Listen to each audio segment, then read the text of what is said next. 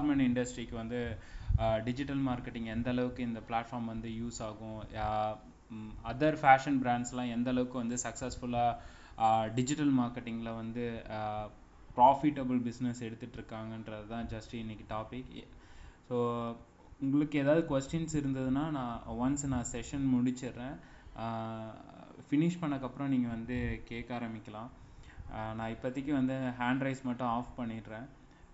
உங்களோட ஸ்டோரிஸாக இருந்தாலும் நீங்கள் ஷேர் பண்ணலாம், இல்லை சஜஷன்ஸ் ஏதாவது வேணும் டிஜிட்டல் மார்க்கெட்டிங்கில், நீங்கள் ஏதாவது garments or fashion related brands வந்து ரன் பண்ணிகிட்ருக்கீங்க, ஸோ ஐடியா வேணும் அப்படின்னா நீங்கள் வந்து கொஸ்டின் ரைஸ் பண்ணலாம். இன்னும் 2-3 மாட்ரேட்டர்ஸ் வந்துடுவாங்க. அவங்களும் வந்து அவங்களோட ஸ்ட்ராட்டஜிஸ் பிளான்ஸ் எல்லாமே வந்து உங்களுக்கு ஷேர் பண்ணுவாங்க. ஸோ பேசிக்காக வந்து பார்த்திங்கன்னா எல்லா பிராண்டுக்குமே வந்து டிஜிட்டல் மார்க்கெட்டிங் எல்லாம் ஸ்டார்ட் பண்ண ஆரம்பிச்சிட்டாங்க. அதுவும் இந்த பேண்டமிக்கில் வந்து பார்த்திங்கன்னா எல்லாருமே ஆன்லைன் டிஜிட்டல் ப்ரெசன்ஸ் வந்து கொண்டு வர ஆரம்பிச்சிட்டாங்க. பட் ஆனால் இப்போ தான் நம்ம இதெல்லாம் ஸ்டார்ட் பண்ணுறோம். நிறையா பிஸ்னஸ் ஓனர்ஸ், ஸ்மால் பிஸ்னஸ் ஓனர்ஸாக இருந்தாலுமே இப்போ தான் ஸ்டார்ட் பண்ணுறாங்க. ஏன்னா நீடு வந்து இருக்குது. எல்லா கஸ்டமர்ஸும் வந்து பார்த்திங்கன்னா டே பை டே வந்து ஆன்லைனில் புக் பண்ணணும், ஆப் மூலியமாக வந்து எல்லாமே வந்து வீட்டுக்கே வந்துடணுன்ற அந்த மைண்ட் செட் வந்து வர ஆரம்பிச்சிடுச்சு. நம்ம மக்களை பற்றி தான் நல்லாவே நமக்கு தெரியுமே. ஒரு டிமாண்டு க்ரியேட் ஆனால் மட்டும்தான் வந்து எல்லாத்துக்கும் அடாப்ட் ஆவாங்க, இல்லைன்னா கண்டிப்பாக அடாப்ட் ஆகவே மாட்டாங்க. எனக்கு தெரிஞ்சு வந்து இப்போ தான் அடாப்ட் ஆகுறாங்கன்னு நான் நினைக்கிறேன். தினமும் வந்து எனக்கு தெரிஞ்சு நிறையா விமென்ஸ் வந்து பார்த்திங்கன்னா இந்த சாரீஸ்லாம் சேல் பண்ணிகிட்டு இருந்தாங்க. ஃபஸ்ட்லாம் வந்து ஒரு ஃபேஸ்புக் குரூப் வச்சுட்டு இல்லைனா வாட்ஸ்அப்பில் வந்து ஒரு பஞ்ச் ஆஃப் ஸ்டேட்டஸ் வந்து ஷேர் பண்ணிட்டு சேல் பண்ணிகிட்டு இருந்தாங்க. இப்போது வந்து எனக்கு தெரிஞ்சவங்களே ஃப்ரெண்ட்ஸே வந்து பார்த்திங்கன்னா டிஜிட்டல் ப்ரெசன்ஸ் ஒரு சின்ன இ-காமர்ஸ் வந்து ஷாப்பிஃபைல வந்து ரெடி பண்ணிவிட்டு அதுக்கப்புறமா வந்து ஒரு மீகரான அமௌண்ட்டில் வந்து மார்ஜின் வச்சுட்டு சேல் பண்ண ஆரம்பிச்சிட்டாங்க. த்ரூ இன்ஸ்டாகிராம், த்ரூ ஃபேஸ்புக்கில் கேம்பெயின் ரன் பண்ணுறது, விமன் ஆடியன்ஸை வந்து டார்கெட் பண்ண ஆரம்பிச்சிட்டாங்க. பட் ஆனால் யூஎஸில், யூகேயில், மற்ற ஃபாரின் கண்ட்ரீஸ்லலாம் வந்து பார்த்திங்கன்னா நிறையா பேர் வந்து ஃபேஷன் பிராண்ட்ஸ் எல்லாருமே கேம்பெயின் மூலயமா தான் அவங்களோட சேல்ஸ் ரேஷியோவே இன்க்ரீஸ் பண்ணியிருக்காங்கன்னு வச்சுக்கோங்களேன். கேப்னு ஒரு பிராண்ட் இருக்கவங்க யாருக்கு தெரியும்னு தெரில, யாருக்காவது சில பீப்புளுக்கு தெரிஞ்சால் நல்லது. லாஸ்ட் இயர் வந்து பார்த்திங்கன்னா இதே பேண்டமிக் சிச்சுவேஷன் தான்.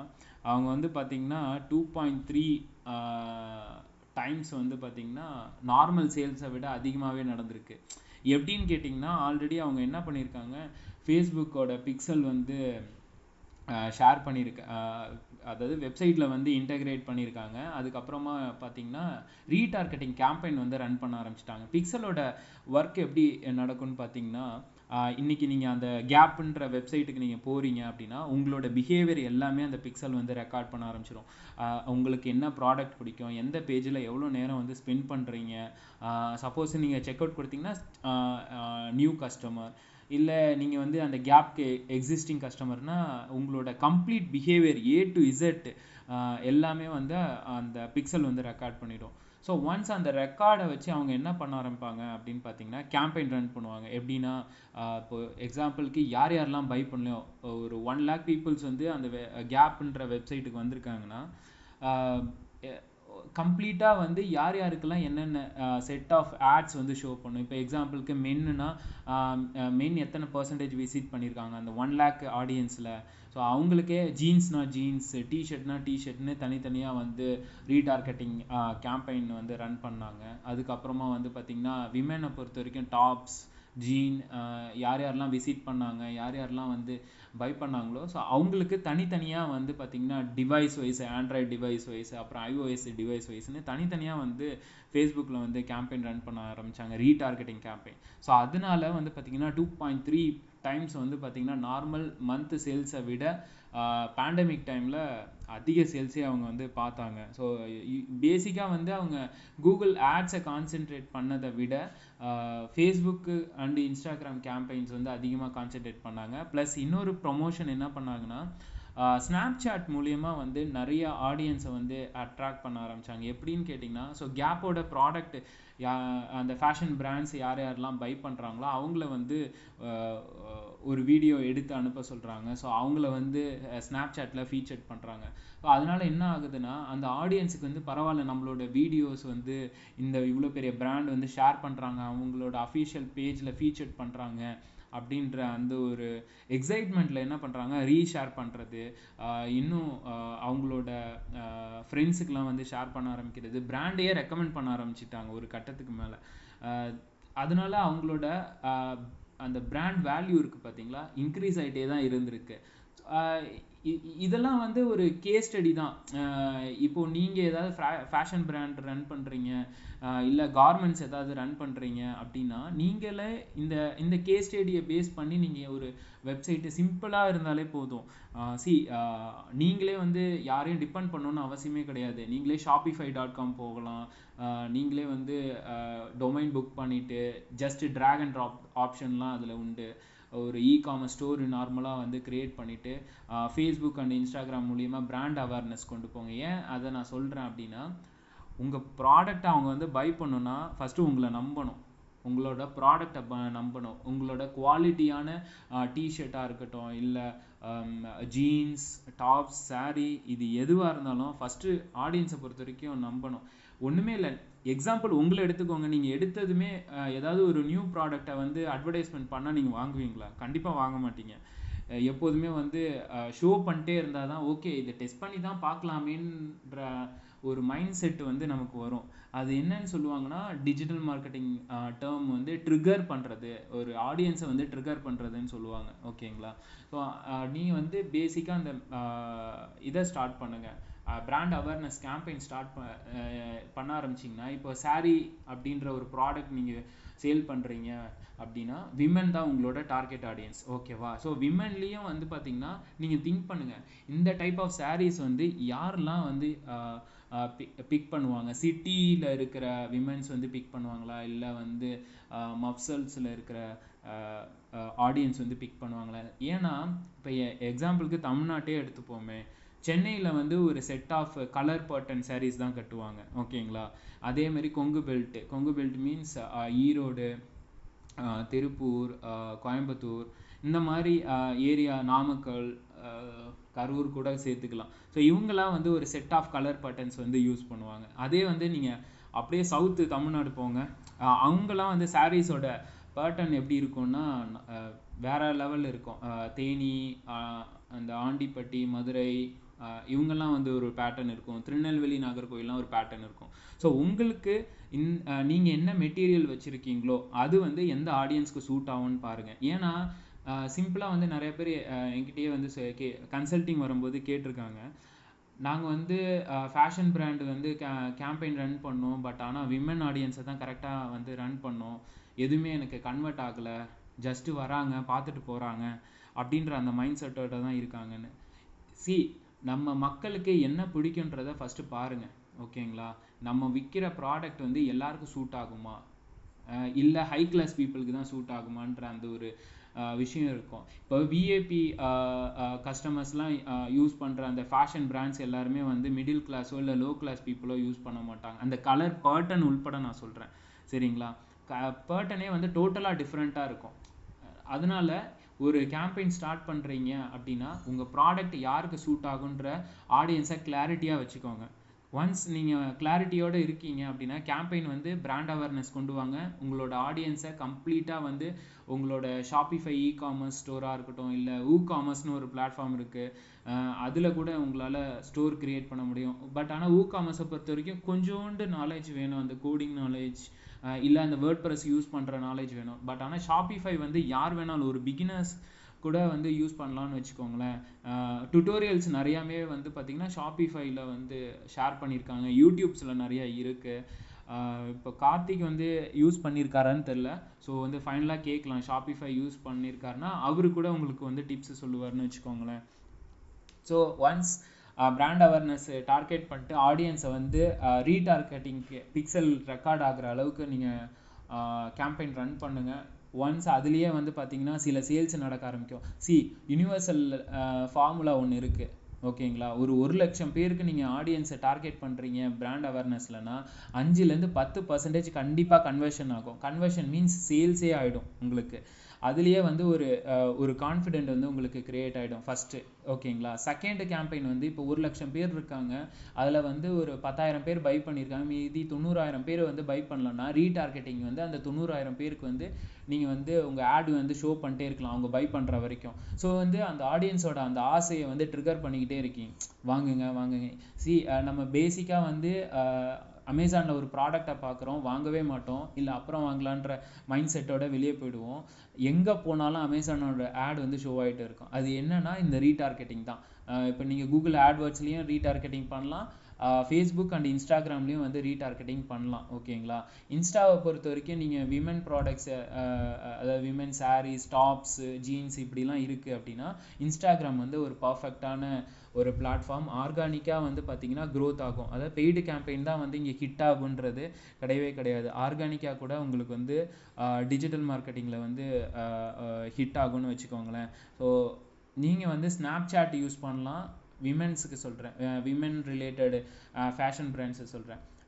ஸ்னாப்சாட்டு, இன்ஸ்டாகிராம், பின்ட்ரெஸ்ட் இது 3 வந்து நீங்கள் யூஸ் பண்ணலாம். இல்லை என்கிட்ட பட்ஜெட் இருக்குது அப்படின்னா நீங்கள் கேம்பெயின் ரன் பண்ணலாம், கூகுள் ஆட்வர்ட்ஸ்லேயும் வந்து ரன் பண்ணலாம். எஸ்இஓ வந்து கண்டிப்பாக நான் ரெக்கமெண்ட் பண்ண மாட்டேன். ஏன் ரெக்கமெண்ட் பண்ண மாட்டேன் அப்படின்னு கேட்டிங்கன்னா, இப்போது நீங்கள் உங்களோட கஸ்டமர் வந்து பார்த்தீங்கன்னா இன்றைக்கே வரணும், இன்றைக்கே பை பண்ணிட்டு போகணும், இதுதான் உங்களோட இது. எஸ்இஓலாம் பார்த்தீங்கன்னா B2B ரிலேட்டட் பீப்புள்ஸுக்கு தான் வந்து செட் ஆகும். எனக்கு வந்து ஏசி மெக்கானிக் வேணும், இல்லை எனக்கு லாயர்ஸோட கன்சல்டன்ட் வேணும், ஆடிட்டரோட கன்சல்டன்ட் வேணும், இப்படி கேட்குறவங்க தான்.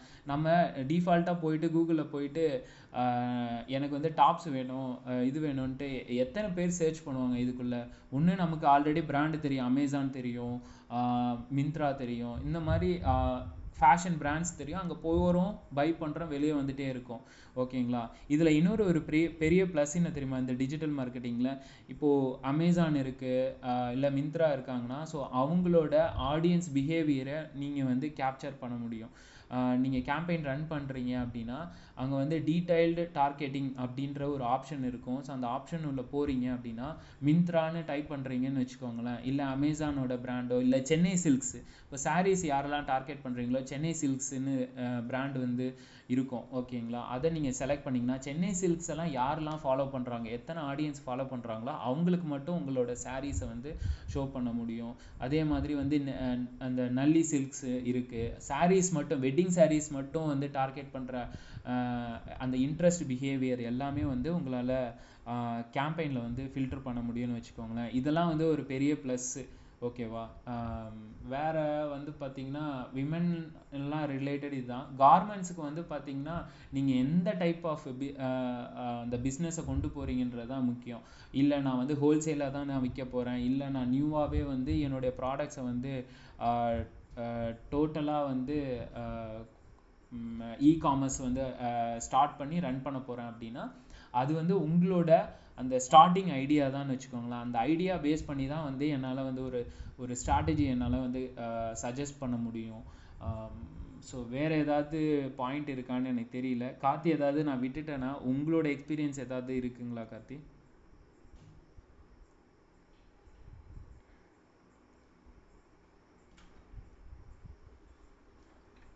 அஸ்கர், நான் ஏதாவது பாயிண்ட் ஆட் பண்ண விட்டுட்டேன்னா? ஸோ எல்லாம் பர்ஃபெக்ட்டா? ஆக்சுவலி ரொம்ப ரொம்ப டீட்டெயில்டா டு பி பாயிண்ட் இருந்தது, ரைட்டுங்களா? ஒண்ணே நான் என்ன ஆட் பண்ணுவேன் அப்படின்னா, லைக் ஃபேஷன் இண்டஸ்ட்ரி, கவர்மெண்ட் இண்டஸ்ட்ரீஸ்ல மெயினா நம்ம வந்து பாத்தீங்கன்னா லைக் என்ன கேம்பெயின்ஸ் பண்ணாலும் சரி, அந்த டெக்ஸ்டர்ஸ் அண்ட் கலர்ஸ் வந்து பாத்தீங்கன்னா நம்ம கேம்பெயின்ஸ்ல மிஸ் ஆகும், ஓகேங்களா? இது வந்து நிறைய இடத்துல இந்த ஃபீட்பேக் வருது. ஸோ இப்போ வந்து பாத்தீங்கன்னா சக்சஸ் அப்படிங்கிற உங்களுக்கு தெரியும் இல்லையா, எல்லாருக்குமே தெரிஞ்ச ஒரு கம்பெனி, நம்ம ஃபாசில் பிரதருடையது. ஸோ அவரும் பார்த்தீங்கன்னா இன்ஸ்டோர் டிராஃபிக் தான் ரொம்ப அதிகமாக பண்ணாரு, அண்ட் பிராண்ட் ரீச், இந்த ரெண்டு தான் பயங்கரமாக ஃபோக்கஸ் பண்ணாரு, மோர் தென் கன்வர்ஷன். ஸோ இது பண்ணும்போது பார்த்தீங்கன்னாலே ஃபேஷன் இண்டஸ்ட்ரியில் பயங்கரமான ஒரு பூம் கொடுக்கலாம். அண்ட் ரொம்ப 2-3 விஷயம் உங்களோட பாயிண்ட்ஸ் ரொம்ப வேலிடான பாயிண்ட். அப்படின்னா நம்ம 1 lakh கஸ்டமர்ஸை நம்ம ரீச் பண்ணுறோம், ஜஸ்ட் ரீச் பண்ணுறோம், பிராண்ட் அவேர்னஸ் கொடுக்கும்போது கண்டிப்பாக 5 to 6 சேல்ஸ் நடக்கும். ஸோ அதுவே பார்த்தீங்கன்னா it will be like 2 to 3 times of the total amount spend அந்த மாதிரி இருக்கும். அண்ட் உள்ள கடைக்குள்ள வந்த பிறகு கஸ்டமர்ஸ் நம்ம பண்றக்கூடிய அந்த கஸ்டமர் ரிலேஷன்ஷிப் மேனேஜ்மெண்ட் மூலயமா they can be our own continued customer as well as ஒரு லாங் டேர்ம் ரிலேஷன்ஷிப் இருக்கும். அண்ட் அவங்களோட mouth of voice can increase our business. And second நீங்க சொன்னதுல ரொம்ப முக்கியமான விஷயம் என்ன அப்படின்னா எஸ்இஓ இதுக்கு தேவையில்லை, அது உண்மை, அவ்வளவுதான், simple. Being an SEO consultant நானுமே சொல்லுவேன் ஃபேஷன் அண்ட் கார்மெண்ட் இண்டஸ்ட்ரியில எஸ்இஓ தேவையே கிடையாது. அது எத்தனை வருஷம் ஆனாலும் அது தேவையில்லை, simple. Because we want to drive traffic to store, அதுதான் ரொம்ப இம்பார்ட்டன்ட். அண்ட் பிராண்ட் அவேர்னஸ், இந்த ரெண்டு இருந்தாலே கார்மெண்ட் அண்ட் ஃபேஷன் இண்டஸ்ட்ரிக்கு ரொம்ப ரிலேட்டடா இருக்கும் அப்படின்றேன். தேங்க்யூ அஸ்கர். நான் எல்லாருக்கும் ஒரே ஒரு லிசனர்ஸ் யாரெல்லாம் வந்து கவர்மெண்ட்ஸ் ஆர் ஃபேஷன் பிஸ்னஸ் பண்ணுறீங்கன்னு எனக்கு தெரியல. யாராவது கன்சல்டன்ட் வந்து எஸ்இஓ பண்ணணும்னு சொன்னாங்கன்னா நல்லா உஷாராயிருங்க. பண்ணவே பண்ணாதீங்க. நீங்களே திங்க் பண்ணி பாருங்க, சிம்பிள் லாஜிக், அவ்வளோதான். நம்மளா இருந்தால் வந்து கூகுளில் போய் சர்ச் பண்ணுவோமா அப்படின்னு திங்க் பண்ணி பாருங்க. 100ல் 10 பேர் தான் சர்ச் பண்ணுவாங்க. அதுவும் வந்து அவனுக்கு வந்து ஒரு ஒரு எக்ஸாக்டான ரிசல்ட் எல்லாம் கிடைக்கவே கிடையாது. சும்மா சர்ச் பண்ணுவோமேன்னு சர்ச் பண்ணுவாங்க. அப்பயும் வந்து அமேசான், மிந்த்ரா, ஏஜியோ இந்த மாதிரி சைட்டுக்கு வந்து டைவர்ட் ஆகி போயிட்டே இருப்பாங்க. சரி, அதனால வேஸ்ட் பண்ணாதீங்க எஸ்இஓவில் வந்து மணி ஸ்பெண்ட் பண்ணுறது.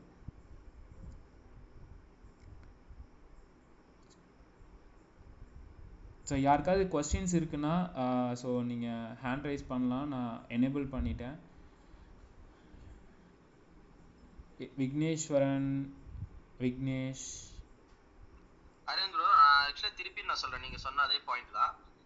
இந்த இண்டஸ்ட்ரியில ஆக்சுவலி என்னோட இது கோர் எஸ்இஓ. ஓகே, சிம்பிளா என்னோட கோர் ஸ்ட்ரென்த்தும் எஸ்இஓ தான்.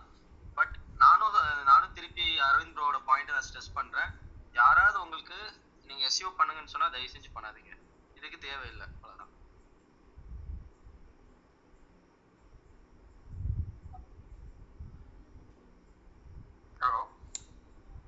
Hello bro.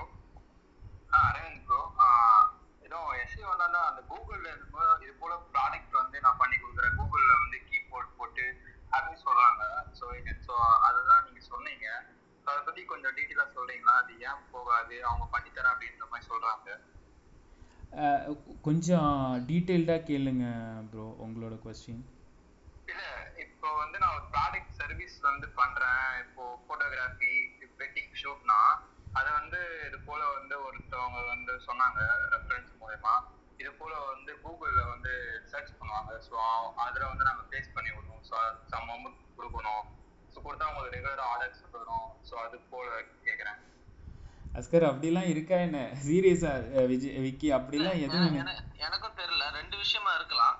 ஒன்று வந்து பார்த்தீங்கன்னா கூகுள் ஆட்வர்ட்ஸை கூட சொல்லலாம். பிகாஸ் பே பண்ணுங்க அப்படின்னு சொல்றதுனால அதான் இருக்கலாம்னு நான் நினைக்கிறேன், ஒரு அசம்ஷன். செகண்ட் அசம்ஷன் பாத்தீங்கன்னா இப்போ லைக் விக்கி உங்களோட ப்ராடக்ட் வந்து அங்க வந்து ஷோகேஸ் பண்றேன்னு சொன்னாங்களா?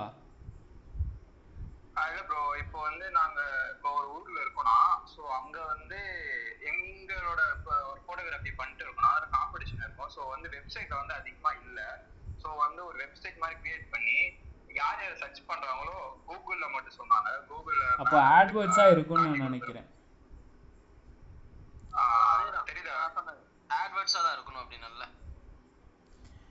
ஆட்வர்ட்ஸ் நீங்க ரன் பண்ணீங்கன்னா உங்களுக்கு கண்டிப்பா வந்து கன்வர்ஷன் சேல் நடக்கும் விக்கி. அது உண்மைதான். நீங்க வேணா கேட்டு பாருங்க, உங்களுக்கு யார் வந்து ரெக்கமெண்ட் பண்ணாங்களோ ஆட்வர்ட்ஸை தான் நீங்க சொல்றீங்களான்னு கேளுங்க. மற்றபடி வந்து உங்க ப்ராடக்டை வந்து கூகுளில் நான் ஷோ பண்ணி காட்டுறேன், அப்படி பண்றேன் இப்படி பண்றேன்லாம் சொன்னாங்கன்னா நம்பவே நம்பாதீங்க. ஓகே ஓகே, அதான் ரெண்டுமே கொஞ்சம் லைட்டா குழம்பிடுச்சு. ஆட்வர்ட்ஸ் கம்ஃபர்டபிள் தான் சொன்னாங்க. ஒரு வெப்சைட் மாதிரி கிரியேட் பண்ணிடுவீங்க, அதுக்கப்புறம் ஆடுக்கு தான் கூகுள் தான் தருவீங்க சம்திங். ஓகே, அதுதான் கிட்டத்தட்ட சொன்னாங்க 2000 ஜஸ்ட் அப்படின்னு சொன்னாங்க. அது மந்த்லி வந்து ரீசார்ஜ் பண்ற மாதிரி அப்படி போட சொன்னாங்க. அப்போ கரெக்டா ஆட்வர்ட்ஸ் தான் விக்கி. ஸோ ஆட்வர்ட்ஸ்லேயும் வந்து இப்போ நான் சொன்ன மாதிரி தான் ஃபேஸ்புக்கில் என்னென்னலாம் டார்கெட் பண்ணுறீங்க, எப்படிலாம் கொண்டு போகிறீங்களோ. ஃபேஸ்புக்கை பொறுத்த வரைக்கும் நம்ம வந்து ஆடியன்ஸ் கிட்ட வந்து கொண்டு போகிறோம் ரீச்சுக்காக. ஆனால் கூகுளில் வந்து சர்ச் பண்ணுவாங்க, எனக்கு வந்து ஜீன்ஸ் வேணும், இல்லை எனக்கு வந்து டாப்ஸ் வேணும் அப்படின்ற அந்த கீவேர்ட்லாம் இருக்கும். ஒரு கீவேர்ட் பிளானர்னு சொல்லிட்டு கூகுளோட ஆட்வர்ட்ஸ் டூலில் இருக்கும், ஓகேங்களா? ஸோ அது உள்ளே போனீங்கன்னா டிஃபால்ட்டாக உங்களோட ஆடியன்ஸ் வந்து என்னென்ன கீவேர்ட்லாம் வந்து சர்ச் பண்ணுறாங்க, அந்த கீவேர்டுக்கு வந்து எவ்வளோ ப்ரைஸ், ஒரு கிளிக் பண்ணாங்கன்னா எவ்வளோ ப்ரைஸு, அது காம்படிஷன் ஹையாக இருக்கா லோவாக இருக்கா, ஸோ இதெல்லாம் வந்து டீட்டெயில்டாக வந்து அந்த டூலில் வந்து ஷோ ஆகும்னு வச்சுக்கோங்களேன். அதுலேயும் வந்து உங்களால் அந்த ரீடார்கெட்டிங்லாம் பண்ண முடியும் விக்கி, கூகுள் ஆட்ஸ்லேயும். நான் ஒரு பாயிண்ட் ஆட் பண்றேன். ஆக்சுவலி வந்து பாத்தீங்கன்னா இந்த போட்டோகிராஃபி நீஷ் இருக்கு பாத்தீங்களா, அந்த நீஷ்ல எஸ்இஓக்கு வந்து பாத்தீங்கன்னா நம்ம இப்போ சென்னை இல்ல தமிழ்நாடு நீங்க டார்கெட் பண்றீங்கன்னா காம்படிஷன் ரொம்ப கம்மி. ஓகேங்களா, அந்த பர்டிகுலர் நீஷ்ல பெரும்பாலும் யார்கிட்டையும் அவ்வளவா வெப்சைட் இல்ல. அப்படியே வெப்சைட் இருந்தாலும் அவங்க எந்த ஒரு பேசிக் எஸ்இஓவும் பண்றது கிடையாது. ஈவன் நான் சொல்றது பேசிக் எஸ்இஓ, நம்ம கொஞ்சம் அட்வான்ஸாலாம் போக வேண்டாம். ஸோ நீங்களே உங்களுக்கு அப்படி ஒரு வெப்சைட் பில்ட் பண்ணா நீங்களே பொறுமையாக ஒரு எஸ்இஓ கற்றுட்டு பொறுமையாக நீங்கள் இம்ப்ளிமெண்ட் பண்ணாலே உங்களுக்கு ரேங்கிங் கிடைக்கும். ஓகேங்களா, என்னதான் நீங்கள் கூகுள் ஆட்வர்ட்ஸில் இனிஷியலாக ஸ்பெண்ட் பண்ணால் கூட when you just build small basic SEO பண்ணீங்க அப்படின்னா அது மூலயமா உங்களுக்கு டிராஃபிக் கிடைக்கும். ஸோ நீங்கள் ஜஸ்ட் ட்ரை பண்ணுங்க. Okay bro, thank you Vicky. Hi Mano.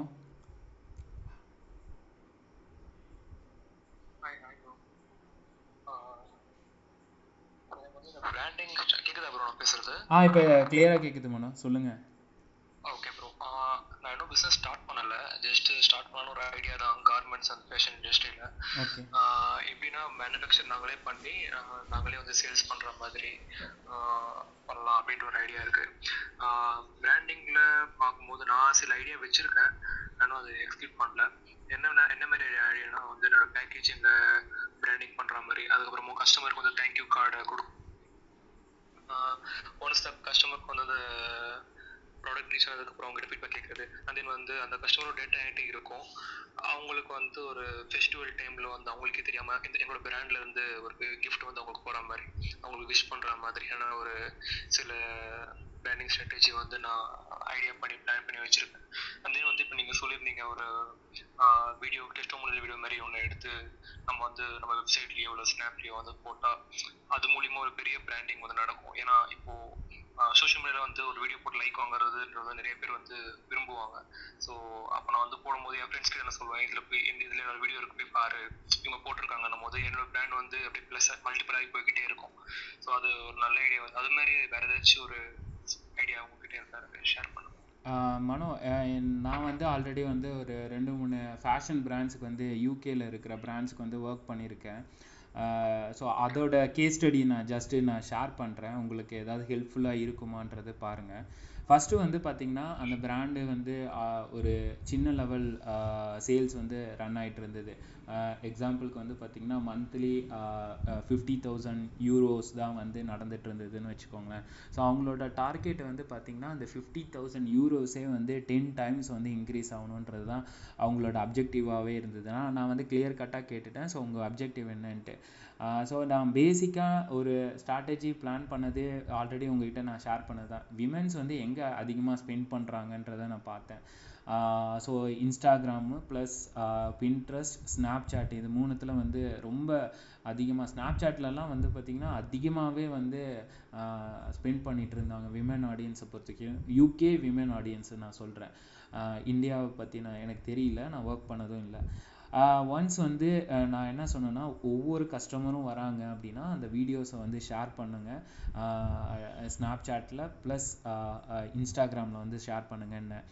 ரெண்டாவது விஷயம் வந்து நீங்கள் இமேஜ் ஷேர் பண்ணுறீங்களே, இன்ஸ்டாகிராமாக இருக்கட்டும் ஆர் பின்ட்ரெஸ்ட்டாக இருக்கட்டும், நான் என்ன சொன்னேன்னா ஒரு அந்த போடுற ஃபோட்டோஸே வந்து ஸ்டைலாக வந்து போடுங்க.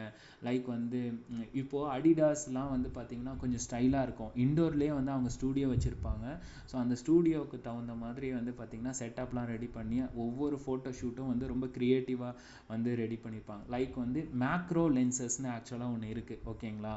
அந்த மேக்ரோ லென்சஸோட ஒரு பெரிய ஸ்பெஷாலிட்டி என்ன தெரியுமா, ஒரு ஆடியன்ஸோட மைண்ட் செட்டை அப்படியே ட்ரிகர் பண்ணும். நீங்கள் ஏதாவது ஒரு ஆட் பார்த்துருப்பீங்களா, ஆரஞ்சை வந்து பிரிக்கிறாங்க அப்படின்னா அந்த ஆரஞ்சு பிரிக்கும் போது அந்த லென்ஸ் வந்து ரொம்ப க்ளோஸ்அப்பில் போகும், அந்த ஆரஞ்சோட ஆசிட் வந்து தெரிக்கும். ஆனால் நம்ம வெளியில் பார்க்கும்போது அது நார்மலாக தான் தெரியும். அந்த மேக்ரோ லென்சஸில் பார்த்திங்கன்னா அந்த ஆரஞ்சு ஆசிட் தெரிக்கிறதெல்லாம் வந்து அவ்வளோ அக்யூரேட்டாக இருக்கும். ஸோ அந்த மாதிரி வந்து நான் என்ன சொன்னேன்னா ஒரு க்ரியேட்டிவாக வந்து ஒரு ஐடியா ரெடி பண்ணலாம். ஸோ ஒவ்வொரு ஃபோட்டோ ஷூட்டுக்கும் வந்து மேக்ரோ லென்ஸை பேஸ் பண்ணி ட்ரிகர் பண்ணலாம். ஒவ்வொரு ஆடியன்ஸையும் அப்படின்ட்டு. ஆனால் அது மாதிரி வந்து நாங்கள் ட்ரை பண்ணோம். நிறைய லைக்ஸ் வந்து வந்தது, ரீஷேரு ப்ளஸ் அந்த சேவ்லாம் வந்து அதிகமாக வந்து பண்ண ஆரம்பித்தாங்க. என்ன டைப் ஆஃப் ஃபோட்டோ ஷூட்ஸ் அப்படின்னு பார்த்தீங்கன்னா, லைக் இப்போ அவங்களோட ப்ராடக்ட் வந்து பார்த்திங்கன்னா ஜீன்ஸ், வெறும் விமன் ரிலேட்டடான ஜீன்ஸ் அண்டு டாப்ஸ் இது மட்டும்தான் வந்து அவங்க சேல் பண்ணுறாங்க. அப்போ விமன் அண்ட் டாப்ஸ்னால் யாரெல்லாம் வந்து அந்த லைக் பண்ணுறாங்களோ, அந்த ஜீன்ஸை வந்து லைக் பண்ணுறாங்களோ அவங்கள கூட்டிகிட்டு வர சொல்லி இண்டோர்லேயே வந்து ஃபோட்டோ ஷூட் எடுக்கிறோம். அதுக்கு பதிலாக வந்து அவங்களுக்கு பே பண்ணுற, அதாவது பீப்புள்ஸ் ஆடியன்ஸையே வர வைக்கிறோம். ஒரு மாடல் கிடையாது, எதுவும் கிடையாது. ஸோ அவங்களே வர வச்சு ஒரு ஃபோட்டோ ஷூட் எடுத்து அவங்க மூலியமாக வந்து நியூ செட் ஆஃப் ஆடியன்ஸை வந்து கவர் பண்ண ஆரம்பித்தோம். அவங்களுக்கு வந்து கிவ் அவே மாதிரி வந்து என்ன பண்ணோன்னா அந்த ட்ரெஸ்ஸை வந்து கொடுக்க சொன்னோம். ஸோ அதில் வந்து பார்த்திங்கன்னா வித்தின் 1 monthல வந்து 50K ஃபாலோவர்ஸ் வந்து இன்க்ரீஸ் ஆனாங்க. அவங்களோட சேல்ஸ் வந்து பார்த்திங்கன்னா 2% வந்து இன்க்ரீஸ் ஆச்சு. ஒன்று ஓகேங்களா. ரெண்டாவது வந்து பார்த்திங்கன்னா இப்போது ஹாலிடேஸ்லாம் வரும் பார்த்தீங்களா. ஸோ அந்த ஹாலிடேஸ் டைமில் வந்து சேல்ஸ் எப்போதுமே வந்து நம்ம இந்தியாவாக இருந்தாலுமே சேல்ஸ் அந்த டைம் அதிகமாகும். ஸோ ஹாலிடேஸில் வந்து ரீடார்கெட்டிங் வந்து கேம்பெயின்ஸ்லாம் வந்து ரன் பண்ணோம். அதுலேயும் வந்து பார்த்திங்கன்னா சேல்ஸ் வந்து இன்க்ரீஸ் ஆச்சு. மூணாவது வந்து பார்த்திங்கன்னா கம்யூனிட்டிஸ் வந்து நாங்கள் க்ரியேட் பண்ண ஆரம்பித்தோம். லைக் வந்து எஜுகேட் பண்ண ஆரம்பித்தோம். இந்த டைப் ஆஃப் ஃபேஷன் யூஸ் பண்ணுங்கள், ட்ரெஸ்ஸிங்ஸ் இப்படி தான் பண்ணணும் அப்படின்ற சின்ன சின்ன டிப்ஸை வந்து ஷேர் பண்ண சொன்னோம். நாங்களே வந்து ஃபேஸ்புக்கில் வந்து ஒரு கம்யூனிட்டி க்ரியேட் பண்ணோன்னு வச்சுக்கோங்களேன். ஸோ அந்த கம்யூனிட்டி வந்து கிட்டத்தட்ட நான் பில்ட் பண்ணது வந்து 10K ஓகேவா மெம்பர்ஸ் வந்து வர வச்சோம். எப்படி வர வச்சோம் அப்படின்னா த்ரூ ஆட்ஸ் மூலியமாக தான். சரி, கிளைண்ட்டை பொறுத்த வரைக்கும் டைம் வேஸ்ட் பண்ணுறதுக்குலாம் அவங்க ரெடியாக கிடையாது. ஆர்கானிக்கெல்லாம் உட்காந்து நான் 1 monthலாம் வெயிட் பண்ண மாட்டேன். எனக்கு எதாக இருந்தாலும் நான் இன்வெஸ்ட் பண்ண ரெடி. எனக்கு வந்து மெம்பர்ஸ் இன்ஸ்டண்ட்டாக வரணும், இன்ஸ்டண்ட்டாக வந்து எல்லாமே வந்து ஸ்டார்ட் ஆகணுன்றது தான் அவங்களோட ஃபோக்கஸாக இருந்தது. அதனால் மணி ஸ்பெண்ட் பண்ணோம். ஒரு நாளைக்கு வந்து இந்தியன் ரூபிக்கு வந்து ஒரு 500 rupeesன்ற கணக்கில்னு வச்சுக்கோங்களேன். அந்த குரூப்பை மட்டும் ப்ரொமோட் பண்ணுறதுக்கு த்ரூ ஃபேஸ்புக் அண்ட் இன்ஸ்டாகிராம் ஆட்ஸில். அப்போ வந்து பார்த்திங்கன்னா 1 monthல வந்து 10K அந்த பீப்புள்ஸ் வந்துட்டாங்க. அதுலேயும் வந்து நிறையா ஃபேஷன் ரிலேட்டடான எஜுகேட் பண்ணோம். சேல்ஸ் அங்கே வந்து கொஞ்சம் கூட பண்ணவே இல்லைன்னு வச்சுக்கோங்க. நல்லா நோட் பண்ணிக்கோங்க, சேல்ஸ் பண்ணவே கூடாது. குரூப்ஸில் எந்த அளவுக்கு நீங்கள் எஜுகேட் பண்ணுறீங்களோ அந்தளவுக்கு உங்களோட கம்யூனிட்டி, உங்களோட ஓன் கம்யூனிட்டி வந்து டெவலப் ஆகும். அதில் நீங்கள் எப்படி நீங்கள் சேல்ஸ் பண்ணலாம் அப்படின்னா டிஸ்கிரிப்ஷன்ஸ்லாம் இருக்கும் பார்த்தீங்களா, அங்கே வந்து உங்களோட பிராண்டை பற்றி ப்ரமோட் பண்ணலாம். லைக் வந்து இந்த பிராண்டு தான் வந்து இந்த கம்யூனிட்டியை வந்து க்ரியேட் பண்ணாங்க. ஸோ எங்களோட மெயின் விஷன் வந்து ஃபேஷன் ரிலேட்டடான டிப்ஸ் அண்டு ஸ்டைல் கைட்ஸ் எல்லாம் வந்து ஷேர் பண்ணுறோன்றத அங்கே வந்து நம்ம மென்ஷன் பண்ணலான்னு வச்சுக்கோங்களேன். அதுக்கப்புறம் ஒரு விஷயம் என்ன பண்ண ஆரம்பித்தோன்னா நியூஸ் லெட்டர்ஸ், அதாவது எக்ஸிஸ்டிங் கஸ்டமர்ஸ் யார் யாருக்கெல்லாம் வந்து நியூஸ் லெட்டர்ஸ் அனுப்பாமல் இருக்காங்களோ அந்த நியூஸ் லெட்டர்ஸை செக்மெண்ட் வைஸாக வந்து பிரித்தோம் ஆடியன்ஸை. எப்படின்னா யார் யாரெல்லாம் டாப்ஸ் வாங்கினாங்க, எத்தனை டைம் வாங்கினாங்க, அதே மாதிரி ஜீன்ஸ் வந்து அதே செக்மெண்ட்டில் வந்து பிரிக்க ஆரம்பித்தோம். ஸோ அதுலேயும் வந்து எங்களுக்கு வந்து நல்ல ஹிட் ஆச்சு. அதாவது அவங்களோட சேல்ஸ் வந்து ஹிட் ஆச்சு.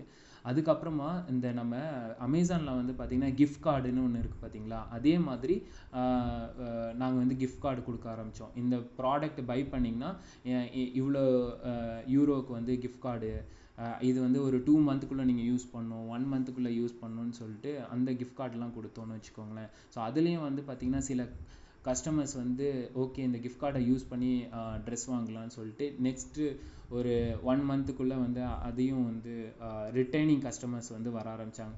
கடைசியாக நான் வந்து பார்த்திங்கன்னா ரிட்டைனிங் கஸ்டமர்ஸை தான் ஃபோக்கஸ் பண்ண ஆரம்பிச்சிட்டேன். ஏன்னா நியூ கஸ்டமர்ஸை டார்கெட் பண்ணுறதை விட ரிட்டைனிங் கஸ்டமர்ஸ் கிட்ட வந்து ஈஸியாக வந்து ஒரு ப்ராடக்டை வந்து சேல் பண்ணிட்டே இருக்கலாம். நீங்கள் நாளைக்கே வந்து ஒரு டிஷர்ட் வந்து லான்ச் பண்ணுறீங்க அப்படின்னா ரிட்டைனிங் கஸ்டமர்ஸ் தான் வந்து உங்களுக்கு மிகப்பெரிய சேல்ஸ் கொடுப்பாங்க. ஒரு நியூ கஸ்டமர்கிட்ட ஒரு ரீச் கொடுத்து அதுக்கப்புறம் ரீடார்கெட்டிங் கேம்பெயின் கொடுத்து இதெல்லாம் பண்ணுறதை விட ஓல்டு கஸ்டமர்ஸ்கிட்டயே நீங்கள் விற்றுட்டு போயிடலாமானோ. ஸோ இதெல்லாம் தான் நாங்கள் வந்து அந்த பிராண்டுக்கு வந்து டெஸ்ட் பண்ணோம். இதெல்லாம் ரிசல்ட்ஸ் கிடச்சிது. ஓவராலாக அவங்க கேட்ட அப்ஜெக்டிவ் அந்த 10 times இருக்குது பார்த்தீங்களா, அதில் வந்து பார்த்திங்கன்னா 8 times வந்து இன்க்ரீஸ் ஆகிடுச்சு சேல்ஸு இந்த ப்ராக்டிசஸ்லாம் பண்ணக்கப்புறமா.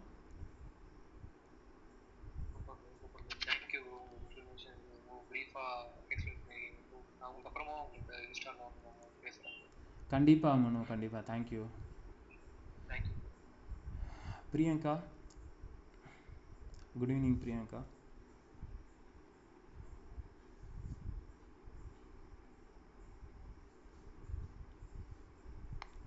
அரவிந்த், ஒரு சின்ன டவுட்டுங்க நீங்க சொன்னதுல. சொல்லுங்க ப்ரோ. ஃபேஸ்புக் குரூப் தான் பில்ட் பண்ணீங்க இல்லையா? ஆனா வந்து அட்வர்டைஸ்மெண்ட் பண்ணி குரூப்ல வந்து மெம்பர்ஸ் ஆர்கானிக் இல்லாம ஃபாஸ்டா கொடுக்குறீங்க அப்படின்னு. ஆமா யூசுவலா ஃபேஸ்புக் குரூப் வந்து ப்ரொமோஷன் பண்ண விட மாட்டாங்க. அது எப்படி பண்ணீங்க நீங்க? ப்ரோ, இப்போ வந்து ப்ரொமோஷன் பண்ண விடுறான் ப்ரோ. ஓ, ஃபேஸ்புக் குரூப்புமே இப்போ நம்ம ப்ரோமோ பண்ணிக்கலாமா? பண்ணலாம். எனக்கெல்லாம் வந்து நானும் ஃபஸ்ட்டு என்ன நினச்சேன்னா முடியாதுன்னு தான் நினச்சிட்டு இருந்தேன். ஏன்னா என் கிளைண்ட் யாருமே அது மாதிரி கேட்கவே இல்லை. அதுக்கப்புறமா வந்து நடுவில் எங்கள் ரிலேட்டடாக வந்து ஒரு ஆடு வந்து பார்த்தேன். டபிள்யூபி டெவலப்மெண்ட்ஸோ ஏதோ ஒரு குரூப்பு ப்ரோ, ஓகேங்களா. ஸோ அவங்க வந்து ஆட் பார்த்ததுமே வந்து எங்கே டார்கெட் போகுதுன்னு பார்த்தா இதுதான் போச்சு, குரூப்போட யூஆர்எல் தான் போச்சு. டேரெக்டாகவே மென்ஷன் பண்ணாங்க. அப்போ தான் எனக்கு தெரிஞ்சு ஓகே, குரூப் வந்து அக்செப்ட் பண்ண ஆரம்பிச்சிட்டாங்க போல இருக்குது அப்படின்ட்டு. நான் அதுக்கப்புறமா தான் அந்த சஜஷன் நான் வந்து சொன்னேனே என் கிளைண்ட்டுக்கு. நம்ம வந்து கம்யூனிட்டி பில்ட் பண்ணலாம், பே பண்ணோன்னா டக்குன்னு வந்து பில்ட் ஆகிடும், பிரச்சனையே கிடையாது அப்படின்னு சொல்லிட்டு டெஸ்ட் பண்ணோம். எந்த ஒரு இதுவும் ஆகலை. ரிவ்யூ பண்ண மாட்டான்னு நான் நினச்சிட்டே இருந்தேன். கடைசியில் வந்து ரிவ்யூவும் வந்து அப்ரூவ் ஆகிடுச்சு Karthik bro. Okay okay, super. ஏன்னா எனக்கு வந்து எப்பவுமே பேஜோட குரூப் தான் ஒர்க் அவுட் ஆகுது. நாங்கள் வந்து ரொம்ப வருஷம் முன்னாடி வந்து அடிக்கடி ப்ரோமோ பண்ண ட்ரை பண்ணோம். பட் எவ்ரி டைம் வந்து அவன் அந்த ஒரு ஆப்ஷனே கொடுக்க மாட்டான். லாஸ்ட் இயர் தான் ப்ரோ இது நான் பண்ணேன். அதனால வந்து நீங்கள் கண்டிப்பாக ட்ரை பண்ணி பாருங்கள். நான் 2 ஆட் பார்த்தேன். 2 ஆட்லேயும் வந்து பார்த்தீங்கன்னா digital marketing related ads. So அதில் வந்து அவங்க குரூப்பை தான் ப்ரொமோட் பண்ணாங்க.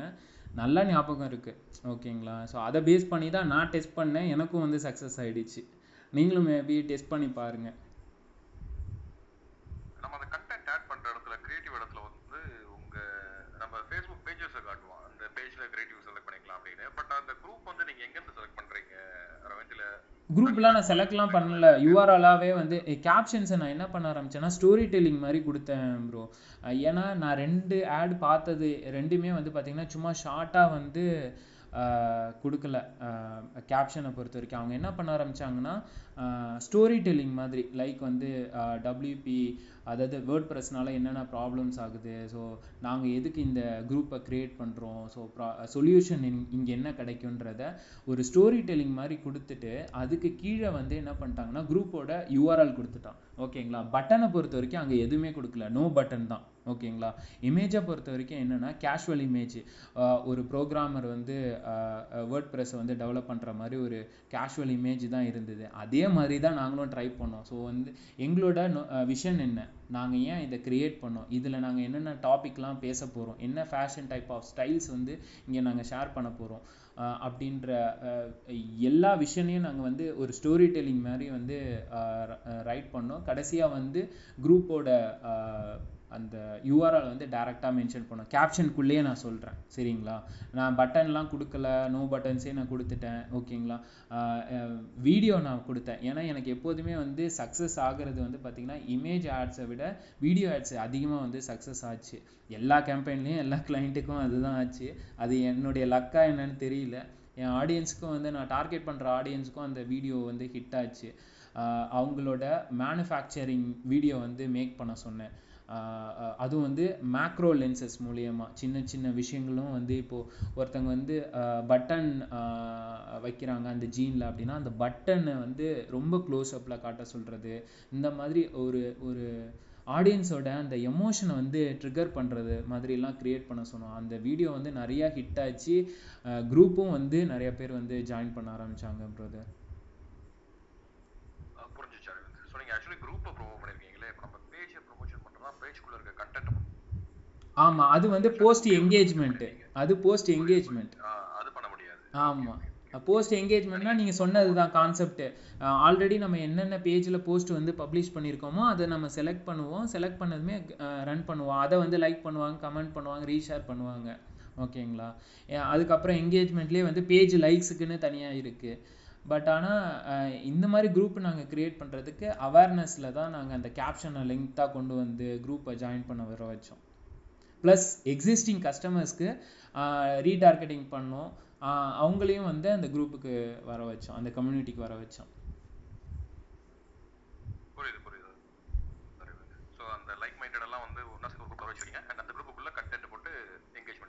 ஆமா. இப்போ நாங்க ஒவ்வொரு ஷேரையும் வந்து ஷேர் பண்ணும்போது அந்த கம்பெனியோட பிராண்ட் லோகோவையும் வந்து இமேஜ்ல ஏதாவது ஒரு கார்னர்ல மென்ஷன் பண்ணிடுவோம். ஏன்னா வந்து அங்கேயும் பிராண்ட் அவேர்னஸ் கிரியேட் பண்ணலாம் அப்படின்ட்டு. Okay okay. ப்ரோ எனக்கு அதான் உங்ககிட்ட ஒரு கொஸ்டின் கேட்கலான்ட்டு அப்போ கேட்டேன், நீங்கள் ஆன்சர் பண்ணல. இப்போது ஷாப்பிஃபை வந்து எல்லாரும் வந்து ஒரு நியூ பிகினர் கூட வந்து யூஸ் பண்ணலாம், கரெக்டு தானே? எந்த ஒரு நாலேஜும் வந்து தேவை கிடையாது. நீங்கள் யூஸ் பண்ணியிருக்கீங்களா? ஸோ ஒரு ஃபேஷன் பிராண்டுக்கும் ஒரு கார்மெண்ட் இண்டஸ்ட்ரி உள்ளவங்க காமர்ஸ் ஸ்டோர் கிரியேட் பண்ணணும்னா எதை பெஸ்ட்டாக நீங்கள் ரெக்கமெண்ட் பண்ணுவீங்க? சாரி, நீங்கள் ஆல்ரெடி கேட்கும்போது நான் இல்லைன்னு நினைக்கிறேன். ஆமாம் நீங்கள் இல்லை. சாப்பிட போயிட்டேன், சாரி. ஸோ ஷாப்பிஃபை வந்து ஆமாங்க, ஷாப்பிஃபை வந்து ஆக்சுவலி கம்பேரிட்டிவ்லி ஈஸி தான். நம்ம இப்போ ஓப்பன் சோர்ஸ் பிளாட்ஃபார்ம்லாம் வந்து லேர்னிங் கர்வ் அதிகமாக இருக்கும், இதில் வந்து லேர்னிங் கர்வ் வந்து கம்மியாக இருக்குது. பட் என்ன அப்படின்னா ஷாப்பிஃபைல நாங்கள் இப்போ ரீசெண்டாக யூஸ் பண்ணல, நான் அதில் எந்த ஸ்டோர் பில்ட் பண்ணுறேன், கிளைண்ட்ஸ்க்கு பில்ட் பண்ணி தரோம். பட் ஆனால் எங்களோட பார்ட் வந்து ப்ராடக்ட் இன்டகிரேஷன் வரைக்கும் முடிச்சு போகுது. அதுக்கப்புறம் நாங்கள் ஷாப்பிஃபை ஸ்டோர் வந்து டெய்லி யூஸ் பண்ணுறதில்ல. பட் நான் முன்னாடி ஓப்பன் கார்ட்டில் வந்து இப்போ நாங்கள் பண்ணிட்டு இருக்கோம். நான் ஓப்பன் கார்டை சூஸ் பண்ணுறதுக்கு முன்னாடி நிறைய பிளாட்ஃபார்ம்ஸ் வந்து அனலைசிஸ் பண்ணி பார்த்ததுல ஷாப்பிஃபை நல்லா இருந்தது. பட் என்ன ஒரு பிரச்சனை இருந்துச்சுன்னா அதோட எக்ஸ்பென்ஸ் வந்து அதிகமாகும். இப்போ எப்படி தரான்னு தெரியல. முன்னாடி பார்த்தீங்கன்னா சிஓடி ஒரு ஆப்ஷன் எனேபிள் பண்ணுறதே வந்து தனி பிளகின் மாதிரி வச்சுருந்தான். ஸோ அந்த மாதிரி வந்து வேரியஸ் ரெஸ்ட்ரிக்ஷன்ஸ் உள்ள அண்ட் ஒவ்வொரு சின்ன சின்ன விஷயத்துக்கும் வந்து அவனோட பிளகின் டிபெண்ட் பண்ணுறோம். அண்ட் எல்லா பிளகினுமே வந்து கொஞ்சம் காஸ்ட்லி, லைக் நம்ம எக்கனாமிக்ஸ் வந்து ஒர்க் அவுட் ஆகாது. ஸோ அவன் யூஎஸ் கஸ்டமரை பேஸ் பண்ணி அந்த மாதிரி நிறைய பண்ணியிருந்தான். நமக்கு அது ஒர்க் அவுட் ஆகலை அப்படின்றத நாங்கள் வந்து அது ஃபோக்கஸ் பண்ணலை. பட் ஆனால் நீங்கள் சொல்கிற மாதிரி லேர்னிங்க்கு வந்து ஷாப்பிஃபைல மற்ற பிளாட்ஃபார்மை கம்பேர் பண்ணால் அதோட கம்மியாக தான் இருந்தது. அண்ட் ஃபேஷனுக்கு நீங்கள் கொஸ்டின் வந்து நீங்கள் கேட்டது எனக்கு தெரிஞ்சு அது எந்த பிளாட்ஃபார்மாக இருந்தாலும், இப்போ பிளாட்ஃபார்ம்ன்றது அண்டர்லைன் ஃபவுண்டேஷன் தானே. அது வந்து பேக் எண்டில் நமக்கு வந்து யூஸ் பண்ண தெரிஞ்சுக்கிறதுக்கு எனி பிளாட்ஃபார்ம் வந்து it will take time learning curve.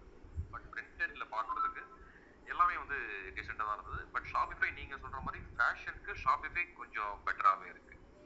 ஏன்னா அவன் கொடுக்குற லே அவுட்டு, அந்த ஃபாண்ட் ஸ்டைலு, ஃபாண்ட் ஸ்பேசிங் எல்லாமே வந்து பார்த்தீங்கன்னா டிஃபால்ட்டாக வந்து ஷாப்பிஃபை நல்லா இருக்கிறதால நம்ம ரொம்ப போட்டு மண்டை உடைச்சிக்க தேவையில்லை. தீம் ஃபாரஸ்ட்டில் போயிட்டு எந்த ஷாப்பிஃபை தீம் நல்லா இருக்கோ அந்த தீம் நம்ம வாங்கி போட்டோம் அப்படின்னாலே நமக்கு வந்து ஃபேஷனுக்கு வந்து ஒரு நல்ல டீசெண்டான லுக் வந்துடுது. ஸோ ஷாப்பிஃபையும் நல்லா இருக்குது அண்ட் காமர்ஸ் ஓப்பன் கார்டுமே நல்லா இருக்குது. பட் ஷாப்பிஃபை இது ஒரு பட்ஜெட் நல்லா இருந்துச்சு அப்படின்னா ஷாப்பிஃபை வந்து நமக்கு இதோட பெட்டராகவே இருக்குது. நிறைய கம்பெனிஸ் வந்து 50 crores 100 crores நிறைய கம்பெனிகள் ஷாப்பிஃபை வந்து யூஸ் பண்ணிட்டு இருக்காங்க. பட் ஆனால் சேல்ஸ் ரேஷியோ அதிகமாக ஷாப்பிஃபை வந்து செட் ஆகாது இல்லை ப்ரோ? ஏன்னா அவனுக்கே நிறையா கமிஷன்ஸ் போகிற மாதிரி இருக்கும்ல. இல்லை, பட் ஆனால் நிறைய கம்பெனிஸ் வந்து ஸ்டில் அதை ப்ரிஃபர் பண்ணுறாங்க. நமக்கு நம்ம இன்ஃப்ராவில் எதுவுமே மெயின்டைன் பண்ணுறாங்க. இப்போ நம்ம வந்து காமர்ஸில் ஓப்பன் கார்ட்டில் யூஸ் பண்ணும்போது நமக்கு வந்து இன்ஃப்ராக்கு ஒரு தனி டீம் தேவைப்படுது. ஆன்டி இப்போ எங்களுக்குலாம் பார்த்தீங்கன்னா ஆக்சுவலி ஒரு 6 month பேக் வந்து யாருக்கெல்லாம் நிறைய வந்து பயங்கரமாக ஆக்ட் பண்ண ட்ரை பண்ணாங்க. ஸோ நாங்கள் எக்ஸ்ட்ரா ஒரு சில டீம்லாம் வந்து உள்ள எடுத்து வந்து அது என்னென்னு புரிஞ்சுக்கிறதே டைம் ஆயிடுச்சு. இப்போ நம்ம ஷாப்பிஃபைல போனால் அந்த ப்ராப்ளம் எல்லாமே சால்வ் அவுட் ஆகிடும். ப்ளஸ் வந்து ஒரு D2C கம்பெனியோட ஓனர் ஒருத்தர் வந்து 78 crores வந்து பண்ணிட்டு இருக்காரு. அவர் வந்து ஷாப்பிஃபைல தான் வச்சிருக்காரு. ஸோ அவர் இன்டர்வியூல தான் கொடுத்துருந்தாரு. அவங்க வந்து ஷாப்பிஃபை வந்து மந்த்லி 3.5 4 lakhs வந்து செலவு பண்ணுறாங்களாம். பட் அவர் வந்து ஆக்சுவலி டோட்டலி நாட் டெக்னிக்கல். அவர் வந்து என்ன ஃபீல் பண்ணாருன்னா வந்து அது ஈஸியாக இருக்குது, நான் ஷாப்பிஃபை ஹேண்டில் பண்ணுறதுக்கு மட்டும் ஒரு டீம் போட்டால் போகிறோம், மற்றபடி டெக்னிக்கலாக எனக்கு வந்து எதுவும் ஹேண்டில் பண்ணுறது பிரச்சனை இல்லை அப்படின்ற மாதிரி ஒரு ஷாப்பிஃபைல செட் ஆகிட்டாரு. பட் நீங்கள் சொல்கிற மாதிரி அந்த காஸ்ட் வைஸ் நம்ம பார்த்தோம் அப்படின்னா கண்டிப்பாக காஸ்ட்லி தான். அவனுக்கு நீங்கள் ஷேர் பண்ணிகிட்டே இருக்கணும். ஜஸ்ட் ஒரு அவரோட இடமா யூஸ் பண்ணுறீங்க. இப்போ நம்ம ஷாப்பில் ரெண்டலுக்கு எடுக்கிறோன்னு வச்சுக்கோங்களேன், நம்ம ரெண்டல் வந்து ஃப்ளாட் காஸ்ட்டு தான் பே பண்ணுறோம். நம்ம பிஸ்னஸ் நல்லா போச்சுன்னா அவனுக்கு வந்து கமிஷன்ஸ் அதிகமாக கொடுக்குறது கிடையாது. ஸோ ஷாப்பிஃபை நம்ம அந்த ஆங்கிள் தான் அப்ரோச் பண்ணணும். பட் அது அந்த ஷாப் ஓனருக்கு எந்த அளவுக்கு கம்ஃபர்டபுளாக இருக்கோ அதை பேஸ் பண்ணிட்டு. பட் என்ன கேட்டிங்கன்னா நம்ம வந்து கஸ்டமாக பில் பண்ணுறது இல்லை மெஜெண்டோ ஓப்பன் கார்ட் காமர்ஸ் வந்து பெட்டர்னு சொல்லுவோம். கொஞ்சம் நீங்கள் வந்து டெக்னிக்கலாக இருக்க ட்ரை பண்ணாலோ இல்லை நம்ம கோஃபவுண்டர் ஏதாவது டீமில் டெக்னிக்கல் பர்சன் இருந்தாலும் நம்ம ஷாப்பில் விட்டு மூவ் பண்ணுறது நமக்கு பெட்டர், நமக்கு ரொம்ப கை கடிக்காம இருக்கும். கண்டிப்பாக அது கரெக்டு தான். பட் ஆனால் நிறைய பீப்புள்ஸுக்கு வந்து ஓகே 15,000 20,000 வந்து காமர்ஸ் டிசைனுக்கு வந்து நான் வெளியில் கொடுக்கணுமா அப்படின்ற திங்கிங் வந்து நிறையா பேருக்கு இருக்குது ப்ரோ. அதை வந்து பிரேக் பண்ணவே முடியல. அது இருந்தால் தான் நான் வந்து ஒரு சாரியை விற்க முடியுமா, அது இருந்தால் தான் வந்து ஒவ்வொரு விஷயத்தையும் ப்ராடக்டை வெளியே கொண்டு வர முடியுமா, அப்படிப்பட்ட இது எனக்கு தேவையில்லைன்றாங்க. பட் ஆனால் ஷாப்பிஃபை வந்து இந்த ஸ்டார்ட் அப் பண்ணுறவங்களுக்கு வந்து கொஞ்சம் அஃபோர்டபுளாக வந்து ப்ரைஸிங் பண்ணுற மாதிரி எனக்கு தோணுது. அஃபோர்டபுளாக பண்ணுறான், பட் வந்து உங்களுக்கு அது கண்டினியூஸாக நீங்கள் பண்ணிட்டு தானே இருக்கணும். ஸோ இப்போ நம்ம வந்து ஒரு ஓப்பன் கார்ட் இல்லை காமர்ஸ் டெவலப்பர் இருக்காரு, அவர்கிட்ட வந்து நீங்கள் ஒன்ஸ் பண்ணுறதுக்கு பேமெண்ட் பண்ணுறீங்க. ஸோ அதுக்கப்புறம் வந்து உங்களுக்கு ரெக்கரிங் சார்ஜஸ் ஓகே அவருக்கு வந்து மெயின்டைன் பண்ணா கூட உங்களுக்கு டென்னி காஸ்ட் பார்த்தீங்கன்னா ஷாப்பிங்கோட கம்மியாக தான் ஆகும். உங்களுக்கு வந்து சேல் கரெக்டு. பண்ணணும்னா ஷாப்பிஃபை ஆனால் வந்து மக்களுக்கு வந்து பார்த்தீங்கன்னா மொத்தமாக காசு கொடுக்கறதுக்கு கஷ்டப்படுறாங்க. 1000 ரூபாவா வந்து ஒரு வருஷம் கொடுக்குறாங்கன்னா நீங்கள் சொன்ன மாதிரி தான் இங்கே மொத்தமாக கொடுக்குற காசை விட டபுள் மடங்கு வரும். ஆனால் அதை யோசிக்க மாட்டிட்டு இருக்காங்க. மந்த்லி 1000 ரூபானாலும் பரவாயில்ல, நான் வந்து பே பண்ண ரெடி, பட் ஆனால் என்னால் மொத்தமாக பே பண்ண முடியாதுன்ற மைண்ட் செட் நிறையா இருக்குது.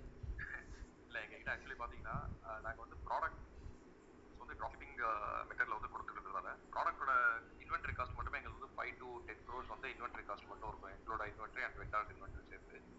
ஸோ நாங்கள் வந்து வெப்சைட்டும் வேணும் அப்படின்னா டோட்டலாக வந்து 35,000 வந்து ப்ரொவைட் பண்ணுறோம், வெப்சைட்டு ஹாஸ்டிங்கு எல்லாமே சேர்த்து. பட் எங்ககிட்ட வர கிளைண்ட்ஸு என்கொயரி பண்ணுறவங்க பயங்கர காஸ்ட்லியாக இருக்குது, இதோட சீப்பாக இல்லையா அப்படின்ற மாதிரி கேட்பாங்க.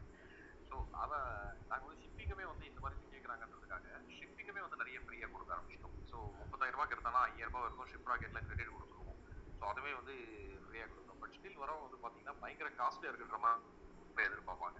ஸோ அதான் அவங்ககிட்ட என்ன சொல்றா, நீங்கள் வந்து இப்போ நீங்களே பண்ணிக்கோங்க, உங்கள் சைடில் வந்து இன்வென்ட்ரி வாங்கி வச்சினாலே உங்களுக்கு குறைஞ்சது ஃபியூ லேக்ஸ் ஆர் பண்ணணும்ல. இப்போ ஸ்டார்ட் பண்ணுறீங்க அப்படின்னா இல்லை இன்வென்ட்ரி கூட வந்து நீங்கள் ஏதோ ஒரு மூலியமாக அரேஞ்ச் பண்ணிட்டீங்க, ஸோ ஃப்ரீயாகவே நீங்கள் இன்வென்ட்ரி வாங்கிட்டீங்க. அதை வச்சுட்டு நீங்கள் வந்து ஷிப்பிங் ஒரு கஷ்டப்பட மாதம் அவனுக்கு வந்து 15,000 ரூபாய் கொடுக்கணும். ஸோ வருஷத்துக்கு வந்து அவனுக்கே வந்து 1,50,000 நீங்கள் செலவு பண்ணுறீங்க. எல்லாம் அதிகம் விட்டுருங்க. நீங்களே வெப்சைட் டெவலப் பண்ணாலுமே உங்களுக்கு வந்து வெளியே போனால் மினிமம் வந்து 50 to 60 கம்மியாக வாங்கினா எனக்கு தெரிஞ்சு நல்லா இருக்குது வெப்சைட் டெவலப் பண்ணி கொடுக்குறவங்க. ஸோ உங்களுக்கு வந்து இ-காமர்ஸ் ஃபீச்சர்ஸ் நிறைய இருக்குது, எல்லாமே போட்டு ப்ராப்பராக டெஸ்ட் பண்ணி தரணும் அப்படின்னா குறைஞ்சது வந்து 60,000 அது வாங்கினா தான் கரெக்டாக இருக்கும். இப்போ நம்மகிட்ட வரும்போது எல்லாமே உங்களுக்கு கிடைச்சிருது, 35,000 கிடைக்குது அப்படின்றது என்னால் சொல்லி புரிய வைக்க முடியல. ஸோ அது அந்த மைண்ட் செட்டில் வரவங்க வந்து ஆன்லைனில் பிஸ்னஸ் நான் ட்ரை பண்ணோம் அப்படின்னா ஆன்லைனில் வந்து ஃப்ரீன்னு நினச்சிடுறாங்க. ஸோ ஃப்ரீயாக இருந்தால் நம்ம ட்ரை பண்ணிக்கலாம், ஆன்லைன் தானே பண்ணுறோம், எதுக்கு என் காசு கொடுக்கலாம், வெளியே போய் கடை ஆரம்பிச்சா தான் காசு கேட்குறாங்க. ஸோ அதனால தான் ஆன்லைன் வரும், ஆன்லைன்லேயே நான் எதுக்கு காசு கொடுக்கணும் அப்படின்ற ஒரு மைண்ட் செட்டில் இருக்காங்க. அது மாற்றுறது டிஃபிகல்ட்டாக தான் இருக்குது. பட் நாங்கள் வந்து ஓரளவுக்கு எங்கள் சர்வீஸ் வந்து ப்ராடக்டைஸாக கொடுக்கறதால நாங்கள் அதை ப்ராடக்டைஸாக பண்ணிட்டோம். இந்த சர்வீஸ் வந்து இந்த சர்வீஸ் நாங்கள் பண்ணுறோம் அப்படின்னு சொல்லும்போது கஸ்டமர்ஸ் வந்து ட்ரஸ்ட் வருது. ப்ளஸ் எங்ககிட்ட என்னென்ன கொஸ்டின் கேட்குறாங்களோ எல்லா கொஸ்டின்ஸும் நான் வந்து ட்விட்டரில் போட்டு பப்ளிக் ஃபோரமில் வந்து போட்டு வச்சிட்டோம். நீங்கள் இந்த கொஸ்டின் கேட்குறீங்கன்னா உங்களுக்கு முன்னாடி 100 பேர் கேட்டிருக்காங்க. ஸோ நாங்கள் வந்து ஃபர்ஸ்ட் டைம் ஆன்சர் பண்ணல, உங்களுக்கு மட்டும் ஆன்சர் பண்ணல, எல்லாமே போர்ட்டலில் இருக்கவே பார்த்துக்கோங்க அப்படின்னு சொல்லும்போது ஒரு ட்ரஸ்ட் வருது. ஸோ அந்த சர்வீஸ் வந்து நம்ம ப்ராடக்டைஸாக பண்ணும்போது தான் கஸ்டமரோட ட்ரஸ்ட் வந்து பில்ட் ஆகும்னு நினைக்கிறாரு. இல்லைனா பிகாஸ் சர்வீஸ் இன் பிஸ்னஸில் நம்ம இருக்கும்போது நீங்கள் நம்பர் ஆஃப் கிளைண்ட்ஸ் பார்க்கும்போது வேர்ட் ஆஃப் மவுத்தில் தான் உங்களுக்கு வந்து பரவும். ஸோ எஃப்எம்சிஜி ப்ராடக்ட் மாதிரி டெய்லி ஒரு 100 டிரான்சாக்ஷன்றது நடக்க போகிறது கிடையாது. கரெக்ட். என்னோட ஆஸ்பெக்ட் வந்து அதில் வியூ என்ன அப்படின்னா அந்த சர்வீஸ் பிஸ்னஸ் நீங்கள் ப்ராடக்டைஸாக மாற்றிட்டு அது வந்து ப்ராடக்டைஸாக நீங்கள் எம்ஆர்பி போட்டு வச்சிட்டீங்க அப்படின்னா கஸ்டமருக்கு வந்து ஒரு ட்ரஸ்ட் டெவலப் ஆகும். Okay okay. Kirubakaran, hi. So உங்களை பற்றி ஒரு ஷார்ட் இன்ட்ரோ கொடுத்துட்டு, ஸோ சஜஷன் இருந்தால் ஆட் பண்ணலாம், வேல்யூ இல்லை கொஸ்டின்ஸ் இருந்தாலும் கேட்கலாம். டிஜிட்டல் மார்க்கெட்டர் தான், ட்ராப் ஷிப்பிங் பண்ணுறேன், run a couple of stores. Okay. Shopify பற்றி பேசுனதுனால ஹேண்ட் ரைஸ் பண்ணி மேலே வந்தேன். நான் எல்லா ஸ்டோர்ஸும் ஷாப்பிஃபைல தான் ரன் பண்ணுறேன். ஓகே. $29 per month இப்போ உங்களோட subscription fee, 2% of the transaction எடுக்கிறாங்க. மேபி ஷாப்பிஃபை மற்ற காமர்ஸ்க்கு அப்படி டிஃப்ரென்ஷியேட் பண்ண சொல்லணும்னா ஈஸ் ஆஃப் யூஸுக்கு Shopify to begin with ease of use. உங்களோட பிஸ்னஸ் ரொம்ப காம்ப்ளெக்ஸாக இல்லை அப்படின்னு சொன்னால் ஷாப்பிஃபை யூஸ் பண்ணலாம். ஏன்னா எல்லாமே அது it is a set framework. எல்லாமே எந்த ஆப் வேணும், பிளகின் வேணாலும் உங்களுக்கு ஈஸியாக கிடைக்கும். கஸ்டமைசேஷன் ஆப்ஷன்ஸ் நிறைய வேணும்னு சொன்னால் you can go for commerce. மற்றபடி நீங்கள் சிங்கிள் ஆண்டர்பிரனர், நீங்கள் தான் ஒரே ட்ராப் ஷிப்பர், டீம் இல்லை அப்படிங்கிற மாதிரி இருந்தீங்க, இல்லை ஈஸியாக நீங்கள் ஆரம்பிக்கணும் அப்படின்னு சொன்னால் you can very well go for Shopify. எல்லாமே it comes along with anything that you need for drop shipping. I'm drop shipping for the last couple of years. நிறைய ஸ்டோர் ரன் பண்ணியிருக்கேன், நிறைய ஸ்டோர் ஸ்கேல் பண்ணியிருக்கேன். இது வரைக்கும் Shopify விட்டு வெளியே போகிறதுக்கான ஆப்பர்ச்சுனிட்டிஸ் எனக்கு தேவை வந்ததில்லை என்னோட செட் ஆஃப் ரெக்யர்மெண்ட்ஸ்க்கு. ஓகே. கிருபாகரன், நீங்கள் வந்து ஃபேஷன் ரிலேட்டடான ஸ்டோர் வந்து ரன் பண்ணியிருக்கீங்களா? அப்படி ரன் பண்ணியிருக்கேங்க. ஓகே. இப்போ நீங்கள் ஃபேஷன் ரிலேட்டட் ஸ்டோர் ரன் பண்ணியிருக்கீங்க அப்படின்னா, ஸோ டிஜிட்டல் மார்க்கெட்டிங் என்னென்ன ஸ்ட்ராட்டஜிஸ் வந்து நீங்கள் யூஸ் பண்ணியிருக்கீங்க? ஸோ எது சக்ஸஸ் ஆச்சு? ஃபெயிலியர் ஃபஸ்ட்டு சொல்லுங்கள். ஏன்னா எல்லாருக்கும் வந்து ஃபெயிலியர் கேட்க மாட்டாங்க, ஏன்னா ஃபெயிலியர்லேயே வந்து நிறையா டிப்ஸ் வந்து கிடைக்கும். எது இதெல்லாம் நம்ம பண்ணக்கூடாது, இல்லை எதெல்லாம் இப்போ பண்ணிகிட்ருக்கோம் இவர் சொல்கிறது இல்லைன்ற அந்த ஒரு பாயிண்ட் வந்து எல்லாருக்கும் கிடைக்கும்னு நான் நம்புகிறேன். நான் print on demand store run பண்ணேன் லாஸ்ட் இயர் ஜூனில் ஸ்டார்ட் பண்ணேன். ஒரு 2-3 மாசம் ரன் பண்ணேன். ஃபெயிலியர்னா அந்த ஓவரால் ஸ்டோரே ஃபெயிலியர் தான். ரீசன் என்னோட நான் செலக்ட் பண்ண நீஷ்ல வந்து cash on delivery returns RTOs ரொம்ப ஜாஸ்தியா இருந்துச்சு. என்னோட ஸ்டோர் வந்து ஒரு ரிபல்லியஸான கவுண்டர் கல்ச்சர் க்ரௌட டார்கெட் பண்ற மாதிரியான டிசைன்ஸ் இருக்கும். அதுதான் ஸ்டோரு. அதுல வந்து மேபி மெல்லினியல்ஸ் ஆர்டர் போடுற மாதிரி, ஜென்சி நிறைய ஆர்டர் போடுற மாதிரி இருந்தாங்கன்னு நினைக்கிறேன். ஆர்டர் இம்பல்ஸ் பை பண்ணுவாங்க. ஆனா ஆர்டிஓஸ் வந்து 15% இருக்கணும்னு நினைச்சேன். ஆனா இட் வாஸ் லைக் 30% கீழே என்னால கொண்டு வரவே முடியல. அது அதனால ஸ்டோர் ஃபெயிலியர் ஆச்சு. வித் ரிகார்ட்ஸ் டு மார்க்கெட்டிங், உங்களோட ஃபனல் வந்து கரெக்ட். இது ஓகே, நான் வந்து டிஜிட்டல் மார்க்கெட்டிங்னு ஒரு ஸ்ட்ராட்டஜின்னு சொல்றது இல்லை. கன்வென்ஷனல் மார்க்கெட்டிங் ஸ்ட்ராட்டஜி மாதிரியே தான். நீங்க நேரில் போய் பார்க்குற மாதிரி டிஜிட்டல்ல உங்களோட ஃபனல் கரெக்டாக இருக்கணும். எங்க லேண்ட் ஆகுறாங்க, எங்க வந்து A to C பண்ணிட்டு ட்ராப் ஆகுறாங்களா, ஆட் டு கார்ட் பண்ணி ட்ராப் ஆகுறாங்களா, இல்லை இனிஷியேட் செக் அவுட் பண்ணி ட்ராப் ஆகுறாங்களா, பேமெண்ட் ஃபில் பண்ணி ட்ராப் ஆகுறாங்களா, எல்லாமே உங்களுக்கு அங்கே தெரிய போகுது. அந்தந்த எங்கெங்க ட்ராப் ஆகுறாங்க, சிபிஎம் ஜாஸ்தி ஆகுதா, இல்ல காஸ்ட் பர் சிபிசி ஜாஸ்தி ஆகுதா, அந்த ஃபனலை நீங்க கரெக்டா மெஷர் பண்ணி எந்த இடத்துல அந்த ஃபனல்ல இருந்து பிரேக் ஆகுறாங்கிறத கரெக்ட் பண்ணி ஃபிக்ஸ் பண்ணீங்கனாலே you will be able to do it. இன்னொன்று, targeting the right audience, winning audience கண்டுபிடிச்சதுக்கு அப்புறம் அப்படியே செகண்ட் டேவே வந்து அதை என்ஆர்எம்ஸா ஸ்கேல் பண்றது. என்னோட ஸ்ட்ராட்டஜி, வின்னிங் ஆடியன்ஸ் கண்டுபிடிச்சா நான் 20% பட்ஜெட் ஜாஸ்தி பண்ணிட்டு போவேன். அதுக்கப்புறம் வின்னிங் ஆட் செட்டை டியூப்ளிகேட் பண்ணுவேன். அதுக்கு லுக்கலைக்ஸ் கிரியேட் பண்ணுவேன். அது custom audience and lookalikes create பண்ணுவேன். அந்த மாதிரி இருக்கும். ஆட் ஸ்பாட்ல we were able to crack. இது வரைக்கும் இருக்கிற எல்லா ட்ராப் ஷிப்பிங் பிசினஸ்லயும் ஆட்ஸ் வந்து நாங்கள் கரெக்டாக தான் கிராக் பண்ணுவோம். இந்த ஃபனல் அங்கங்கே பிரச்சனைகள் இருந்தது உண்டு. அது அந்த இடத்துல இருக்கிற ஃபனல் இருக்கிற பிரச்சனையை அங்கங்கே ஃபிக்ஸ் பண்ணுவோம். ஒரு சில நீஷஸ் பண்ணும்போது இப்போ ஃபேஷன் இல்லாத 2-3 நீஷ் வந்து பண்ணியிருக்கிறோம். அதில் ஹோம் இம்ப்ரூவ்மெண்ட் நீஷ் நல்லா இருக்கிற மாதிரி தெரியுது. பெட்ஸ் அண்ட் கிச்சன் நீஷ் நல்லா இருக்கிற மாதிரி தெரியுது.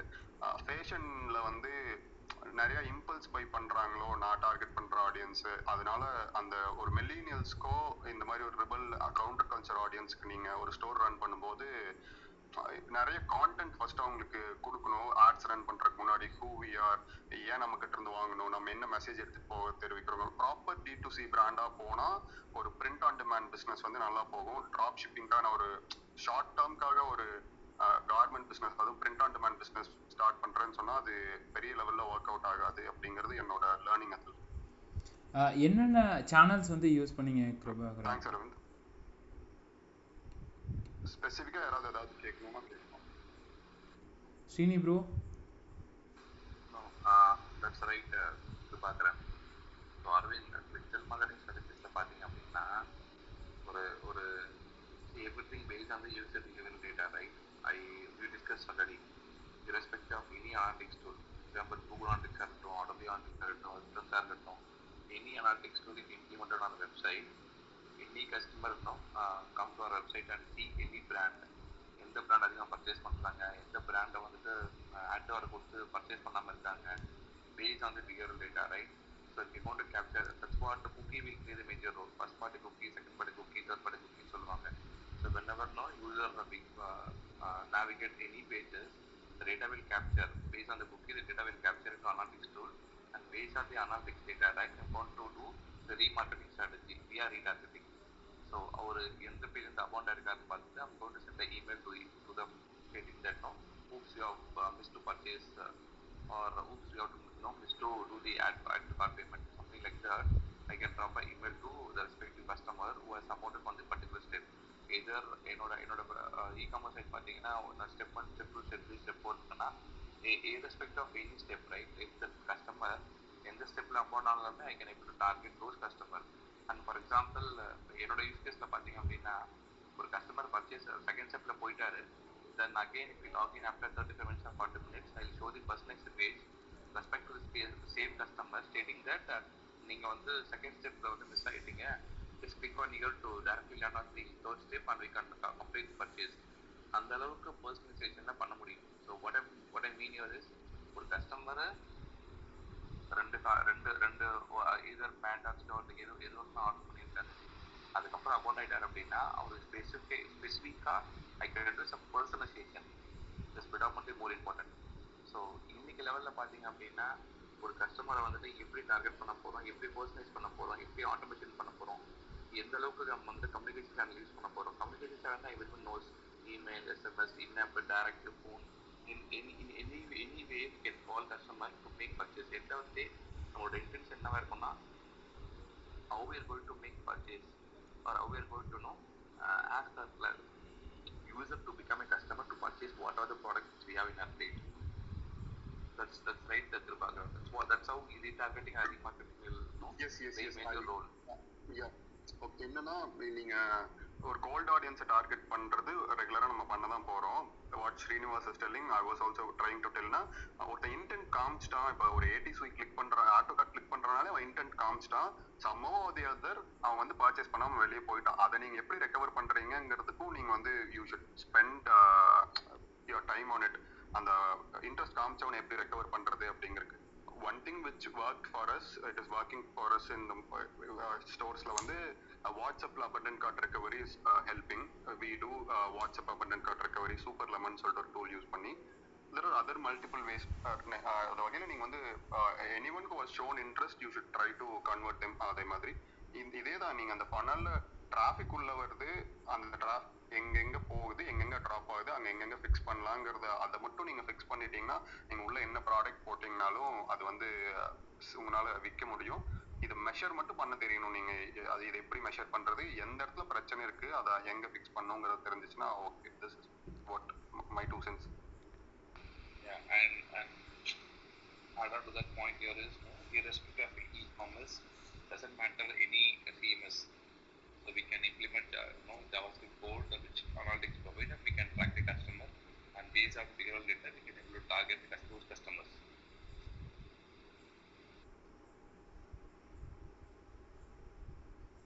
Thank you Kirubakaran. எனக்கு இன்னொரு ஒரே ஒரு கொஸ்டின். இப்போ நமக்கு வந்து எல்லாமே டிஜிட்டல் மார்க்கெட்டிங்கோட கான்செப்ட் தெரியும், இல்லை ஃபனல் வந்து தெரியும், அதனால வந்து சஜஸ்ட் பண்ணுறோம். ஒரு பிகினிங் ஸ்டேஜில் ஒரு ஃபேஷன் ரிலேட்டட் பிஸ்னஸ் பண்ணுறாங்க, ஒரு சோலோ ஆண்டர்ப்ரனர் பண்ணுறாங்க அப்படின்னா அவங்களுக்கு இந்த விஷயம்லாம் தெரியாது. அவங்களுக்கு ஈஸியாக வந்து என்ன டிப்ஸ் ஆக்சுவலாக நம்ம சொல்லலாம்? ஐ வண்டர் அந்த மாதிரி ஏதாவது எக்ஸிஸ்டிங்கா இருக்கான்னு சொல்லி. அப்படி இல்லைன்னு நினைக்கிறேங்க. இது இந்த பேசிக்ஸ் அவங்க கத்துக்கிட்டு தான் ஆகணும். இல்லைன்னா that is the reason they should go for agency, இல்லைன்னா ஒரு ஃப்ரீலான்சர், ஒரு கன்சல்டன்ட் மாதிரி வச்சுக்கணும். ஹேக்ஸ் எதுவும் இல்லைன்னு நினைக்கிறேங்க. எனக்கு அப்படி தெரிஞ்சது இல்லை, அந்த மாதிரி ஹேக்ஸ் எதுவும் இருந்த மாதிரி தெரிஞ்சது இல்லை. நான் அது யாருக்கும் சஜஸ்ட் பண்ணது இல்லை. இது அவங்க இந்த பேசிக் ஃப்ரேம் ஒர்க்கை அவங்க தெரிஞ்சுதான் வச்சுக்கணும். அட்லீஸ்ட் கன்வென்ஷனல் மார்க்கெட்டிங் அவங்களுக்கு தெரியும்ல. இந்த டூல் மட்டும் தான் வேற யூஸ் பண்றாங்க. ஒரு கடை வச்சா நான் எப்படி விற்க போறேங்கிறது அவங்களுக்கு தெரியும். ஒருத்தர் வர்றாரு, ஒரு பொருளை பாக்குறாரு, தொட்டு பார்த்துட்டு வேண்டான்னு சொல்றேன்னா, ஏன் சார் எதனால வேண்டான்னு சொல்றீங்க, இல்ல நான் இது பண்றேன், இல்ல கடைசியில் எனக்கு விலை ஜாஸ்தியா இருக்குமான்னு தெரியும், சரி ஓகே 10% ஆஃபர் கொடுக்குறேன். அதே விஷயத்தை தான் டிஃபரெண்டான மீடியம்ல அதே யூசர் கிட்ட, ஆன்லைன்ல வர யூசர் கிட்ட சொல்ல போறீங்க. இந்த ஃப்ரேம் ஒர்க் மட்டும் தெரிஞ்சுக்கலாம். மேபி அவங்க ஃபேஸ்புக் ஆட்ஸ் ரன் பண்றதுக்கு ஓவர் த நைட் கத்துக்க முடியாது. It takes time. அது வரைக்கும் they can hire an agency இல்ல கன்சல்டன்ட் மாதிரி எல்லாம் ஸ்லோலி ஸ்டார்ட் பண்ணலாம். அதுக்கப்புறம் ஓவர் பீரியட் ஆஃப் டைம் தான் கத்துக்க முடியும்னு நினைக்கிறேங்க. இங்க ஒரு ஹேக்குங்கிற மாதிரி எதுவும் இருக்கிறதா எனக்கு படல. Maybe people can have different opinion on this. Srini bro, உங்க ஒப்பீனியன்? சாரி, நான் क्वेश्चन மிஸ் பண்ணிட்டேன். ஒன்றும் இல்லை ப்ரோ, ஷார்ட்டாக கேட்குறேன். ஸோ ஒரு பிகினிங் ஸ்டேஜில் இருக்கிற சோலோ ஆண்டர்ப்ரனர்ஸ் ஒரு ஃபேஷன் பிராண்டு வந்து ஸ்டார்ட் பண்ணுறாங்க. அவங்களுக்கு வந்து ஜீரோ நாலேஜ். இப்போ நம்மளை பொறுத்த வரைக்கும் டெய்லி வந்து டிஜிட்டல் மார்க்கெட்டிங்கில் ஏதாவது ஒரு ஃபனல் பார்க்குறோம், டெஸ்ட் பண்ணுறோம் கிளைண்ட்டுக்காக, நிறைய விஷயங்கள் நமக்கு தெரியும்.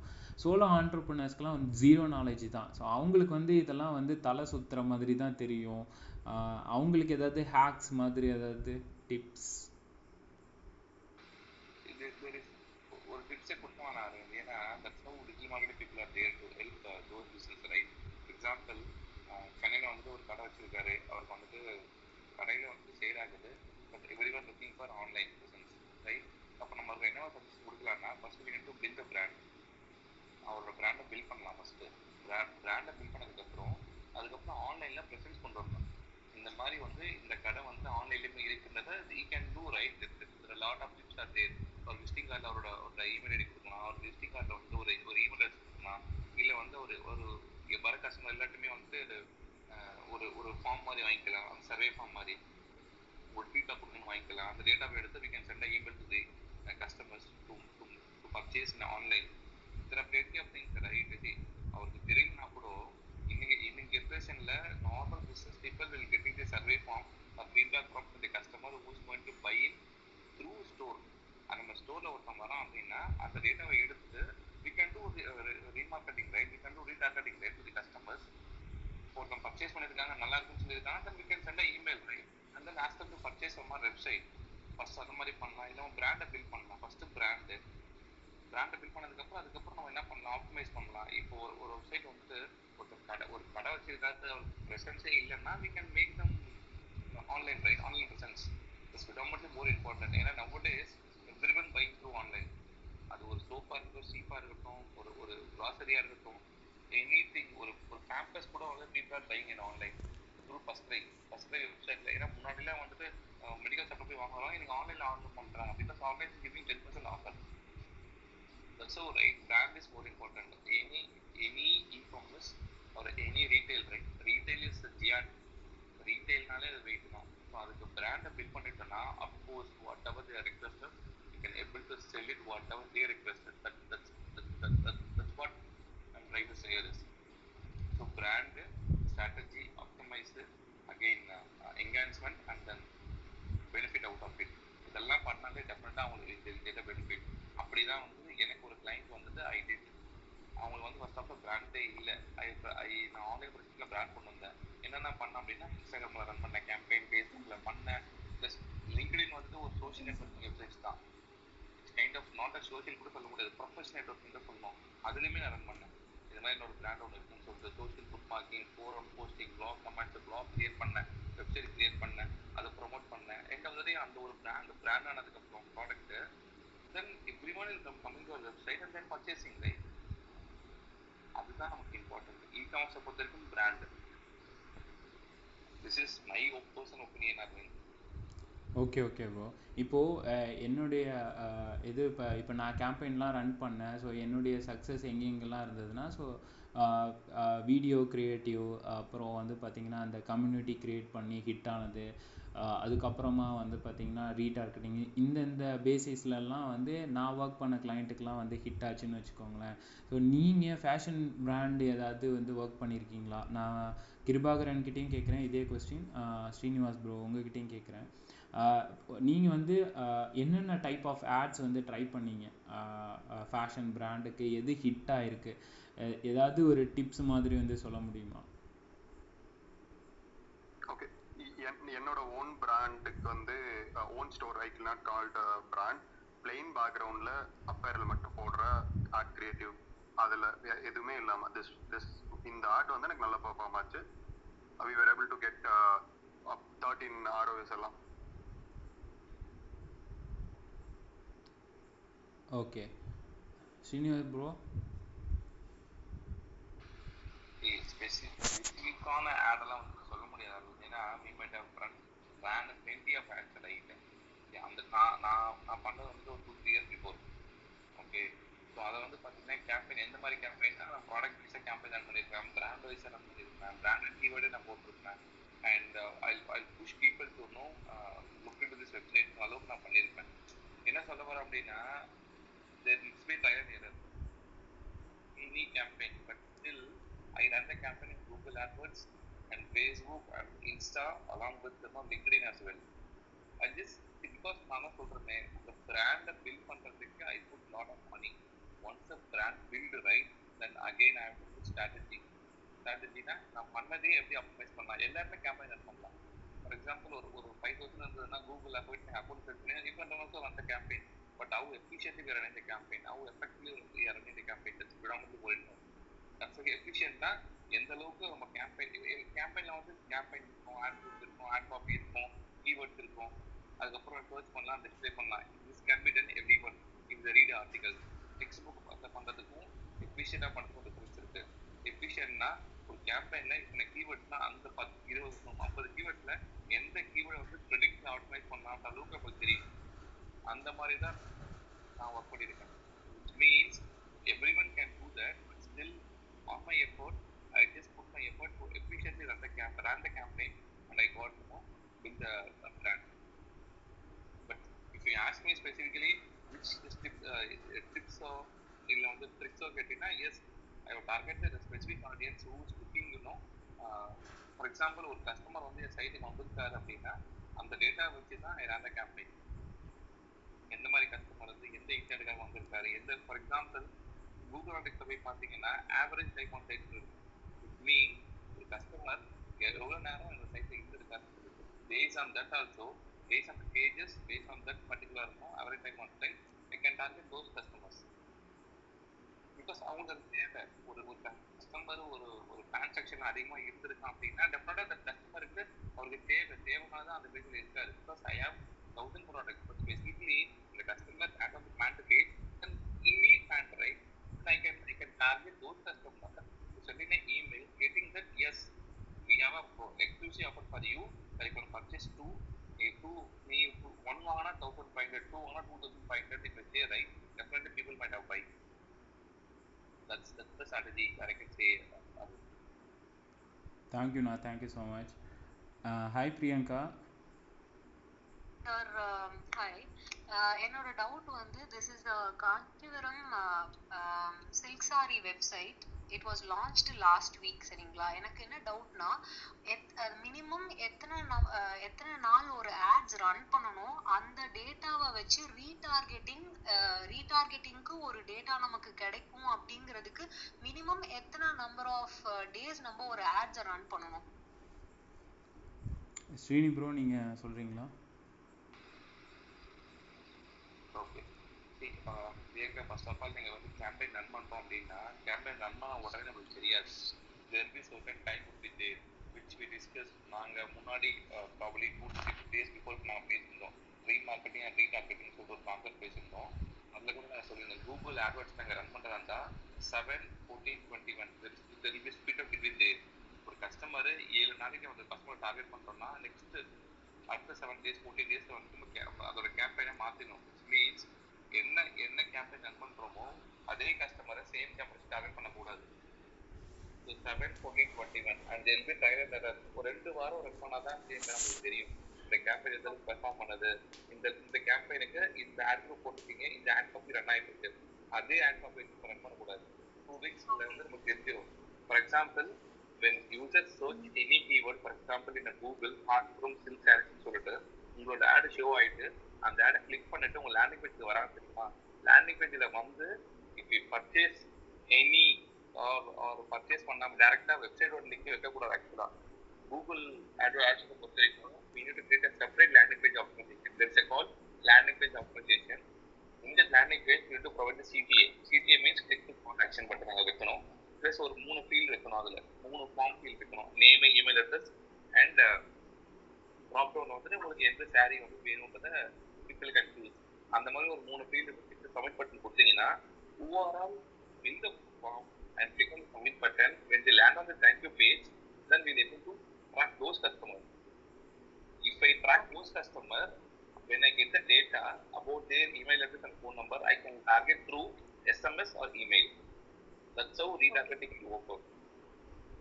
Okay sir. இப்போ ஆக்சுவலா நாங்க லாஸ்ட் வீக்ல இருந்து சோஷியல் மீடியால ஃபேஸ்புக் அண்ட் இன்ஸ்டால தான் ஆட்ஸ் ரன் பண்ணோம். கூகுள் ஆட்ஸுக்கு போல.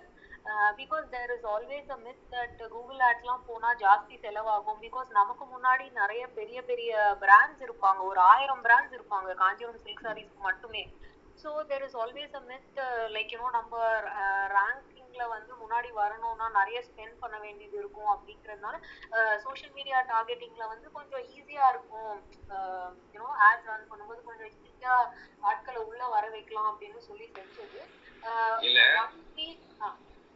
Sorry to cut short. இப்போ ஒரு சின்ன क्वेश्चन கேக்குறேன். இப்போ நீங்க என்ன நினைச்சிருக்கீங்க அப்படின்னா, நான் பண்றதே வந்து மத்தவங்க பண்றாங்க, மத்தவங்க டாப்ல இருக்கும்போது என்னால வந்து கம்ப்ளீட் பண்ண முடியாதுன்னு நீங்க சொல்றீங்க, ரைட்? கூகுள் ஆட்வர்ட்ஸ்ல. ஆமா. அதே மாதிரி ஏன் ஃபேஸ்புக்ல இன்ஸ்டாகிராம்ல இருக்க மாட்டாங்க மக்கள்? நீங்க பண்ற ப்ராடக்ட் அவங்க பண்ண மாட்டாங்களா?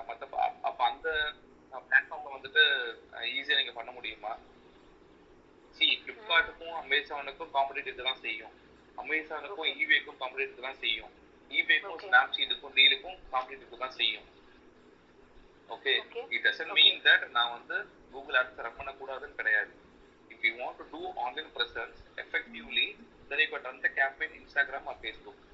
But if you want to get more purchase specifically, then you can go for Google AdWords, because that's what this person clearly mentioned, right, Arvind? What he was saying that in Google, people need a demand, people looking for something. But Facebook and Instagram, we are நம்ம தான் திணிக்கிறோம் அவங்களுக்கு. ஆட பாரு, இதுதான் இதுதான் இதுதான். அப்போ நான் கூகுளில் ஒரு தேடி வரான்னா அவனுக்கு தேவைன்றதை தெரிஞ்சுதான் வரான். அப்போ அவனை ஈஸியாக டார்கெட் பண்ண முடியும். there's a difference between social media and Google AdWords. Google AdWordsல தேடல் இருக்கு, அவனுக்கு அந்த டிமாண்ட் இருக்கு, then he is looking for something from you to purchase. But Facebook and Instagram அப்படி கிடையாது. we are நம்ம திணிக்கிறோம். we are நாங்கள் ப்ரெசன்ஸ் இருக்கோம், நாங்கள் வந்து இதெல்லாம் பண்றோம் அப்படின்னு சொல்லிட்டு. And moreover, ROI, return on investment is more important. When you're spending something, you should get benefit out of it, right? Just like that, you can't spend. And Google AdWords நீங்க சொன்ன மாதிரி அதிகமாலாம் கிடையாது. Even I'm running the campaign for 300 rupees per day. 300 rupees per day. Okay, okay. இப்போ for example நீங்க Rajapuram silk சாரீஸ்லேயே நிறைய பட்டு இருக்கலாம், right? Specifically, you can take one பட்டு and you can run the campaign. If really people are searching, that's how. First நீங்க வந்து ரொம்பதுக்கு முன்னாடி கூகுள் ட்ரெண்ட்ஸ் இருக்கு, கீவேர்ட் பிளானர் இருக்கு, இது மாதிரி நிறைய கீவேர்ட் டூல் இருக்கு. You can do a research. அந்த கீவேர்டு உண்மையிலேயே சர்ச் பண்றாங்களா, அந்த கீவேர்டு உண்மையிலேயே ட்ரெண்ட்ஸ்ல இருக்கா, எந்த மாதிரி பட்டு அதிகமாக சர்ச் பண்றாங்க, காஞ்சிபுரம் பட்டு சர்ச் பண்றாங்களா, என்ன மாதிரி பட்டு சர்ச் பண்றாங்க, அந்த காம்படிஷனை பார்க்கலாம், நம்ம எவ்வளவு காம்படிஷன் இருக்குன்னு சொல்லிட்டு இதெல்லாம் பார்த்து then you can run the campaign. So it doesn't, to answer your question, it doesn't mean that Google வந்து இந்த பணம் இருந்தால் தான் நல்லா பண்ண முடியும்ன்ற ஒரு கான்செப்டே எடுத்துருக்கோம். We can run the campaign still, because Google நீங்களே எடுத்துக்கோங்களேன், as you are a CEO, when you search any keyword in a Google, you need something, you are searching something, right? Yes. But Facebookல வந்து நீங்க just login பண்ணிட்டு நீங்க அப்படியே மேல மேல மேல நம்ம பார்த்துட்டே இருக்கும். காரணம் ஒரு ஆட் வந்து இது நல்லா இருக்கு, இந்த ப்ராடக்ட் வைக்காடி பர்ச்சேஸ் இருக்குன்னு சொல்லிட்டு அவன் திருச்சி அவன் வாங்குவோம். ஆனா கூகுள் அப்படி கிடையாது. When the demand is there, then of course the purchase will happen. I believe it helps you to understand. Yes. எனக்கு இப்ப I think I should change my mind now actually.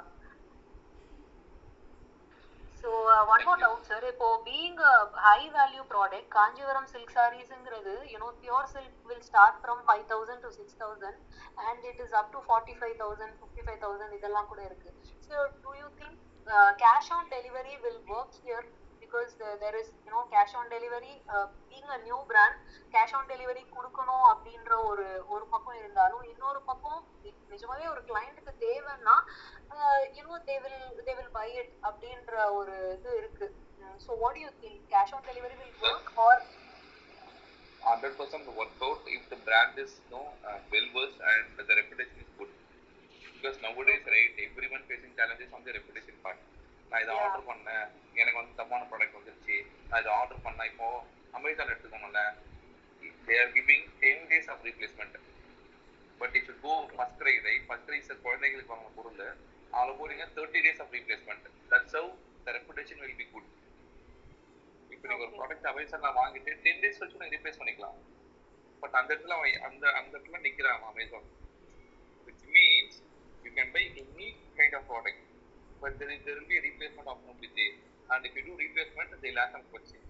எதுக்காக ரீப்ளேஸ் பண்ணீங்கன்னு question கேட்பான். And refund வேணுமா உங்களுக்கு, இல்லை நீங்க வந்து அமேசான் பேல நம்ம பைசா போட்டுக்கன்னு கேட்பான். இதெல்லாம் தான் அவன் ஃபிக்ஸ். இப்போ அமேசான் பே அப்படின்னா உங்களோட பைசாவை அவன் வச்சுக்கலாம். ஓகே, அதே மாதிரி reputation is more important. Reputation means இப்போ 5,000 கொடுத்து ஒருத்தவங்க வாங்குறாங்க அப்படின்னா ஒரு ரூபாய்க்கு உங்கள்கிட்ட வாங்கிட்டாங்கன்னா அப்படின்ட்டு அவங்க வெப்சைட்ல இருந்து definitely that person will refer to any people, to relatives, to friends. Then அது முக்கிய எந்த மார்க்கெட்டிங் இருக்கட்டும், irrespective of any travelers இருக்கட்டும் or e-commerce இருக்கட்டும், any business இருக்கட்டும், word of mouth marketing அடுத்த எதுவுமே கிடையாது. That's how will play major role. Word of mouth marketing தான் best. உங்களோட ஃப்ரெண்ட்ஸ், ரிலேட்டிவ்ஸ், அதான் சொல்றேனே, ஒரு ஸ்டோருக்கு யாராவது வந்தாங்கன்னா கூட you can get a feedback about your product, and then feedback also email வராது, you can send an email. If you launch any new product, you can send an email to the customer who has already bought, right? Yeah. Sir, அப்போ இந்த இடத்துல வந்து affiliate marketing கூட பண்ணலாம் இல்ல sir? இப்போ நீங்க சொல்றது word of mouth அப்படின்னு வரும்போது affiliate affiliate marketingன்ற ஒரு கான்செப்ட் கூட வர்க் ஆகும் இல்லையா? Of course, it helps you. See, until your brand will become more familiar. ஒரு brand familiar ஆயிடுச்சு அப்படின்னா there is no need of doing anything, any marketing. Of course, your product will sell. அவ்வளவுதான். ஈஸியா purchase பண்ணிட்டு போயிட்டே இருப்பாங்க. Again saying, Priyanka, this is my opinion, but people are there, no, around us. You can ask their opinion as well. Yeah. Priyanka, நீங்க first கேட்ட question வந்து Facebookல எப்போ retarget பண்ணலாம் அப்படிங்கறது தான் நீங்க கேட்டிருந்தீங்கன்னா, உங்களுக்கு இனஃப் டிராஃபிக் உள்ள வந்திருக்குன்னா you can do from A to retargeting பண்றது. Cash on delivery, if this product being a premium product, நீங்க அவங்க எடுத்துட்டு போனதுக்கு அப்புறம் பிரைஸ் ஜாஸ்தியா இருக்கு, அதனால உங்களோட டேர்ம்ஸ் ப்ரீமியம் ப்ராடக்ட் நீங்க கேஷ் ஆன் டெலிவரி பத்தி யோசிக்கணும். டே ஒன்ல இருந்து நீங்க அவ்வளவு ப்ரீமியமான ப்ராடக்ட் இதுல விற்க முடியுமான்னு தெரியல. இன்னொன்னு, இதுல வந்து we run ads for saree brands. நிறைய கலெக்ஷன்ஸ் இருக்கிறது தான் ரொம்ப முக்கியமா இருந்துச்சு. அதுக்கப்புறம் just like any other business, நீங்க சொன்னீங்க எக்கச்சக்கமான பிராண்ட் ஆல்ரெடி இருக்காங்க, லைக் தாமரா மாதிரி சூட்டா மாதிரியான பிராண்ட்ஸ் எல்லாம் இருக்கும்போது ஏன் கிட்ட வாங்கணும் அதான் நீங்க கேக்குறீங்க. அதுக்கு வந்து நீங்க ஸ்ட்ராங்கான ஆன்சர்ஸ் வச்சுக்கணும். Why people should buy from me இந்த சில்க் சாரி ஆன்லைன்ல ஏன் எங்கிட்ட இருந்து வாங்கணுங்கிறதுக்கு ஸ்ட்ராங்கான ஆன்சர்ஸ் இருக்கணும். உங்களோட கான்டென்ட் ரொம்ப ஸ்ட்ராங்கா இருக்கணும், அப்பதான் வாங்குவாங்க. We run ads for sari brand for 2 months. அதனால நாங்க வந்து அதுல பெரிய ஃபெயிலியர் ஆயிருக்கிறோம். எங்களால வந்து எக்ஸ்பெக்டட் ரிசல்ட்ஸ் கொடுக்க முடியல. இஃப் இன்ட்ரெஸ்டட் நீங்க எனக்கு இன்பாக்ஸ் பண்ணுங்க. அது என்னென்னலாம் வேர் ஆல் வி வென்ட் ராங்னு சொல்றேன். It will help you correct yourself. Sure, sir. I'll get in touch. Sir, and I have one doubt. I'm doing Facebook Live every weekend. So, இப்போ இதுல வந்து I share this Facebook Live to different Facebook community groups. So, இந்த community groupsல வந்து இது potential-ஆன community groups எப்படி கண்டுபிடிக்க முடியும்? Is there any tool or any way to find their the potential Facebook? சென்னையிலே பாத்தீங்கன்னா ஒரு 10,000 சென்னை குரூப்ஸ் இருக்கு. இல்ல அவுட் ஆஃப் கண்ட்ரி போனோம்னா ஒரு துபாயில இருக்குன்னா துபாயில ஒரு 10,000 Facebook கம்யூனிட்டி குரூப்ஸ் இருக்கு. How can I find out this is the potential and அந்த லைவ் அந்த குரூப்ஸ்க்கு ஷேர் பண்றதுக்கு how to find? எனக்கு அது தெரியலங்க. எப்படி வந்து நீங்க அந்த குரூப் வந்து பொட்டன்ஷியல் குரூப்னு எந்த மெட்ரிக் வச்சு மெஷர் பண்றோம்னு கேக்குறீங்கன்னு தெரியல, அது எனக்கு தெரியல. அதுக்கப்புறம் யூ டாக்கிங் அபவுட் அஃபிலியேட்ஸ். அஃபிலியேட்டிங்கிற டேர்ம் யூஸ் பண்றீங்க, ஆனா நீங்க கேக்குறது வந்து ரீசெல்லர்ஸ் இருக்கலாமான்னு தானே கேக்குறீங்க? இல்ல சார், ரீசெல்லர்ஸ் கிடையாது. அதாவது ஒரு கிளையண்ட் வாங்குறாங்க நம்ம கிட்ட இருந்து and she is happy with the product and she is doing the word of mouth refer பண்றாங்க. அப்படின்ற பட்சத்தில் அந்த அவங்க ரிலேட்டிவ்ஸ்க்கு ரெஃபர் பண்றாங்கன்னா ரிலேட்டிவ்ஸ் நம்ம கிட்ட இருந்து வாங்கிருக்காங்க இவங்க பேர், அதாவது first client. I got your answer. It involves very minimal tech. உங்களோட ப்ராடக்ட் பக்கத்துல நீங்க ஒரு சோஷியல் ஷேர் பட்டன் வைக்கலாம். அந்த சோஷியல் ஷேர் பட்டனை வந்து ஷேர் கிளிக் பண்ணி இப்போ நான் உங்களோட ப்ராடக்ட் பாக்குறேன், நான் வாங்கலைங்கிறத தாண்டி அந்த ப்ராடக்ட் நல்லா இருக்கு, என்னோட ஃப்ரெண்ட் வந்து இன்ட்ரெஸ்டடா இருப்பாங்க இந்த சாரி வாங்கறதுக்கு, அவங்களுக்கு பர்த்டே வருதுன்னு எனக்கு தெரிஞ்சிச்சுன்னா அந்த சாரியை நான் உங்களுக்கு வந்து அந்த ஷேர் பட்டன் யூஸ் பண்ணி ஷேர் பண்ணலாம். நீங்க அதுல யூனிக் கீ கேரி பண்ண முடியும். அந்த லிங்கை வச்சு இப்போ நான் என்னோட ஃப்ரெண்டு அந்த பர்ச்சேஸ் பண்ணாங்கன்னா அந்த ப்ராடக்ட் என்னோட வாலெட்ல உங்களால 10% அதுல இருந்து ஆட் பண்ண முடியும். இது மினிமல் டெக் இன்வால்வ் அதுல, அவ்வளவுதான். Okay. Thank you so much. Thanks. எனக்கு ஒரு டவுட் இருக்கு, நான் கேட்கணுமா?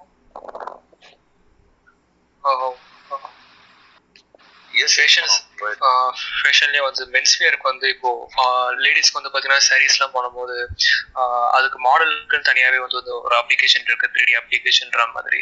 ஜஸ்ட் வந்து அந்த கிளாத் வந்து ஃபோட்டோ எடுத்தோம்னா அந்த மாடல் வந்து சாரி. ஸோ அதே மாதிரி வந்து மென்ஸுக்கு இருக்குமா? ஏன்னா மென்ஸுக்கு வந்து மாடல் தான் வச்சு பண்ணணுமா, இல்லை அதுக்கு அது மாதிரி அப்ளிகேஷன்ஸ் வச்சிருக்கு? placeit.netன்னு சொல்லிட்டு ஒரு அப்ளிகேஷன் இருக்கு. 8,000 rupees வரும். ஆப்பிள் அது ஒரு வெப்சைட் கேன்வா மாதிரி ஒரு பிளாட்ஃபார்ம்னு வச்சுக்கோங்க. அதுல வந்து உங்களுக்கு மாடல் மார்க்அப்ஸ் இருக்கும், நீங்க அது அந்த மாதிரி பண்ண முடியும்.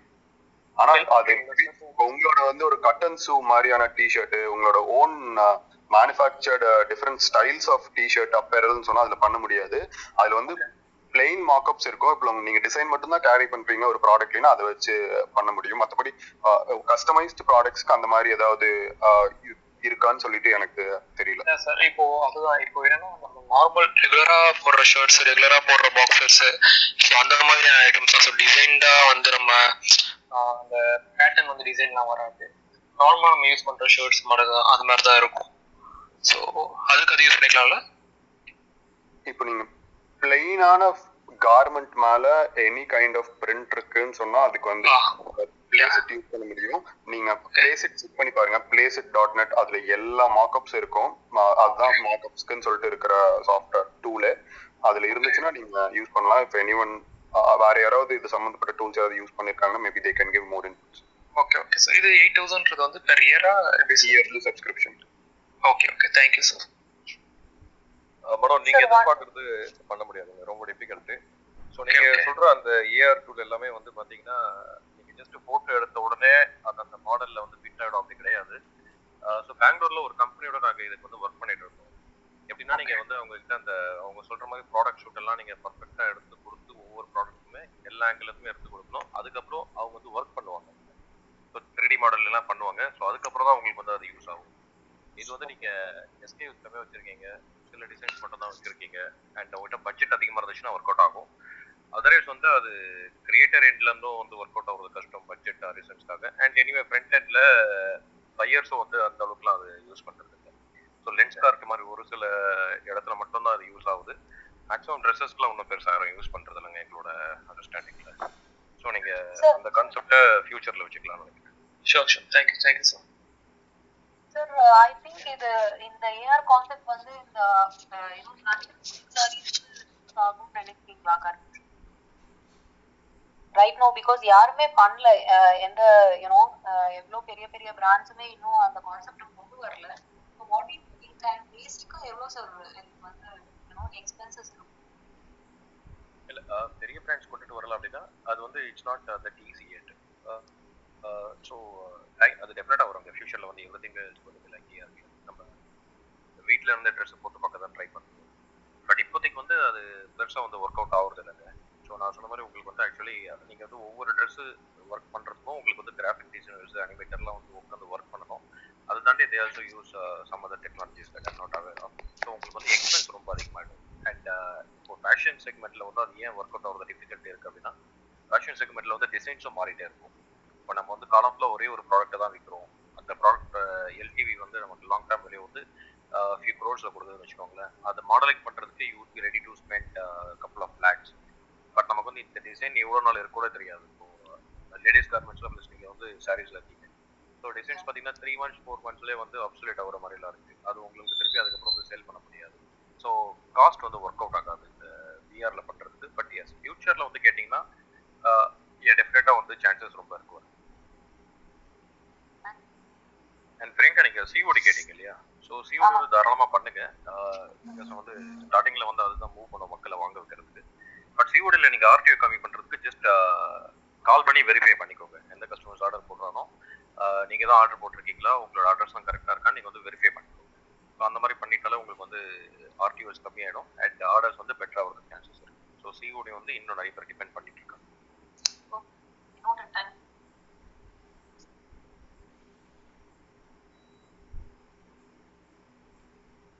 அரவிந்த் நீங்கள் கேட்டிருந்தீங்க இல்லையா? ஸோ எல்லாராலையும் ஆட்ஸ் வந்து ஈஸியாக யூஸ் பண்ண முடியல. அது புதுசாக ஸ்டார்ட் பண்ணுற பிஸ்னஸ்மேனுக்கு அந்த சிங்கிள் ஃபவுண்டர் கம்பெனியில் வந்து டிஃபிகல்ட்டாக இருக்குது அப்படின்னு. அரவிந்த் இருக்கீங்களா? ஸோ ஸ்ரீனிவாஸ் அண்ட் கிருபா அதில் என்னோட டேக் என்ன அப்படின்னாங்க, ஸோ நிறைய பேருக்கு வந்து ஆக்சுவலி பண்ணுறது பார்த்தீங்கன்னா ஆட்ஸ் வந்து டிஃபிகல்ட்டாக தான் இருக்குது. ஸோ எனக்கு தெரிஞ்ச ஒரு சில பேர் பார்த்தீங்கன்னா எஜுகேட்டடாக இருக்காங்க and they are into business. But அவங்க வந்து ஃபேஸ்புக்கில் வந்து நமக்கு என்னதான் ஆட்ஸ் வந்து அட்வர்டைஸ்மெண்ட் பண்ணுறது ஈஸியாக கொடுத்துருந்தாலும் டக்குன்னு வந்து எல்லாராலையும் பண்ண முடியல. பிகாஸ் அதுலேயுமே வந்து ஒரு சின்ன லேர்னிங் கர்வ் வந்து இருக்குது. இப்போ நார்மலாக வந்து ஷாப்பிஃபை மாதிரி டூல்ஸ் எல்லாம் இருக்குது நம்ம ஆன்லைனில் வந்து வெப்சைட்ஸ்லாம் கிரியேட் பண்ணுறதுக்கு. பட் இப்போ நீங்கள் பார்த்தீங்கன்னா அது கூட வந்து நிறைய பேர்லாம் யூஸ் பண்ணுறது இல்லை. இப்போ நம்ம கண்ட்ரியில் பார்த்தீங்க அப்படின்னா இப்போ நிறைய பேர் வந்து Tier 2 Tier 3 சிட்டியில் பாப்புலேஷன் அதிகமாக இருக்குது. ஸோ அவங்களும் அதை ட்ரை பண்ணல. இப்போ அது வந்து என்ன ஒரு ப்ரூஃப் அப்படின்னு பார்த்தீங்க அப்படின்னா இப்போ துக்கான் மாதிரி ஒரு சில ஆப்ஸ்லாம் வந்துருக்கு. அதில் ஜஸ்ட் நீங்கள் வந்து உங்களோட ப்ராடக்ட்ஸ் வந்து அப்லோட் பண்ணீங்க அப்படின்னாலே வந்து உங்களுக்கு ஸ்டோர் வந்து ரெடி பண்ணி கொடுத்துருவோம். உங்களோட ஃப்ரிக்ஷன்லெஸ்ஸாக இருக்கும். ஸோ உங்களுக்கு வந்து பெரிய ஷாப்பிங் மாதிரி ஃபீச்சர்ஸாக கொடுக்க மாட்டாங்க. ஜஸ்ட் நமக்கு வந்து ஒரு கஸ்டமர் ஃபேசிங் ஆப் வந்து உங்களுக்கு கிடைச்சிடும். பட் அதோட டவுன்லோட்ஸ் பார்த்தீங்க அப்படின்னா உங்களுக்கு வந்து 6 மந்த்தில் வந்து 35 மில்லியன் ரீசெல்லர்ஸ் வந்து அதில் ஆன்போர்ட் ஆயிருக்காங்க. ஸோ நமக்கு வந்து டூல்ஸ் வந்து இந்த ஓல்டேஜ் டூல்ஸ் ஷாப் மாதிரி நிறைய இருந்தாலுமே உங்களுக்கு இந்த மாதிரி வேலையை ஈஸியாக முடிக்கிற டூலில் வந்து கிரேஸ் வந்து அதிகமாக இருக்குது. ஸோ எனக்கு தெரிஞ்சு டிஜிட்டல் மார்க்கெட்டிங்லையுமே அந்த ஆங்கிளில் பார்க்கும்போது நமக்கு வந்து நிறைய பேர் வராமல் இருக்காங்க.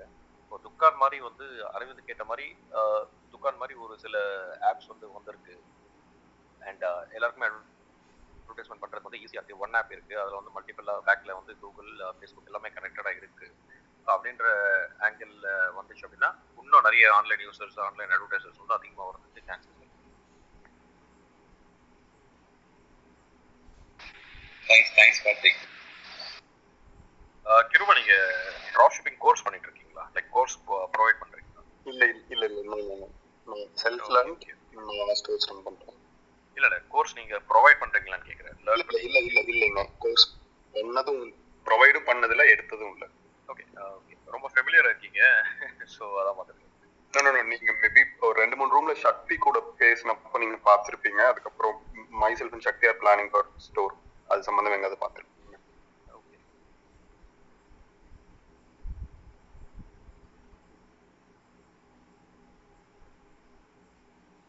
வேற யாராவது கீழே இருக்கிறவங்க ஹேண்ட் ரைஸ் பண்ணி மேல வர்றீங்களா?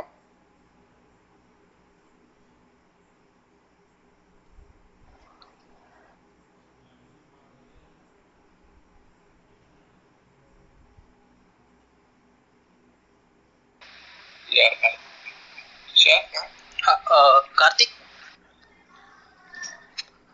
சொல்லுங்க சார். ஒரு சின்ன டவுட் கார்த்திக். இப்போ ஆக்சுவலாக நான் வந்து ஆன்லைன் கோச்சிங் பிஸ்னஸ் பண்ணுறேங்க, ஃபிட்னஸ் ரிலேட்டடு. ஸோ இப்போ நான் இதுக்கு முன்னாடி ப்ரமோட் பண்ணது எல்லாமே என்னுடைய மார்க்கெட்டிங் ஸ்ட்ராட்டஜி பார்த்தீங்கன்னா using meme page I was promoting my packages and everything. So இப்போ வந்து டிஜிட்டல் மார்க்கெட்டிங் பண்ணலான்னு இருக்கேன்.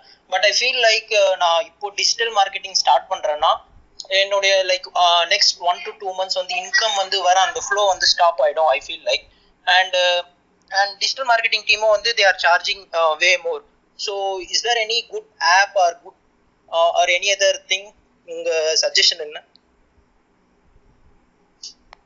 துஷார் கேட்டிங்கன்னா ஆக்சுவலி ஸோ இப்போ உங்களுக்கு வந்து இவ்வளோ தெரியுது, உங்களுக்கு ஆன்லைனில் வந்து டிஜிட்டல் ஏஜென்சியோட கன்சல்ட் பண்ணுறீங்க.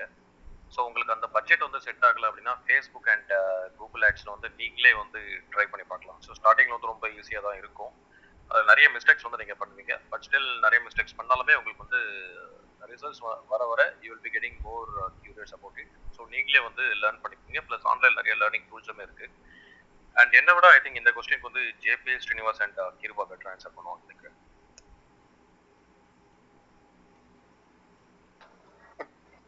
துஷார், நீங்க ஃபேஸ்புக் ஆட்ஸ் போகலாம். லைக் கார்த்திக் சொன்ன மாதிரி நீங்களே வேணாலும் ஆட்ஸ் ரன் பண்ண ட்ரை பண்ணலாம். இப்போ நீங்க ஜாஸ்தியா சார்ஜ் பண்றாங்கன்னு சொல்றீங்கல்ல, இட் இஸ் ஆல்வேஸ் நீங்க ரிசல்ட்ஸ் இருந்தா மட்டும் தான் கண்டினியூ பண்ண போறீங்க. You can test for 1 week. ஒரு 10-15,000 rupees பட்ஜெட்லேயே வந்து you will be able to know work ஆகுதா ஒர்க் ஆகலையான்னு சொல்லிட்டு. உங்களுக்கு தேவை ஒரு லேண்டிங் பேஜ் மட்டும் தான் வேணும். Cost involve for landing pages ஒரு 5-6,000 rupees. அதுக்கப்புறம் ஒரு 5,000-6,000 rupees ஆட் பட்ஜெட். இது மட்டும் தான் வேணும் to identify if things are working out for you, இல்லைன்னா ஒர்க் அவுட் ஆகலையான்னு சொல்றதுக்கு. இஃப் யூ நீங்க வந்து ஒரு ஆன்லைன்ல கோர்ஸ் சேல் பண்ணணுங்கிறத டிசைட் பண்ணிட்டீங்கன்னா you should be ready to spend this much. ஒரு 15,000 rupees வந்து அந்த எக்ஸ்பெரிமெண்ட்ல நீங்க ஸ்பெண்ட் பண்றதுக்கு ரெடியா தான் இருக்கணும். Okay Kirubakaran. And Dukaan and one ஆப்னு ஒரு கார்த்திக் மென்ஷன் பண்ணாரு. ஸோ லைக் அது எந்த அளவுக்கு யூஸ்ஃபுல்லா இருக்கும்? துஷார், அது எதுக்கு யூஸ் ஆகுது அப்படின்னா, நீங்க ப்ராடக்ட்ஸ் வந்து வச்சிருக்கீங்க, ப்ராடக்ட் பெஸ்ட் பிஸ்னஸ் பண்றீங்க. பட் உங்களுக்கு வந்து ஷாப்ஸ் வந்து கிரியேட் பண்ண முடியல, இல்லை ஷாப்பிஃபை மாதிரி பிளாட்ஃபார்ம்ல ஷாப்ஸ் கிரியேட் பண்ணுறதுக்கு சேலஞ்சிங்காக இருக்குது, இல்லை பட்ஜெட் இல்லை. ஸோ அந்த மாதிரி கேசஸ் வந்து உங்களுக்கு துக்கான் யூஸாக இருக்கும். இப்போ துக்கானில் வந்து உங்களுக்கு பெரிய ஃபீச்சர்ஸ்லாம் கொடுக்க மாட்டான். ப்ளஸ் வந்து அவன் கஸ்டமர் டேட்டா பேஸ்லாம் அவனோட சர்வரில் தான் வைக்கிறானா இல்லை உங்களுக்கு கொடுக்குறானா தெரியல. அதே மாதிரி பேமெண்ட்டும் அவனே தான் உங்கள் கஸ்டமர்கிட்ட கலெக்ட் பண்ணி உங்களுக்கு டெபாசிட் பண்ணுவான் அப்படின்ற மாதிரி நினைக்கிறேன். ஸோ உங்களுக்கு வந்து ஜஸ்ட் ப்ராடக்ட்ஸ் இருக்குது, இமீடியட்டாக ஒரு சொல்யூஷன் வேணும், ஆன்போர்ட் பண்ணணும், யூசர்ஸ்க்கு லிங்கை கொடுக்கணும், அவங்க வாங்குறாங்களா இல்லையா அப்படின்ற மாதிரி டெஸ்டிங் பண்ணணும். அப்படின்ற மாதிரி கேஸில் நீங்கள் துக்கான் யூஸ் பண்ணிக்கலாம். உங்களுக்கு வந்து கிரவுண்டை ஹிட் பண்ணுறதுக்கு ரொம்ப யூஸ்ஃபுல்லாக இருக்கும், ஈஸியாக இருக்கும். Okay, thank you Karthik. கிருபாகரன், ஒரு சின்ன டவுட் உங்ககிட்ட. இப்போ டிஜிட்டல் மார்க்கெட்டிங் ஸ்டார்ட் பண்றதுக்கு அவங்க ஒரு 4 பேக்கேஜ் மென்ஷன் பண்ணாங்க, like SEO and Google paid ad, Facebook and Instagram marketing. இப்போ நான் அந்த இப்போ நான் ஸ்டார்ட் பண்றதுனால உங்களுடைய சஜஷன் என்ன? ஃபர்ஸ்ட் என்ன எடுத்து பண்ணலாம்? Facebook or Instagram marketing first start பண்ணலாமா, இல்ல வந்து கூகுள் பெய்ட் ஆட் வந்து ஸ்டார்ட் பண்ணலாமா? ஏஜென்சிஸுக்கு டிஃப்ரெண்டான அப்ரோச் இருக்கும். நான் personally Facebook and Instagram ads மட்டும் ரன் பண்ணக்கூடிய ஒரு டிஜிட்டல் மார்க்கெட்டர். நான் உங்களுக்கு சொல்லணும்னா உங்களோட அப்ரோச் எப்படி இருக்கணும்னா, நீங்க ஃபேஸ்புக் இன்ஸ்டாகிராம்ல ஆட் ரன் பண்ணுவீங்க, அங்கிருந்து you should pull people for a lead magnet, ஒரு ஃப்ரீ இர்ரெசிஸ்டபிள் ஆஃபர்ன்னு சொல்லுவாங்க. இப்போ அந்த மாதிரி நீங்க வந்து உங்களோட ஆட்ல என்ன காமிப்பீங்கன்னா, ஓகே ஃபிட் இந்த பேண்டமிக் டைம்ல நீங்க ஃபிட்டா இல்ல, ஃபிட்னஸ் கேன் ஹெல்ப் யூ இம்யூனிட்டிக்காக XYZ ரீசனுக்காக நீங்க ஃபிட்டா இருக்கணும், நீங்க வந்து ஃபிட்டா இல்ல. ஃபர்ஸ்ட் பெயின் பாயிண்ட் பத்தி பேசுங்க, என்ன பெயின் பாயிண்ட் இப்போ மக்களுக்கு இருக்கு, அதுக்கப்புறம் உங்களோட சொல்யூஷன் என்னன்னு பேசுங்க, அதுக்கப்புறம் ஆல்ரெடி உங்களோட சொல்யூஷனை எடுத்து யார் பயன்பெற்று இருக்காங்கிறத பத்தி பேசுங்க, அதுக்கப்புறம் ஒரு கால் டு ஆக்ஷன் கொடுங்க. ஓகே இந்த பெயின் பாயிண்ட், இது எங்கிட்ட இருக்கிற சொல்யூஷன், இந்த சொல்யூஷனால இவ்வளவு பேர் இதுல பெனிஃபிட் ஆயிருக்காங்க, நீங்களும் இந்த மாதிரி ஒரு பெனிஃபிட் அடையணும்னா யூ கம் டு மீ. இந்த மாதிரி ஒரு ஆட் வைங்க, அவங்க எடுத்துட்டு வாங்க. அது அவங்க ரெஜிஸ்டர் பண்ணதுக்கு அப்புறம் ஒரு லீட் ஆட் பண்ணுங்க. ரெஜிஸ்டர் பண்ணதுக்கு அப்புறம் இப்போ நீங்க தான் இண்டிவிஜுவலா அந்த ஆடை ரன் பண்ண போறீங்கன்னா, பர்சனலா நீங்க அவங்க கிட்ட ஒரு 20 ரெஜிஸ்ட்ரேஷன் வருமா, நீங்க கால் பண்ணி அவங்க கிட்ட பேசுங்க, அதுக்கப்புறம் அவங்களை கன்வெர்ட் பண்ணுங்க. இல்லைன்னு சொன்னீங்கன்னா நீங்க அவங்க லேண்டிங் பேஜ்க்கு எடுத்துட்டு வாங்க, அதுல இன்னும் கொஞ்சம் ஜாஸ்தியான இன்ஃபர்மேஷன் காமிங்க, டெஸ்டிமோனியல்ஸ் காமிங்க, அதுக்கப்புறம் அவங்கள ஒரு வீக்கெண்ட் வெபினாருக்கு எடுத்துட்டு வாங்க, அதுல வந்து நீங்க பேசுங்க ஒரு 1/2 an hour ஃபிட்னஸை பத்தி, அதை பத்தி பேசுங்க. அதுக்கப்புறம் you can sell your actual, இப்போ 15-day fitness program, 1 month fitness program, அந்த மாதிரி நீங்க ஆக்சுவல் உங்களோட ப்ரோக்ராமை சேல் பண்ண முடியும். இந்த அப்ரோச் எடுத்துட்டு போகலாம். This approach is working for நிறைய பேருக்கு. இந்த அப்ரோச் ஒர்க் ஆகுது. இஃப் டன் ரைட் இந்த அப்ரோச் உங்களுக்கும் ஒர்க் ஆகும்னு நினைக்கிறேன். உங்களுக்கு இது வேற ஏதாவது உங்களுக்கு எக்ஸ்ட்ராவா ஹெல்ப் வேணும்னு சொன்னா நீங்க வேணா எனக்கு பிங் பண்ணுங்க, இல்லைன்னா கூப்பிடுங்க.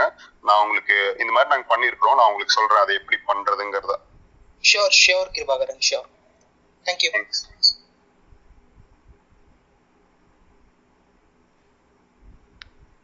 ஹாய் சையத், நீங்க ஜாயின் பண்ணிருக்கீங்க, உங்க क्वेश्चन கேட்கலாங்க.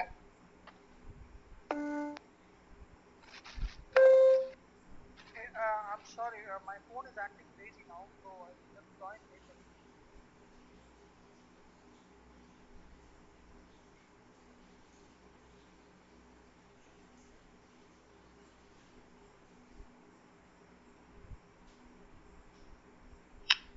சிவா, நீங்க நெக்ஸ்ட் क्वेश्चन கேட்கலாங்க. ஹாய். ஆக்சுவலாக வந்து நான் என்னோட கிளைண்ட்டுக்கு வந்து நான் வந்து அவங்க வந்து ஒரு கார்மெண்ட்ஸ் ரிலேட்டட் பிஸ்னஸ் தான் பண்ணுறாங்க. ஸோ அது என்னன்னா வந்து கிச்சன் அண்ட் பேபி ப்ராடக்ட்ஸ் எல்லாமே பியூர் காட்டனில் பண்ணுறாங்க. ஸோ அதில் வந்து அவங்க இ-காமர்ஸ் பண்ணும்போது இப்போ அவங்க ஓனாக பர்சனலாக சைட்டும் இருக்குது. அட் த சேம் டைம் வந்து அமேசான், ஃப்ளிப்கார்ட், ஷாப்ஸ் க்ளோஸ், மீஷோ, இந்த மாதிரி ஏகப்பட்ட பிளாட்ஃபார்ம்ஸும் அதுலேயும் வந்து லிஸ்ட் பண்ணியிருக்காங்க. ஸோ இப்போ உங்களுக்கு பெரிய ரெவென்யூ அப்படின்னு வர்றதுன்னு பார்த்தோம்னா வந்து அது பெருசாக வந்து அமேசான், ஃப்ளிப்கார்ட்டில் வருது. அண்ட் ஈவன் மோர் நம்மளோட ஓன் வெப்சைட்டில் வந்து கொஞ்சம் அதாவது ட்ரஸ்ட்டை பொறுத்தளவுக்கு அமேசான் அண்ட் ஃப்ளிப்கார்ட்டில் தான் வந்து கஸ்டமர்ஸ் நிறையா போகிறாங்க. பட் ஓன் வெப்சைட்டில் வந்தால் தான் நம்மளுக்கு நிறையா வந்து ப்ராஃபிட் வரும். பட் அந்த இதில் வந்து நமக்கு டிராஃபிக் ஜென்ரேட் பண்ணி அதை வந்து சேலை கன்வெர்ட் பண்ணுறதுக்கு நம்மளுக்கு வந்து ஒரு பர்டிகுலர் பீரியட் ஆஃப் டைம் ஆகுது. பட் அமேசான்லேயே ஃப்ளிப்கார்ட்லேயே எனக்கு நான் வச்சிருக்க அதே பிராண்டுக்கு இதே ப்ராடக்ட் என்னால் வந்து ஈஸியாக வந்து ரீட்டைல், அது B2C பிஸ்னஸ் ஈஸியாக வந்து பண்ண முடியுது.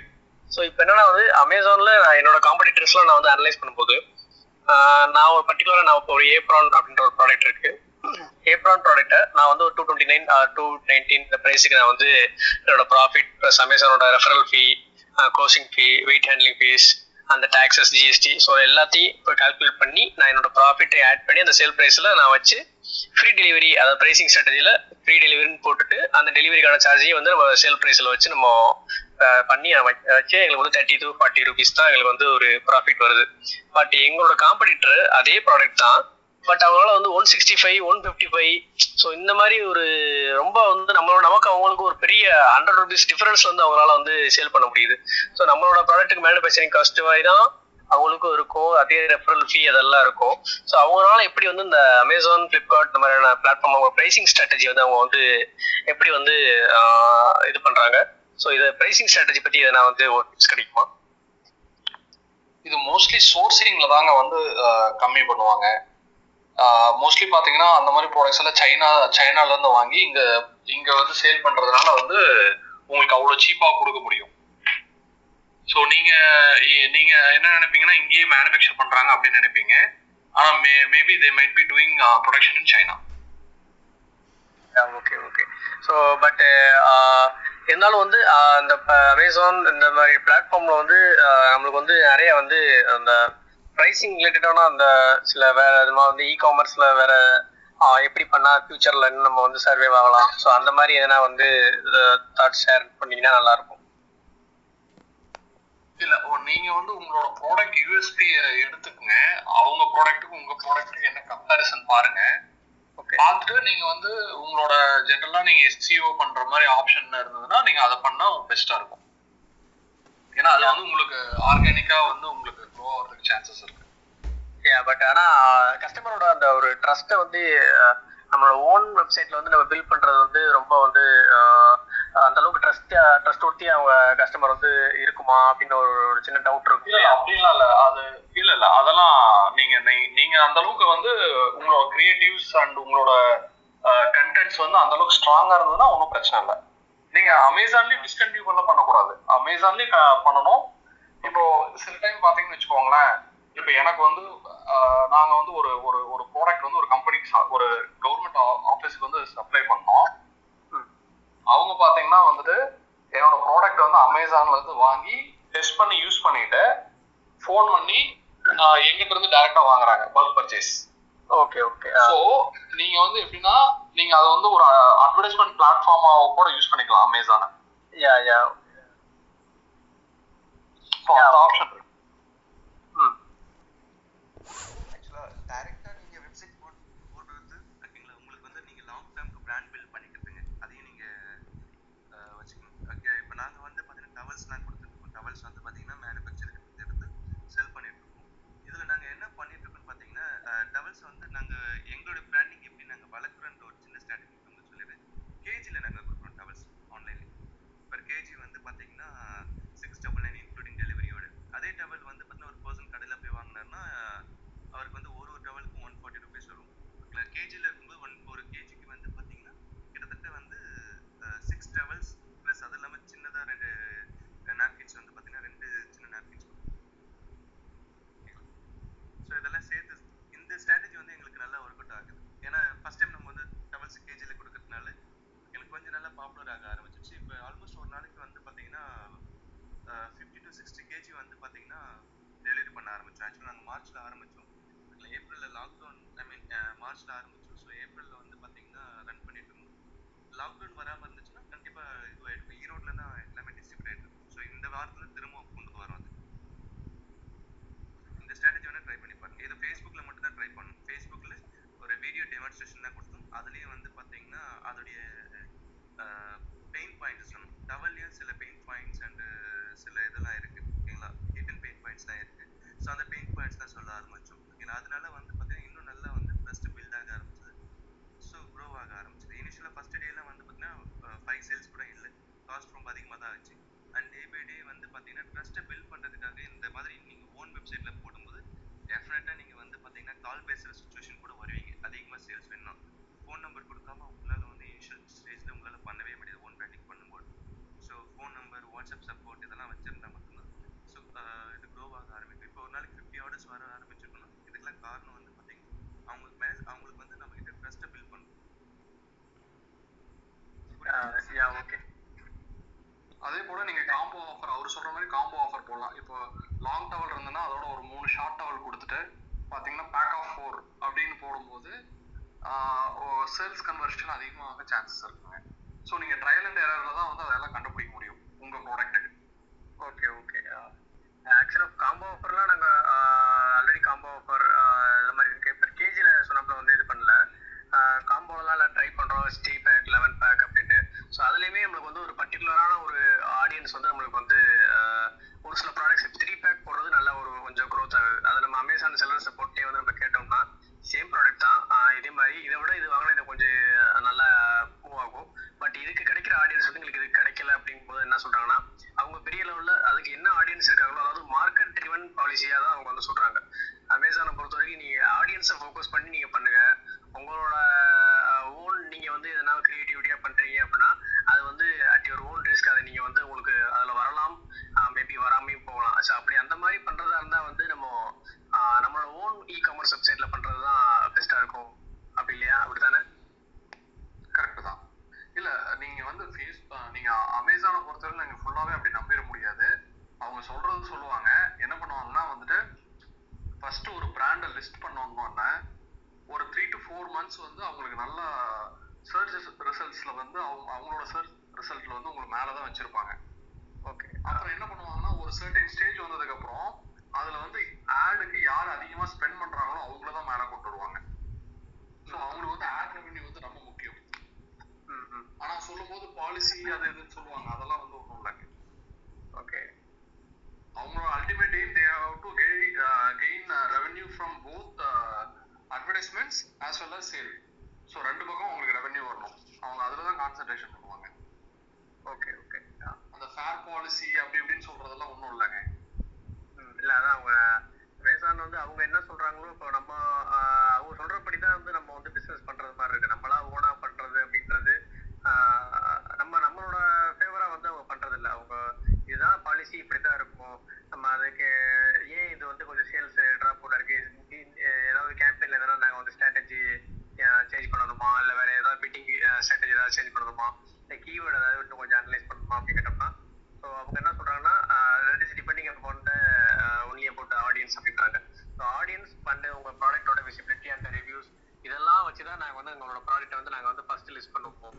ஸோ இதுதான் நீங்கள் வந்து இதைத்தான் நீங்கள் வந்து உங்களோட ப்ராடக்டோட ரேட்டிங்ஸு ரிவ்யூஸ் இதெல்லாம் நீங்கள் வந்து பில்ட் பண்ண தான் உங்கள் ப்ராடக்டோட கேப்பபிலிட்டி வந்து நீங்கள் ஃபர்ஸ்ட் வர்றது மாதிரி வந்து உங்களுக்கு அந்த ரிசல்ட்ஸ் வந்து வரும் அப்படின்னு சொல்கிறாங்க அமேசான் தான். இல்லை, அது ஒரு சர்டன் எக்ஸ்டென்ட் தான் ஒர்க் ஆகும். மோஸ்ட்லி நீங்கள் ஆட் போனீங்கன்னா நீங்கள் உங்கள் சேல்ஸ் திடீர்னு குறைஞ்சதுன்னு வச்சுக்கோங்களேன், ஜஸ்ட் 1 weekல உங்களுக்கு கால் வரும், அமேசான்லேருந்தே கால் வரும். இந்த மாதிரி ஃப்ரீ கிரெடிட் 2000 rupeesக்கு வந்து நீங்கள் வந்து அமேசான் ஆட் யூஸ் பண்ணிக்கலாம் அப்படின்னு சொல்லுவாங்க. ஸோ இந்த மாதிரி நிறைய அவங்களோட பார்ட்னர் நெட்வொர்க்லேருந்து உங்களுக்கு கால் வரும். ஸோ அப்போ என்ன பண்ணுவாங்கன்னா அதுலேருந்து நீங்கள் ஆட் போகும்போது உங்களுக்கு நல்ல கன்வர்ஷன் ரேட் கொடுப்பாங்க. அதனால் நீங்கள் நிறைய பேர் லைஃப் லாங்காக ஆட்லேயே போடுவாங்க. Okay, yeah, thank you for the thoughts. Thank you, Shiva. Thank you, JP bro. Can I add some points, Arvind? Sure, Arun. Yeah, Shiva, actually நான் ஒரு பிராண்ட்ல ஒர்க் பண்ணிட்டு இருக்கேன், பெங்களூர் பேஸ்டு ஒரு ப்ளீஸ் கொஞ்சம் லிட்டில் லவுடா பேசுறீங்களா? கொஞ்சம் நான் ஒரு பெங்களூர் பேஸ்டு கிளாத்திங் பிராண்டில் தான் நான் ஒர்க் பண்ணிட்டு இருக்கேன்.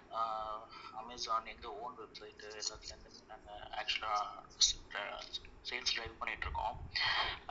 அமேசானோட அல்காரிதம் எப்படி ஒர்க் ஆகும் அப்படின்னா உங்களோட ப்ராடக்ட் பர்ஃபார்மன்ஸை பொறுத்து தான் உங்களுக்கு வந்து ரேங்கிங் ப்ளஸ் உங்கள் ப்ராடக்டோட சேல்ஸ் வால்யூம் அதிகமாகிறதுக்கு வாய்ப்பு அதிகமாக இருக்கும். உங்கள் ப்ராடக்ட் பர்ஃபார்மன்ஸ் தான் ஃபர்ஸ்ட் இனிஷியலாக வேணால் நீங்கள் ஆடு மூலிமா ஸ்பெண்ட் பண்ணி டிராஃபிக்கை கொஞ்சம் ஜென்ரேட் பண்ணலாம். பட் உங்கள் எண்டு கோல் என்னவா இருக்கணும் அப்படின்னா ஒரு பர்டிகுலர் கீவேர்டுக்கு வந்து நீங்கள் ரேங்க் பண்ணணும் அமேசான் சர்ச் ரிசல்ட்ஸில். அப்படி ரேங்க் பண்ணிங்கன்னா மட்டும்தான் உங்களால் அமேசானில் சஸ்டெயின் பண்ண முடியும். ஏன்னா ஆடு காஸ்ட்டை பொறுத்த வரைக்கும் உங்களுக்கு எப்பவுமே அதிகமாக இருக்கும். நீங்கள் இப்போ பிபிசியில் ஸ்பெண்ட் பண்ணுறீங்கன்னு வச்சுக்கோங்களேன், பர் கிளிக்கு 2 ரூபா 3 ரூபா கொடுக்குறீங்க அப்படின்னா அது வந்து ஒரு இனிஷியல் புஷுக்கு மட்டும் தான் உங்களுக்கு ஹெல்ப் பண்ணும். உங்கள் டிராஃபிக்கை நீங்கள் ஜென்ரேட் பண்ணதுக்கு அப்புறம் உங்கள் ப்ராடக்ட் எப்படி பர்ஃபார்மன்ஸ் பண்ணுதோ அது தகுந்த மாதிரி தான் உங்களுக்கு ரேங்கிங் இருக்கும். இப்போ நான் வந்து இப்போ ஃபுல்லாக கிளாத்திங்கில் ஒரு 6 months இப்போ ஒர்க் பண்ணிட்டு இருக்கேன். ஆல்மோஸ்ட் ஒரு ஜெனரிக் கீவேர்ட்ஸுக்கெல்லாம் வந்து இப்போ ஃபர்ஸ்ட் பேஜில் இப்போ ஃபர்ஸ்ட் பொசிஷன் செகண்ட் பொசிஷன் அந்த மாதிரி ரேங்க் பண்ணுறோம். இப்போ எங்களோட வால்யூம்லாம் பார்த்தீங்கன்னா இப்போ டே வந்து 500 to 600 ஆர்டர்ஸ் வந்து ஒரு சர்டன் கேட்டகரியில் மட்டுமே நாங்கள் நிறைய பண்ணிட்டு இருக்கோம். ஸோ உங்கள் ஃபோக்கஸ் வந்து அப்படி இருக்கணும். லாங் டேர்மில் நீங்கள் ரேங்க் பண்ணணும் அப்படின்ற மாதிரி கோலாக செட் பண்ணிக்கோங்க. நிறைய யூடியூப் வீடியோஸ் ரெஃபர் பண்ணிங்கன்னா உங்களுக்கு நிறைய ஹெல்ப்ஃபுல்லாக இருக்கும். எப்படி ரேங்க் பண்ணலாம், நீங்கள் ரேங்க் பண்ணுறதுக்கு வந்து என்னென்ன பண்ணணும், ரேங்க் பண்ணணும்னா நீங்கள் ஆன் பேஜ்லேயே நிறைய விஷயங்கள் சேஞ்ச் பண்ண வேண்டியது இருக்கும். டைட்டில் ப்ளஸ் நீங்கள் பேக்கெண்டில் அப்டேட் பண்ணுற கீவேர்ட்ஸு, உங்களோட புல்லட் பாயிண்ட்ஸு, அது போக வந்து கன்வர்ஷன் ஃபேக்டர்ஸை இன்க்ரீஸ் பண்ணுற நிறையா விஷயங்கள் இருக்குது. ஃபார் எக்ஸாம்பிள் A+ லிஸ்டிங் நீங்கள் இது பண்ணலாம். உங்கள் பிராண்டு ஒரு ஒரு ஒரு அப்பீல் கொண்டு வரலாம். எங்கள் பிராண்டு வந்து இந்த விஷயத்தில் யூனிக்காக இருக்குது அப்படின்ற மாதிரி ஒரு விஷயத்த நீங்கள் ஒரு யூனிக் செல்லிங் பாயிண்ட்டாக உங்கள் லிஸ்டிங் பேஜில் நீங்கள் கொண்டு வரணும். அந்த மாதிரி விஷயங்கள்லாம் கான்சென்ட்ரேட் பண்ணிங்கன்னா உங்களோட கன்வர்ஷன் வந்து இன்க்ரீஸ் ஆகிறதுக்கு நிறைய வாய்ப்பு இருக்குது. கன்வர்ஷன் இன்க்ரீஸ் ஆகிறப்போ ஆட்டோமேட்டிக்காக உங்களுக்கு ரேங்கிங் இன்க்ரீஸ் ஆகும். ரேங்கிங் இன்க்ரீஸ் ஆகிறப்போ ஆட்டோமேட்டிக்காக உங்களுக்கு சேல்ஸும் இன்க்ரீஸ் ஆகும். அப்புறம் இன்னொரு அடிஷ்னல் பாயிண்ட் வந்து நீங்கள் ப்ரைமில் இருக்கணும். மேக்ஸிமம் நீங்கள் ப்ரைமில் இருந்தீங்கன்னா அதிகமாக விசிபிலிட்டி இருக்கும், அதிகமாக சேல்ஸ் கன்வர்ஷன் நடக்கும். நீங்கள் வந்து இப்போ MFNல பண்ணுறீங்க அப்படின்னா வந்து உங்களுக்கு அந்தளவு விசிபிலிட்டி இருக்காது. ஈஷிப்லேயும் கூட அந்தளவுக்கு விசிபிலிட்டி இருக்காது. நீங்கள் ப்ரைமில் அதிகமாக போகிறப்போ உங்களுக்கு ஆட்டோமேட்டிக்காகவே விசிபிலிட்டி அதிகமாகும், அதிக டிராஃபிக்கும் வர ஆரம்பிக்கும். கஸ்டமர் வந்து இப்போ most of the customers prime enabled ப்ராடக்ட்ஸை தான் விருப்பப்பட்டு வாங்குறாங்க. ஸோ அப்படி ப்ரைம் எனேபிள்டாக இருக்கிறப்போ அது உங்களுக்கு கன்வர்ஷன்லையும் உங்களுக்கு ஹெல்ப் பண்ணும், லாங் டேர்மில் ரேங்கிங்லேயும் அது ஒரு ஹெல்ப்பாக இருக்கும். Okay, thanks Arun. தேங்க்யூ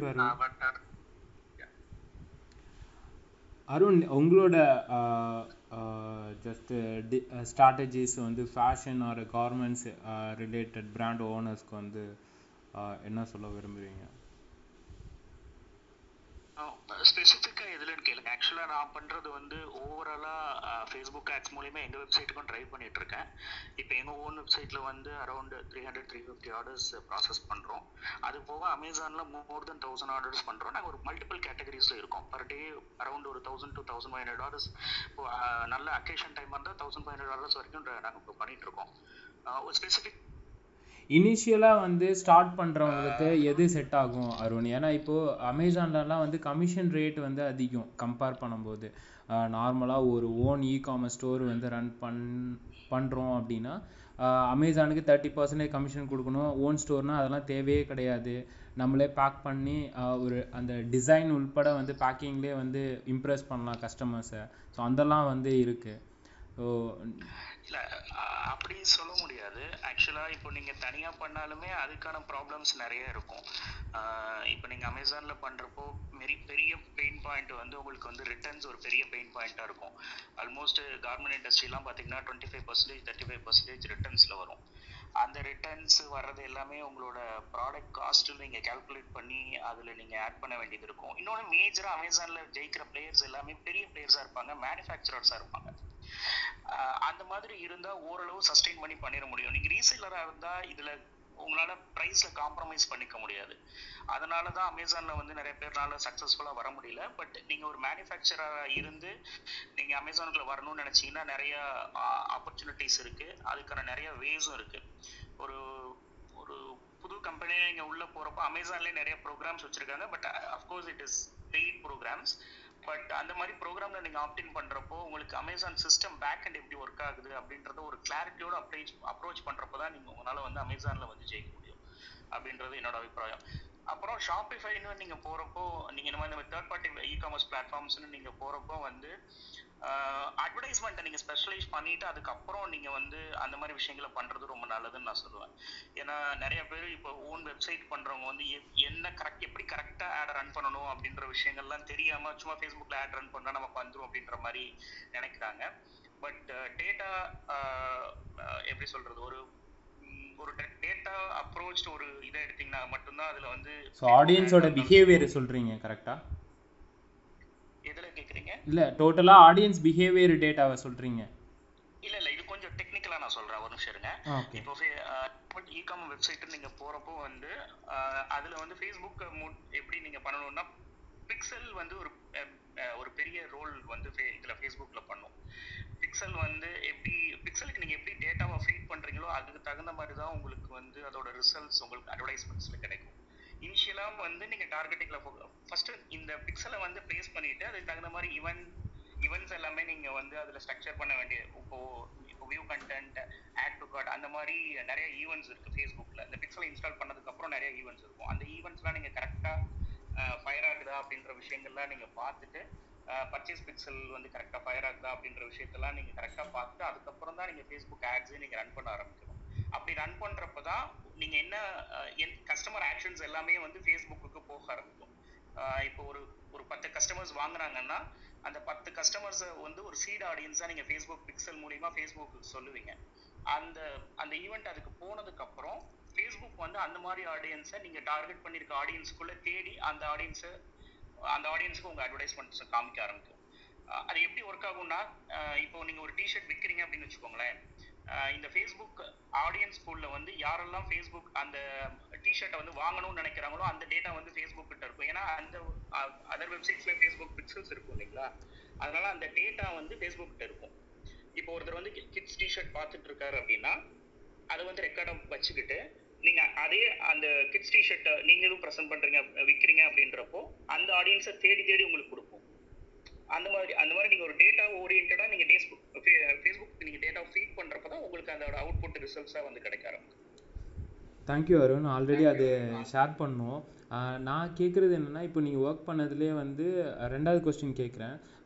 நீங்கள் கூகுள் ஆட்ஸ் வந்து நல்லா எஃபெக்டிவாக உங்களுக்கு ரன் ஆயிருக்கா, இல்லை ஃபேஸ்புக் ஆட்ஸ் வந்து எஃபெக்டிவாக ரன் ஆயிருக்கா? ஏன்னா இங்கே பிரியங்கா வந்து ஒரு கொஸ்டின் ரைஸ் பண்ணாங்க. ஸோ ஆல்ரெடி அவங்க வந்து பார்த்திங்கன்னா ஃபேஸ்புக் ஆட்ஸ் தான் வந்து ரன் பண்ணிகிட்ருக்காங்க, ஓகேங்களா? ஸோ அவங்க வந்து கேட்டாங்க எவ்வளோ டேஸ் வந்து ரன் பண்ணால் ஒரு நல்ல ஒரு ரிசல்ட் பார்க்க முடியும் அப்படின்ற கொஸ்டின் வந்து ஸ்ரீனிவாஸ் கிட்ட கேட்டுட்டு இருந்தாங்க. ஸோ அதுக்கு உங்களோட ஒப்பீனியன் ஏதாவது இருக்கா? எஃபெக்டிவான வேஸ்ங்க. ஃபேஸ்புக் ப்ளஸ் கூகுள் ரெண்டுமே வந்து எஃபெக்டிவான வேஸ் தான். But in terms of volume எனக்கு கேட்டிங்கன்னா வந்து ஃபேஸ்புக்கில் நான் அதிகமாக ஜென்ரேட் பண்ணி எடுத்துகிட்டு இருக்கேன். இப்போ நான் ஒரு 200 ஆர்டர்ஸ் வந்து நான் ஃபேஸ்புக்கில் எடுக்கிறேன் அப்படின்னா 50 ஆர்டர்ஸ் தான் என்னால் கூகுளில் எடுக்க முடியும்.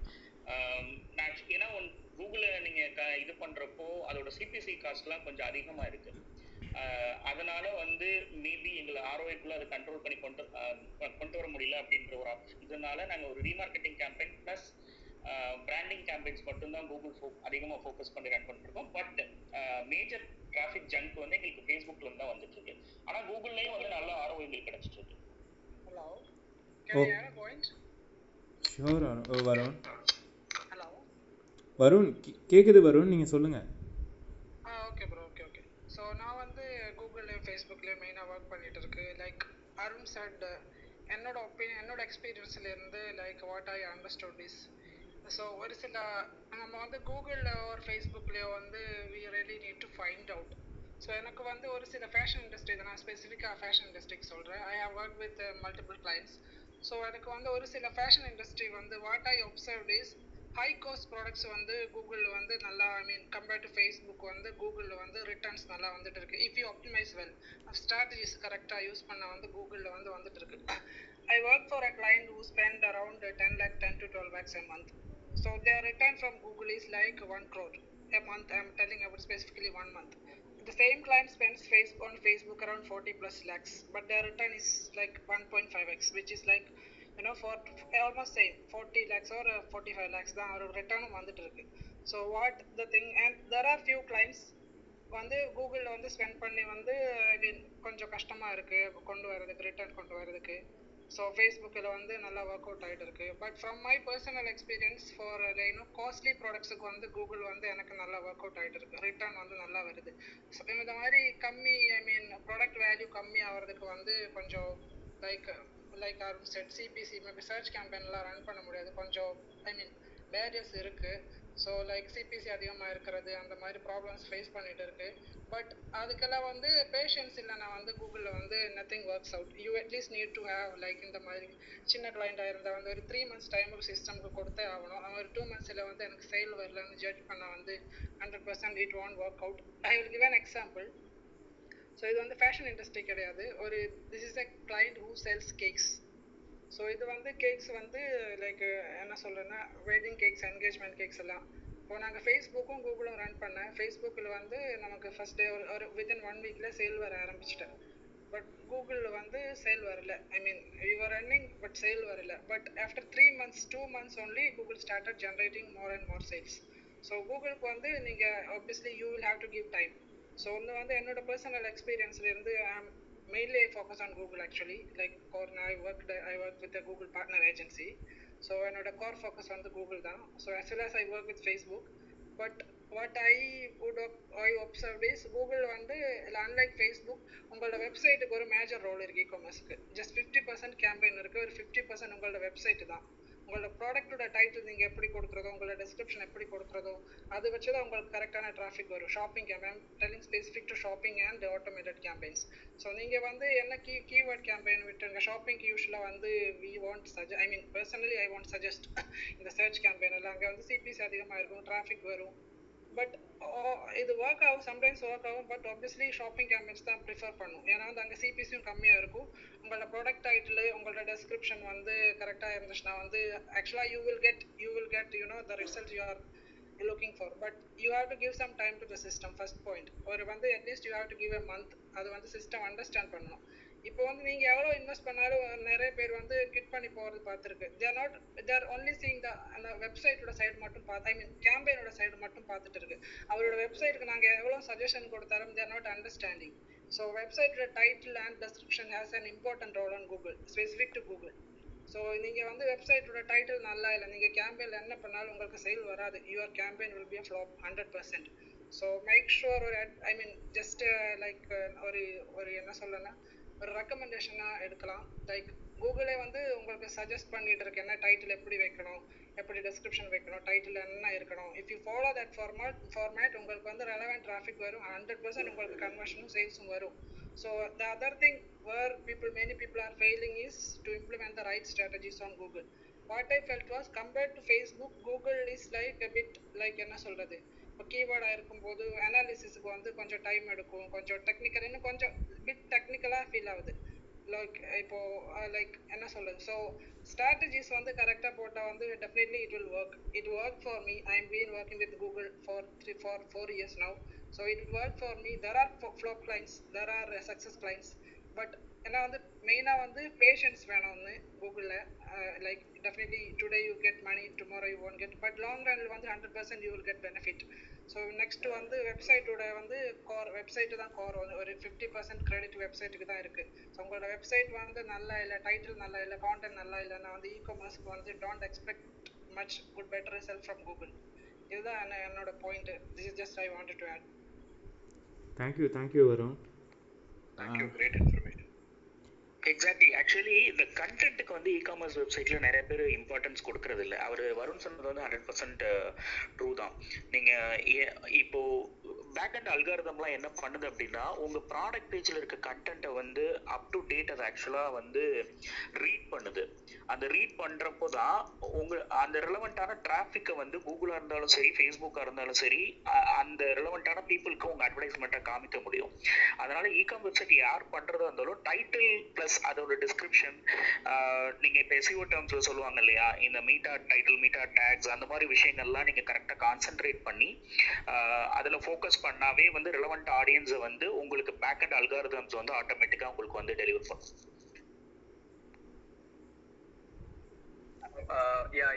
எனக்கு இன்னொரு சின்ன ஒரு சொல்லணும்னு நினைக்கிறேன். இப்போ வருண் சொன்னார் இல்லையா, இந்த மாதிரி வந்து நான் 3 to 4 years பண்றேன். ஸோ அது மாதிரி வந்து கேம்பெயினும் இப்போ நாங்களும் வந்து Google ads campaign, Amazon campaigns, எல்லாருக்கும் கேம்பெயின்ஸ் ரன் பண்ணியிருக்கோம். ஸோ ஃபேஸ்புக், கூகுள் எல்லாத்துலேயுமே பண்ணும்போது இனிஷியலாக வந்து நாங்கள் பெரிய அளவுக்கு ஒரு ரிசல்ட்ஸ் வரும் அப்படின்னு எதிர்பார்த்தோம்.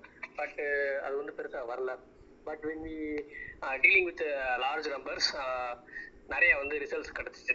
இப்போ ஒரு காயின் நம்ம ஃபிளிப் பண்ணுறோம்னா நம்மளுக்கு வந்து ஹெட் ஆர் டைல் ஏதாவது ஒரு சான்ஸ் வந்து 50% தான். பட் இதுவே வந்து நம்ம ஒரு 10 டைம்ஸ் போட்டோம் அப்படின்னா ஒரு 5, ஒரு 7, இல்லை 7, 3, 8, 2 இப்படின்ற சான்சஸ் இருக்கலாம். But when we dealing with large numbers, ஒரு 10,000 டைம்ஸ் நம்ம ஃபிளிப் பண்ணுறோம் அப்படின்னா கண்டிப்பாக அது வந்து உங்களுக்கு ஒரு 50% வந்து அதில் வந்து நம்மளுக்கு ஒரு பாசிட்டிவ் ரிசல்ட்ஸ் கிடைக்கிறதுக்கு சான்சஸ் இருக்கு. Thank you Siva, thank you. RK.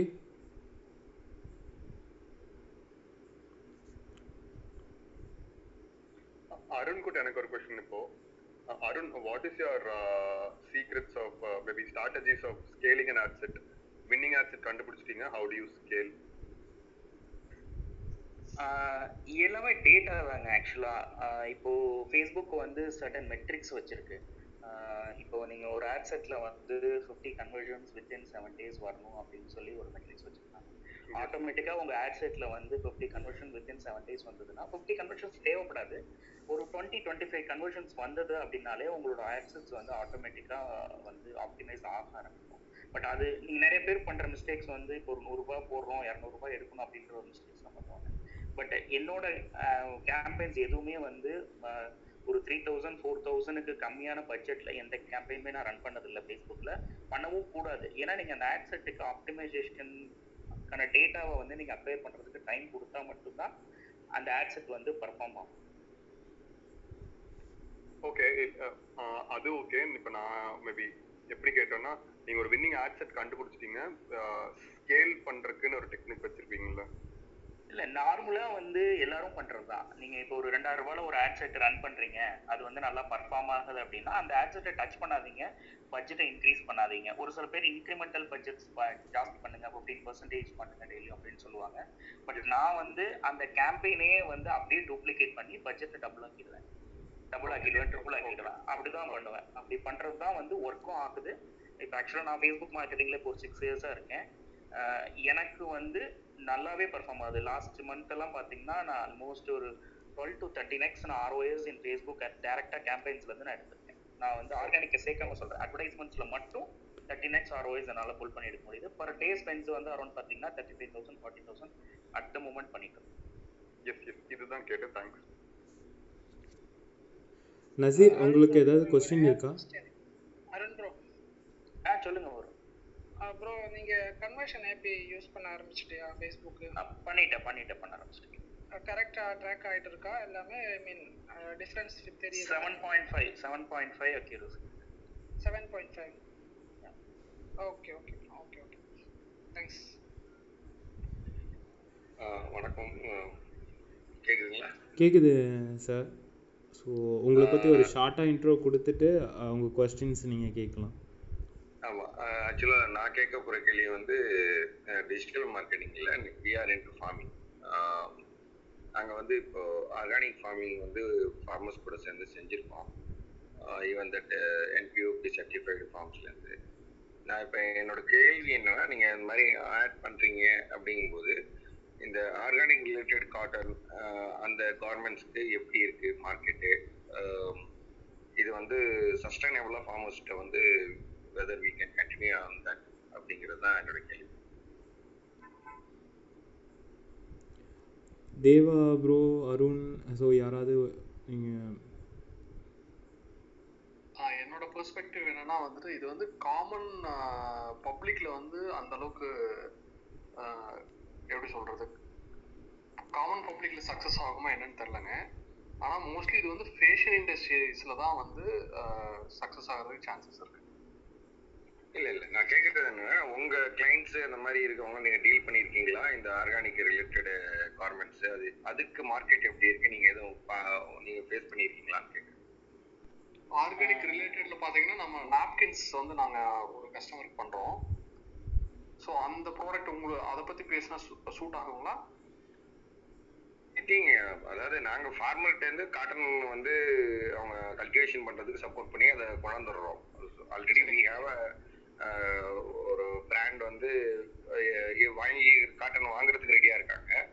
But வந்து நம்ம இன்னும் நம்பர் ஆஃப் ஃபார்மர்ஸை வந்து நெட்வொர்க்கில் கொண்டாடும்போது நாங்கள் என்ன ஐடியா பண்ணோம்னா, வெதர் இந்த பெரிய பிராண்டாக இல்லாமல் அந்த ஃபார்மரே வெதர் ஒரு சின்ன ஒரு குரூப்பாக இல்லை ஸ்மால் மீடியம் ஆண்டர்ப்ரனர் யாரும் அதை கூட யூட்டிலைஸ் பண்ணி அவங்க ஒரு ஜின்னிங் ஸ்பின்னிங்லாம் பண்ணி ஒரு ப்ராடக்டை பண்ணி அவங்க எடுத்துகிட்டு போனாலும் அது யூஸ்ஃபுல்லாக இருக்குமா அப்படிங்கிறது நாங்கள் பிளான் பண்ணுறோம். இல்லை, அது கண்டிப்பாக பண்ணுறாங்க ஆல்ரெடி. இப்போது நாங்கள் அந்த பிராண்டுக்கு ஒர்க் பண்ணுறோம் பார்த்தீங்களா, அவங்க ஃபார்மர்ஸ் அவங்க வந்து இந்த கள்ளக்குறிச்சி இந்த டிஸ்ட்ரிக்ட்ல இருந்தெல்லாம் வாங்குறாங்க, விழுப்புரம் இந்த ஏரியாவில் இருந்தெல்லாம் வாங்கிட்டு இருக்காங்க. அதே போல் வந்து அவங்க என்ன ஃபார்மர்ஸும் வந்து தனியாகவும் வெளியில் வந்து மார்க்கெட்லேயும் சேல் பண்ணுறாங்க. சேல் பண்ணி அவங்க தனியாக வேறு பிராண்டுக்கு சப்ளை பண்ணுறாங்க.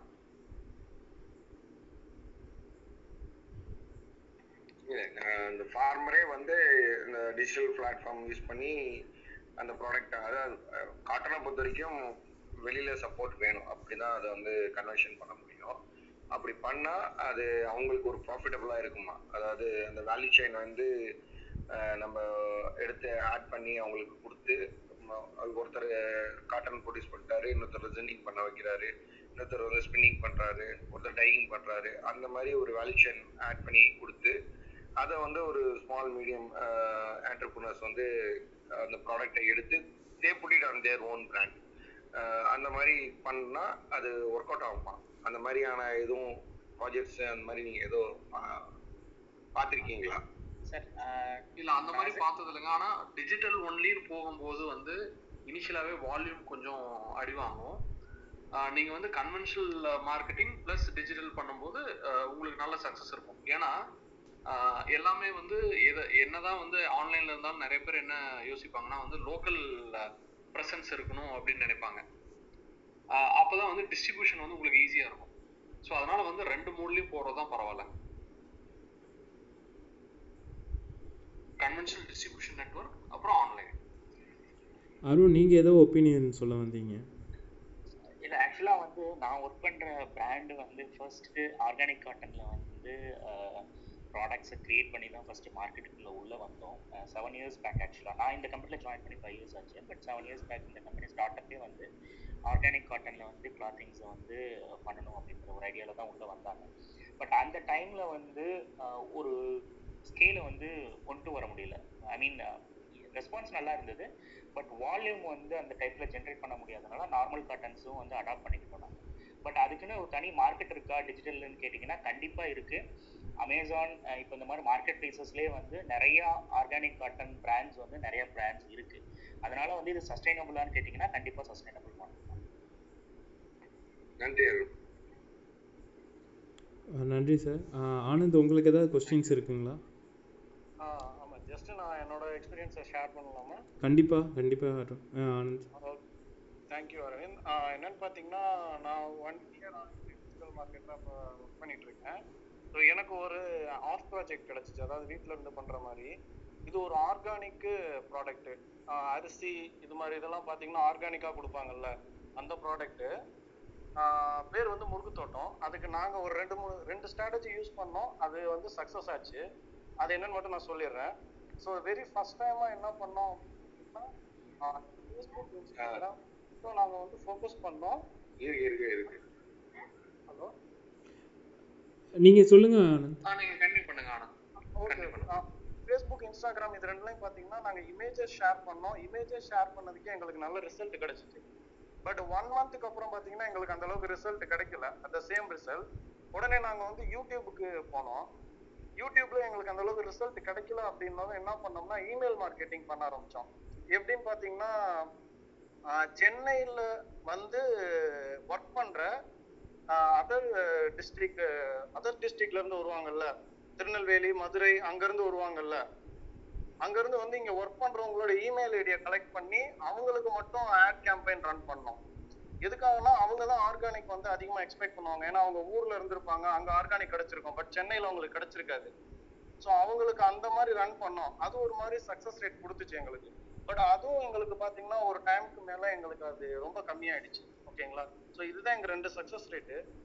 இதுக்கப்புறம் எங்களால் வந்து அதை நெக்ஸ்ட் ஸ்டெப் எடுத்துகிட்டு போக முடியல. ஸோ எனக்கு ஏதாவது ஐடியா இதுவே தர முடியுமா? இல்லை எங்களோட ஃபெயிலியர் என்னவா இருக்கும், அது மாதிரி ஏதாவது ஒரு சஜஷன், அது மாதிரி ஏதாவது அட்வைஸ் கொடுத்தீங்கன்னா நல்லா இருக்கும். ப்ரோ ஆனந்த் ப்ரோ, சொல்லுங்க. என்னோட ப்ராடக்ட்டை பற்றி ஃபர்ஸ்ட் வந்து இது என்னோட ஜெனரல் சஜஷன் தான். ஸோ ஆப்வியஸ்லி உங்களோட ப்ராடக்ட்டை பற்றி யாருக்குமே தெரியலன்னா nobody is going to buy your product. So நீங்கள் ஃபர்ஸ்ட் வந்து அவேர்னஸ் தான் உங்களோட ஆர்கானிக் கம்யூனிட்டியில் வந்து நீங்கள் வந்து ஒரு ப்ராடக்டோட அவேர்னஸ் தான் கிரியேட் பண்ணணும் ஃபர்ஸ்ட். நீங்கள் சேல் எக்ஸ்பெக்ட் பண்ணலாம், பட் நீங்கள் வந்து பேரலாக வந்து நீங்கள் அவேர்னஸுக்கு வந்து இம்பார்ட்டன்ஸ் கொடுக்கணும் மார்க்கெட்டில். ஸோ உங்களோட ப்ராடக்ட் நீங்களே வந்து இப்போ ஒரு ஜஸ்ட் ஒரு எக்ஸாம்பிள் சொல்கிறேன். உங்களுக்கு தெரியாத ஒரு வெப்சைட்டில் போய் நீங்கள் ஒரு ப்ராடக்ட் வாங்குமா? Obviously not. அதே தான். நீங்கள் வந்து ஃபர்ஸ்ட் வந்து அவேர்னஸ் தான் கிரியேட் பண்ணணும் உங்களோட அந்த கம்யூனிட்டியில். ஆர்கானிக் ப்ராடக்டாக இருந்துச்சுன்னா அந்த மாதிரி கம்யூனிட்டியில் வந்து உங்களோட ப்ராடக்ட் வந்து அவேர்னஸ் கிரியேட் பண்ணணும். இதர் டிஜிட்டல் ஒரு whatever channel you pick, எதாவது அப்ரோப்ரியேட்டாக ஃபீல் ஆகுதோ நீங்கள் வந்து ஃபர்ஸ்ட் அவேர்னஸ் கிரியேட் பண்ணி அந்த அவேர்னஸ்லேருந்து நீங்கள் ஒரு கன்சிடரேஷன் இல்லைன்னா செயல் இருக்கிற ஒரு ஸ்டேஜுக்கு மூவ் பண்ணணும். ஸோ ஆப்வியஸ்லி வந்து டைரக்டா வந்து ஒரு ப்ராடக்ட்டை பற்றி தெரியாம இப்போ அட்லீஸ்ட் இந்த ஒரு டைம்ல வந்து எல்லாருமே கஸ்டமர்ஸ் வந்து ரொம்ப எஜுகேட்டடா இருக்கு. எஸ்பெஷலி சிட்டில எல்லாம் இருக்கிற வந்து இன்னும் கொஞ்சம் எஜுகேட்டடா இருக்கும். ஸோ நீங்க வந்து ஃபர்ஸ்ட் அவருக்குள்ள வந்து ஒரு அவேர்னஸ், உங்களோட ப்ராடக்டோட அவேர்னஸ் ஃபர்ஸ்ட் கிரியேட் பண்ணணும்.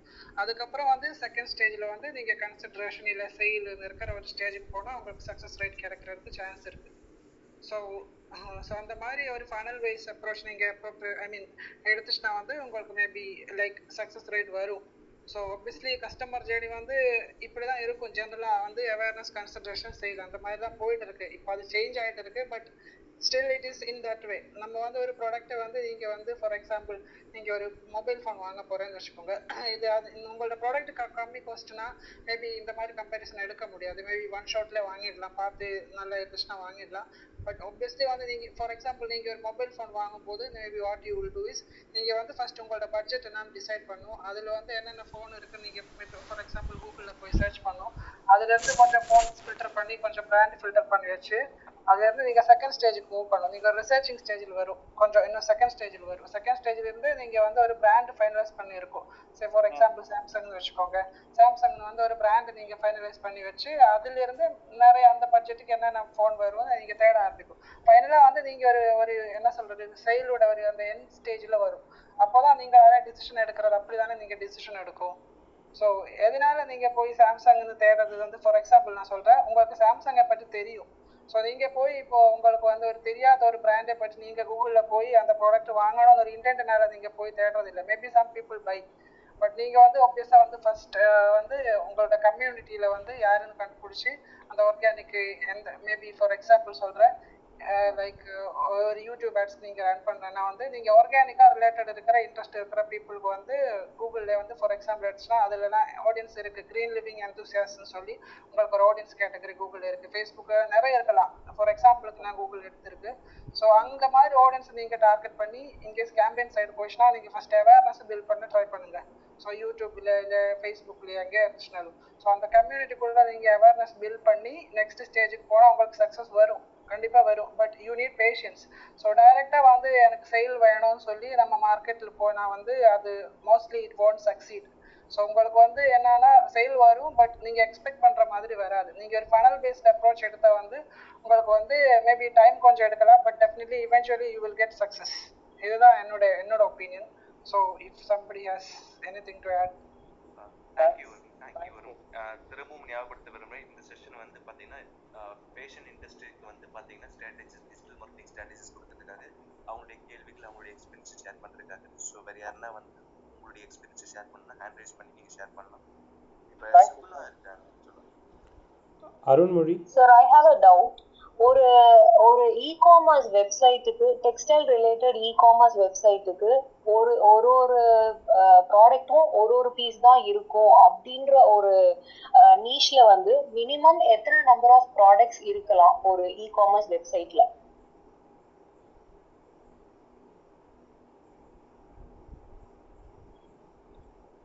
Priyanka, I don't think there is a defined number. We have even sites which has one product, 4 products, thousands of products.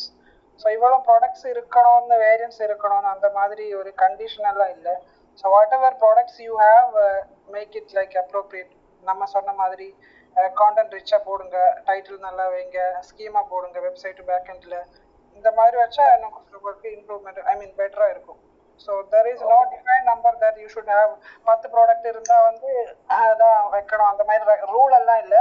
நிறைய ப்ராடக்ட்ஸ் இருந்துச்சுன்னா உங்களுக்கு மேபி வந்து பீப்புளுக்கு வந்து சூஸ் பண்றதுக்கு ஆப்ஷன்ஸ் இருக்கிறதுனால maybe you get more sales. But உங்களோட ஒரே ப்ராடக்ட் ஒரு நீஷ் வந்து அந்த மாதிரி தான் இருந்துச்சுன்னா obviously you cannot add more variants. So there is no defined number actually. Okay sir, thank you. I have thought actually பைனரியா சொல்லணும்னா வந்து ஸ்டாக் நிறைய நீங்க நம்பர்ஸ் வச்சுக்கிறது தான் நல்லது. ஏன்னா நானே வந்து இதை வந்து ரியல் டைமா நாங்கள் எக்ஸ்பீரியன்ஸ் பண்ணியிருக்கோம். இந்த மாதிரி only one left, hurry up, இந்த மாதிரி ஒரு ரேஸ் கிரியேட் பண்ணி அவங்கள வந்து வாங்க சொல்றதுக்கு கஸ்டமரை பர்ச்சேஸ் பண்ண வைக்க ட்ரை பண்ணோம். பட் அது என்ன ஆகுது அப்படின்னா வந்து பேக் ஃபேர் ஆகி அது ஒரு ப்ராடக்ட் வந்து நம்மளுக்கு சேல் ஆன உடனே இமீடியட்டா அது அவுட் ஆஃப் ஸ்டாக் போயிடும். So immediate out of stock போகும்போது நம்ம உடனே அதை ஃபைன் பண்ணி நம்ம திரும்ப அதில் நாங்கள் ஸ்டாக் ஆட் பண்ணுவோம். பட் அந்த ஒரு ஃப்ளக்சுவேஷன் டைமிங்கில் என்ன ஆகும்னா நம்மளோட ப்ராடக்டோட விசிபிலிட்டி கண்டிப்பாக வந்து ஃப்ளிப்கார்ட், அமேசான் இந்த மாதிரியான சைட்ஸில் வந்து அவங்க டவுன் பண்ணிடுறாங்க. இது வந்து அவங்களே சொன்னதுக்கு நீங்கள் ஸ்டாக் அவுட் பண்ணாமல் வைக்க எவ்வளோ எவ்வளோ நீங்கள் ஸ்டாக் அவுட் பண்ணாமல் மினிமம் ஒரு 20 to 30 நீங்கள் வச்சுருந்தீங்கன்னா தான் உங்களோட கண்டென்ட் வந்து உங்களோட ப்ராடக்ட் வந்து நல்ல விசிபிலிட்டி வந்து கிடைச்சிக்கிட்டே இருக்கும் அப்படின்னு சொன்னாங்க. So one thing to add to Siva's point, இப்போ அது வந்து ஒரு மார்க்கெட்டிங் கிமிக் தான். சரி, வெப்சைட்ல வந்து லாஸ்ட் ஃபியூ பீசஸ் லெஃப்ட் அப்படின்னு கொடுக்கறது, இட் இஸ் நாட் தட் இன்வென்ட்ரியில 3 பீஸ் தான் இருக்கு 2 பீஸ் தான் இருக்குன்னு கிடையாது. அதுல சரி ஷாப்பிஃபைல வெப்சைட் இல்ல வேர்ட்பிரஸ்ல வெப்சைட் இருந்தா you can create that urge. அந்த அர்ஜ் கிரியேட் பண்றதுக்கு நீங்க என்ன மெசேஜிங்னாலும் கொடுக்கலாம். கீழே லாஸ்ட் ஃபியூ ப்ராடக்ட் லெஃப்ட் இல்ல ஒரு 2 ப்ராடக்டா இருக்கு அந்த மாதிரி அர்ஜ் கொடுக்கலாம். பிரியங்கா, நீங்க வந்து டிராப் ஷிப்பிங் மாதிரி பண்றீங்களா? You get orders based on the demand இல்ல எப்படி? இல்ல சார், இல்ல. We are manufacturers of Kanjivaram silk sarees. We are trying to directly target the end customers. Nadula wholesalers, resellers. The drop shipping concept illama because they are literally spoiling the market. So we want to target the end customers. So அப்படி வரும்போது இப்போ ஒரு புது website last week launch பண்ண website minimum 250 products add பண்ணியிருக்கேன். So இப்போ 1 வீக்ல என்னோட எக்ஸ்பீரியன்ஸ் என்னன்னா, நம்ம வர்ற டிராஃபிக்கை வந்து த்ரூ இன்ஸ்டாகிராம் ஒரு ஃபேஸ்புக்ல டைரக்ட் மெசேஜ் பண்ணி வர்றவங்களுக்கு நம்மளோட வெப்சைட் லிங்கை கொடுத்து கொஞ்சம் you can go and explore our வெப்சைட்னு சொல்றவங்களுக்கு அவங்க திரும்ப they are getting back to us. இவ்வளவுதான் இருக்கு அவங்க கிட்ட ஸ்டாக். அதாவது 250 sarees in different price range starting from 5,000 to 25,000, 28,000 இருக்கு. It's around 250 plus products. They are still not happy. These ladies are very crazy to see more number of sarees. Like ஒரு கடைக்கு போனா எப்படி எவ்வளோ மணி நேரம் உட்காந்து எத்தனை நம்பர் ஆஃப் sarees பார்க்கலாம்னு நினைக்கிறாங்களோ அதே வந்து ஒரு வெப்சைட்ல பார்க்கணும்னு நினைக்கிறாங்களோன்ற ஒரு தாட் எனக்கு இருக்கு in just 1 week. See, usually that is how people behave in fashion related sites. Now I and Varun have experience in running campaign for silk saree itself. ஒரு premium brand க்கு run பண்ண experience இருக்கு. See, they see people expect lots of varieties in the site. Silk saree மட்டும் இல்லாம ladies related வேற என்ன fashion clothing இருந்தாலுமே they expect lots of varieties. இல்லைன்னா ஒரு ரொபாஸ்டா இருக்கணும் வெப்சைட் அப்படிங்கிறது, நிறைய ப்ராடக்ட்ஸ் இருக்கணும், நிறைய ரேஞ்ச் ஆஃப் ப்ராடக்ட்ஸ் இருக்கணும்னு எக்ஸ்பெக்ட் பண்றது யூஷுவல் தான். இப்போ என் சிஸ்டரோ அம்மாவோ எடுத்துட்டாலே அவங்க they do not go see a product, buy it straight away. அந்த வெப்சைட்ல உள்ள கிட்டத்தட்ட they see 80% of the products whichever is there in the website. Amazon போனாலுமே அதே தான். They see the suggestions, go to the next page, அந்த பேஜ்ல உள்ள சஜஷன் பார்த்து இன்னொரு பேஜ், இந்த மாதிரி போயிட்டே இருப்பாங்க. ஸோ உங்களுக்கு இருக்கிற ப்ராடக்ட்ஸை ஒழுங்கா கேட்டகரைஸ் பண்ணுங்க. இவ்வளோ வேரியன்ஸ் இருக்குது, கலர்ஸ் இருக்குதுங்கிறத கேட்டகரைஸ் பண்ணி வச்சாலே போதும். ஐ மீன் நீங்க ஆடியன்ஸ் கேட்கறாங்கிறதுக்காண்டி நீங்க நிறைய மேனுஃபேக்சர் பண்ணி நிறைய வெப்சைட்ல வச்சிருக்கணும்னு தேவையில்லை. ஆனா if you have lots of varieties that is a boost. இன்னொன்னு இன்னொரு இது என்னன்னா they'll get lost. ஒரு பாயிண்ட் ஆஃப் டைம்ல நிறைய வெரைட்டிஸ் இருந்ததுன்னா நிறைய டைம் ஸ்பெண்ட் பண்ணிட்டு they'll get lost into the website. என்ன வாங்கணும்னு தெரியாம they'll get lost. ஸோ கம்மியா ப்ராடக்ட்ஸ் இருக்கிறதுமே ஓரளவுக்கு நல்லது. ரொம்ப ரொம்ப அதிகமா ப்ராடக்ட் ஒவ்வொரு கஸ்டமர் கேட்கறதுக்கும் ஒவ்வொரு ப்ராடக்ட் இருக்கணும் அப்படிங்கிறது நீங்க அதை பத்தி யோசிக்க தேவையில்லை. ஓரளவுக்கு டீசெண்டா இப்போ 250 products is a good number தான். நீங்க அதுக்கு அதிகமா வாங்கணும் வச்சிருக்கணும் அப்படிங்கிறது மேண்டேட் கிடையாது. பிராண்டோட ஸ்ட்ராட்டஜி என்னன்னா like it should have some unique products. சும்மா எந்த கடையில போனாலும் எல்லாமே கிடைக்கிற மாதிரி இருக்க கூடாதுன்னு ஒரு ஸ்ட்ராட்டஜி பண்ணி தான் இதை செய்யறோம். அதுலயே இந்த மக்கள் வந்து இப்படி கேட்கும்போது இது வந்து சரியில்லையோ அந்த ஸ்ட்ராட்டஜி அப்படின்ற ஒரு தாட் ஒண்ணு வருது. அது யூஸ்வலா ஐ மீன் ஒரு பிசினஸ் ஸ்டார்ட் பண்ணி யூஸ்வலா கஸ்டமர்ஸ் எப்படி ரியாக்ட் பண்றாங்கங்கறத பொறுத்து நம்மளோட டிசிஷன் அப்படிதான் மாறும். I mean, we should wait for some time and see. கொஞ்சம் டைம் வெயிட் பண்ணி கொஞ்சம் பெர்ஃபார்ம் பண்றதுக்கு கொஞ்சம் ஸ்பேஸ் கொடுக்கணும். எந்த பிளாட்ஃபார்மா இருந்தாலுமே, எல்லா பிளாட்ஃபார்மா இருந்தாலும், வெப்சைட்டா இருந்தாலும், பிசினஸா இருந்தாலும் கொஞ்சம் பெர்ஃபார்ம் பண்றதுக்கு ஸ்பேஸ் கொடுத்து எப்படி ரியாக்ட் பண்றாங்கன்னு இப்போ ஒரு 1 month 2 months period, even 2 months period 3 months பீரியட்லயே நம்ம வந்து எதோட பெர்ஃபார்மன்ஸையும் ஒரு பிசினஸோட பெர்ஃபார்மன்ஸையும் சரி ஒரு கேம்பெயினோட பெர்ஃபார்மன்ஸையும் சரி டிசைட் பண்ணிட்டு கூடாது. ஆன்கோயிங்கா கஸ்டமர் கிட்ட இருந்து என்ன ஃபீட்பேக் வருது அப்படிங்கறத நோட் பண்ணி வச்சுக்கணும். ஒரு ட்ரெண்ட் பாருங்க, இத்தனை பேர் இந்த மாதிரி டைப் ஆஃப் சாரீஸ் கேட்குறாங்க, இல்லைன்னா நீங்க ஆன்லைன் கேம்பெயின் ரன் பண்ணீங்கன்னா இந்த டைப் ஆஃப் ஆடியன்ஸ் இதுக்கு ஒர்க் ஆகுது அப்படின்றத ஒரு ட்ரெண்ட் பார்த்துட்டே இருக்கணும். பார்த்துட்டே இருந்து ஆப்டிமைஸ் பண்ணதான் அதுக்கேற்ற மாதிரி உங்க பிசினஸையும் சரி கேம்பெயினையும் ஆப்டிமைஸ் பண்ணதான் ரிசல்ட்ஸ் எப்பவுமே பெட்டரா. Okay, I have one more doubt. For a new brand, when do you think, என்ன சொல்றது, அதாவது இந்த பிளாட்ஃபார்முக்கு புதுசான ஒரு விஷயம். So when do you think we can understand, எப்படி போயிட்டு இருக்கு அந்த ஃபனல் சொல்றீங்கன்னு நினைக்கிறேன். அந்த ஃபனல் எப்படி ஒர்க் அவுட் ஆயிட்டு இருக்கு அப்படிங்கறத எப்ப தெரிஞ்சுக்கலாம் நம்ம? this is working, this is not working, எத்தனை நாள் வரைக்கும் வெயிட் பண்ணி பார்க்கலாம், எத்தனை நாள் வரைக்கும் we have to take action immediately? இந்த ஃபனல் சொல்றாங்கல்ல, இந்த ஃபனல் எப்பவுமே if you see a shape of funnel, அது ஒரு மாதிரி கோன் ஷேப்ல இருக்கும். Top of the funnel lots of people will get in. ஆனா at the end கன்வெர்ட் ஆகுறது அதுல இருந்து ரொம்ப கம்மியா தான், மேபி 10%. இண்டஸ்ட்ரி ஸ்டாண்டர்ட் படி 10% is very very good number. ஒரு பீக்ல உள்ள நம்பர் தான் 10%. அந்த 10% ஆஃப் பீப்புள் கன்வெர்ட் ஆகுறதுலாம் ரொம்ப பெரிய நம்பர். நீங்க ஃபனல்ல top of the funnel fill பண்றவங்கல இருந்து பாட்டம் ஃபனல்ல 10% கன்வெர்ட் பண்றீங்கன்னா அது நல்ல நம்பர். இந்த ஃபனல் வந்து யூஸ்வலா நீங்க வருண் சொன்ன மாதிரி ஃபர்ஸ்ட் என்கேஜ் பண்ணணும். அதுக்கு அடுத்து அவங்கள வந்து உங்க மேபி உங்க சோஷியல் பேஜஸ் ஃபாலோ பண்ண வைக்கணும், உங்க வெப்சைட்டை ஃப்ரீக்வெண்டா பார்க்க வைக்கணும். இதுக்கு அப்புறம் தான் கிராஜுவலா சேல்ஸ் நடக்கும். இத்தனை பேர் பாக்குறாங்க, இத்தனை பேர் ரியாக்ட் பண்றாங்க, அதுல இருந்து கொஞ்சம் பேர் வெப்சைட் வருவாங்க அண்ட் கொஞ்சம் பேர் கன்வெர்ட் ஆவாங்க. இப்போ 100% ஆஃப் பீப்புள் ஒரு பீப்புள் உங்க வெப்சைட் வராங்கன்னா maybe 5% would convert in a day or two. ஏன்னா எல்லாருமே 95% of the remaining people will go to the other side. Since it's fashion, they'll go to the other side and see other products. வேற products பார்ப்பாங்க, அதுக்கு ரிலேட்டடா வேற products பார்ப்பாங்க, compare பண்ணுவாங்க. that too ladies வந்து ரொம்ப பிக்கியா இருப்பாங்க when it comes to saree. இந்த மாதிரிலாம் இந்த டிசிஷன் மேக்கிங் பீரியடுக்குள்ள நிறைய ஆக்டிவிட்டிஸ் பண்ணுவாங்க. அதுக்கு நடுவுலே பேசி அதர் சைட்ஸ் இல்லைன்னா கம்பேர் பண்ணி பார்ப்பாங்க, வேற வெப்சைட் போய் பார்ப்பாங்க. இந்த ஃபீல்ட்ல இருக்கிற பெரிய காம்படிட்டர்ஸ் போய் பார்க்கலாம், அவங்களோட வெப்சைட்ஸை போய் பார்க்கலாம். இந்த எல்லா ப்ராசஸ்லயும் நீங்க அவங்களோட பிஹேவியர் அனலைஸ் பண்ணணும்.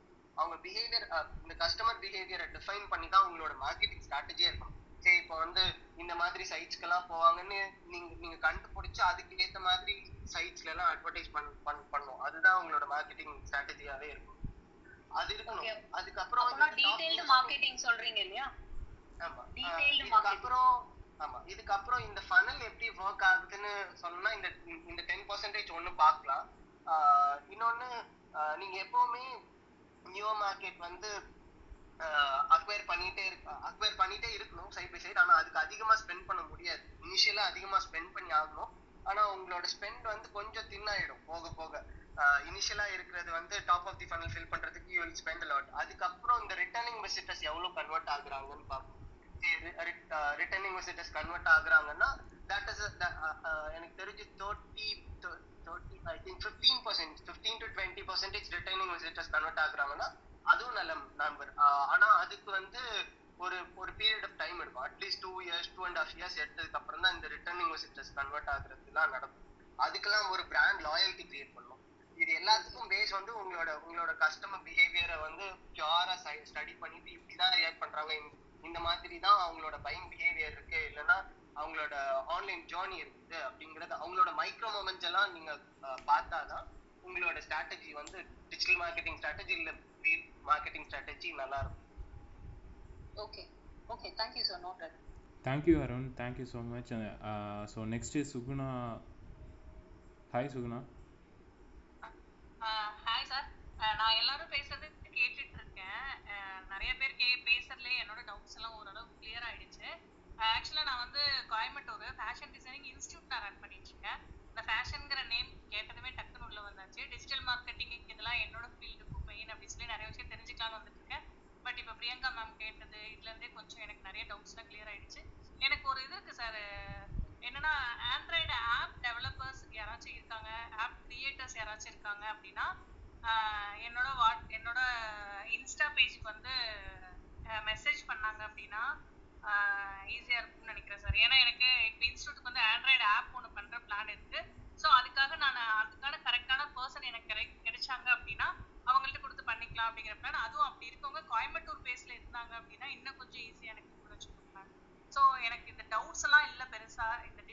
டிஜிட்டல் மார்க்கெட்டிங் பொறுத்த வரைக்கும். ஏன்னா இப்போ 1 week 10 days அந்த கிளப் ஹவுஸ் வந்து எனக்கு நிறையவே டவுட்லாம் கிளியர் ஆயிடுச்சு. ப்ளஸ் எனக்கு இதுக்கான ஒரு பர்சன் மட்டும் கரெக்டான பர்சன் இங்கே இந்த ஹவுஸில் இருக்காங்க அப்படின்னா என்னை வந்து வாட்ஸ்அப் பண்ண சொல்லுங்க சார். இல்லைனா இன்ஸ்டால வந்து என்னோட நேமே இருக்கு, நம்பருமே இருக்கு, வாட்ஸ்அப் பண்ண சொல்லுங்க. Thank you sir. தேங்க்யூ சுகுணா. எனக்கும் 2-3 ஆண்ட்ராய்டு டெவலப்பர்ஸ் தெரியும் கோயம்புத்தூர் பேஸ் பண்ணி. ஸோ நான் ரெஃபர் பண்ணுறேன் உங்களோட நம்பர் ஷேர் பண்ணி. தேங்க்யூ. இளவஞ்சி, ஸோ ஷார்ட்டாக ஒரு இன்ட்ரோ மட்டும் கொடுங்க. ஸோ கொடுத்துட்டு உங்கள் டவுட்ஸ் கேளுங்க. நான் Ilavanji, stepping into 8th year of fashion இருக்கேன்.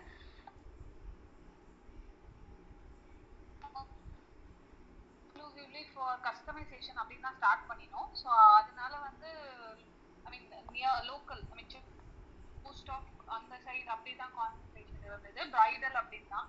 ஸோ ஸ்லோலி இளவாஞ்சி உங்கள் வாய்ஸ் வந்து பிரேக் ஆகிட்டே இருக்கு. உங்கள் கொஸ்டின் ஃபுல்லாகவே எங்களால் கேட்க முடியல. இப்போ கேக்குதா? கேட்குது, பட் ஆனால் நீங்கள் பேசிகிட்டு இருக்கும்போதே நல்லா கட் ஆகுது, வாய்ஸ் பிரேக் ஆகிட்டு. ஓகே இப்போ ஓகே கிளியர் பேசுங்க. ஓகே.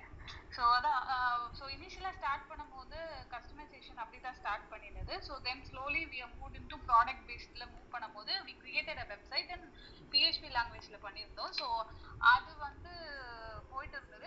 தட் வாஸ் அதாவது எங்ககிட்ட இந்த மாதிரி ப்ராடக்ட்ஸ் இந்த மாதிரி வாங்கணும் ஓவர்சீஸ் அந்த மாதிரி சொல்லும் போது வி ரீடைரக்ட் இங்கே போய் நீங்கள் பை பண்ணலாம் அந்த மாதிரி தான். அதுக்குன்னு ஸ்பெஷலாக ப்ரமோஷன்ஸ் எதுவுமே பண்ணல.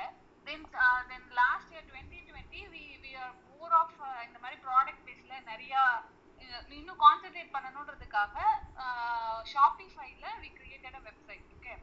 ஸோ அது இன்னும் இப்போ இந்த வீக் தான் லான்ச் பண்ண போகிறோம். இன்னும் ப்ராடக்ட்ஸ் ஆட் பண்ணல. எனக்கு ஆக்சுவலி 2 கொஸ்டின் இருக்கு. ஒன்று என்னன்னா, நான் வருண் பேசினதை கேட்கும் போது இந்த நேமிங்ல ப்ராடக்டோட நேமிங் இதெல்லாம் கரெக்டாக பண்ணுங்க அந்த மாதிரி சொன்னாங்க இல்லையா. நான் ஃபியூ சைட்ஸ் ரெஃபரன்ஸ் போய் பார்க்கும்போது அதாவது அந்த ட்ரெஸ்ஸுக்கும் அவங்க வச்சிருக்க பேருக்கும் சம்மந்தம் இல்லாம சில சமயம் இருக்கு. இப்போ ஏதாவது ஒரு சாரின்னு எடுத்துக்கிட்டோம்னா அதுக்கு பேர் போகன்வில்லா, பிராக்கெட்ல சாரி அந்த மாதிரி அந்த மாதிரி ஒரு இதுக்கும் ஒரு ஃப்ரேஸ் மாதிரி போட்டு பேர் வைக்கிறாங்க, நேம் இருக்கு. ஒரு ப்ராடக்ட்டுக்குமே ஒரு ஃப்ரேஸ் இருக்கிற மாதிரி இருக்கு, ஒரு கேட்டகரிக்குமே ஒரு ஃப்ரேஸ் இருக்கிற மாதிரி இருக்கு. அது எந்த அளவுக்கு நம்ம வெப்சைட்டை இம்பாக்ட் பண்ணோம், இது என்னோட ஃபர்ஸ்ட் கொஸ்டின். செகண்ட் வந்து நான் கொஸ்டின் கேட்டுறேன், டோட்டலா யாரு ஆன்சர் பண்ணுங்க. செகண்ட் கொஸ்டின் வந்து என்னன்னா, இப்போ ஆக்சுவலா வந்து லாஸ்ட் இருந்த வெப்சைட்ல நாங்க பெருசா பிக்சல்ஸ் கனெக்ட் பண்ணல. இப்போ ஷாப்பிஃபையோட ஃபேஸ்புக் ஆட்ஸ் ஏற்கனவே ரன் ஆகிட்டு இருந்தது. நாங்க ஆக்சுவலி நான் வந்து ஒரு சின்ன கோர்ஸ் மாதிரி படித்தேன் டிஜிட்டல் மார்க்கெட்டிங் இந்த ஆட்ஸ் ரன் பண்றதுக்காக. ஸோ அது ரன் பண்ணி நானா ட்ரையல் எரர் போட்டு ஏபி மெத்தட்ல டெஸ்ட் பண்ணி ஒரு செட் ஆஃப் ஆடியன்ஸஸ் கிரியேட் பண்ணி வச்சிருந்தோம். பட் அந்த ஆடியன்ஸஸ் இப்போ ஒர்க் ஆகிறது இல்லை மாதிரி நான் ஃபீல் பண்றேன். அது இப்போ திருப்பி நான் ட்ரையல் அண்ட் எரர் போடணுமா, இல்லை ரீசெண்டா வந்த ஏதாவது அப்டேட்ஸ்னால அந்த மாதிரிலாம் நடக்குமா, ஆர் iOSனால சம் லைசன்ஸ்லாம் வந்தது இல்லையா, அதனால ஆட்ஸ் சரியா பெர்ஃபார்ம் ஆக மாட்டேங்குதா. ஸோ இந்த மாதிரி இது ரெண்டுத்துக்கும் யாராவது ஆன்சர் பண்ணா okay. Thank you. Hi, Ilanchi. For talking about your first question, I mean, என்னால புரிஞ்சுக்க முடியுது. சில வெப்சைட்ஸ்ல ஃபார் எக்ஸாம்பிள் ஸ்டுடியோ அயனா அப்புறம் இந்த மாதிரி சில லேட்டஸ்டா வந்த வெப்சைட்ஸ் அவங்க பாத்தீங்கன்னா இந்த மாதிரி யூனிக்கா பேர் வைக்கிறாங்க ஒரு ப்ராடக்ட்டுக்கும். ஃபார் எக்ஸாம்பிள் திவ்யம் என்னோட யூனிக்கா பேர் வைக்கிறாங்க, பேர் வச்சுட்டு தான் செய்யறாங்க. பட் நீங்க நோட்டீஸ் பண்ணீங்கன்னா எந்த மாதிரி வெப்சைட்ஸ்க்கு இந்த மாதிரி யூனிக்கா பேர் வைக்கிறாங்கன்னா they will carry very minimal number of products in their website. நான் கவனிச்ச அப்படி சொல்ல முடியாது Priyanka. they have almost 1000 products இருக்கிற வெப்சைட்ல கூட phrases வச்சிருக்காங்க ஆக்சுவலா. ஃபேஷன் பிராண்ட் ஆமா எல்லாமே. சோ அது எந்த அளவுக்கு இம்பாக்ட் இருக்கும்னு தெரிஞ்சுக்கணும். பட் ரீசன்ட்டா இட் இஸ் கெட்டிங் மோர் ரொம்ப ட்ரெண்ட் ஆகுது ஆக்சுவலா. இந்த மாதிரி ரீசன்ட்டா வந்த பிராண்ட்ஸ்லாம் நிறைய நானும் பாக்குறேன்.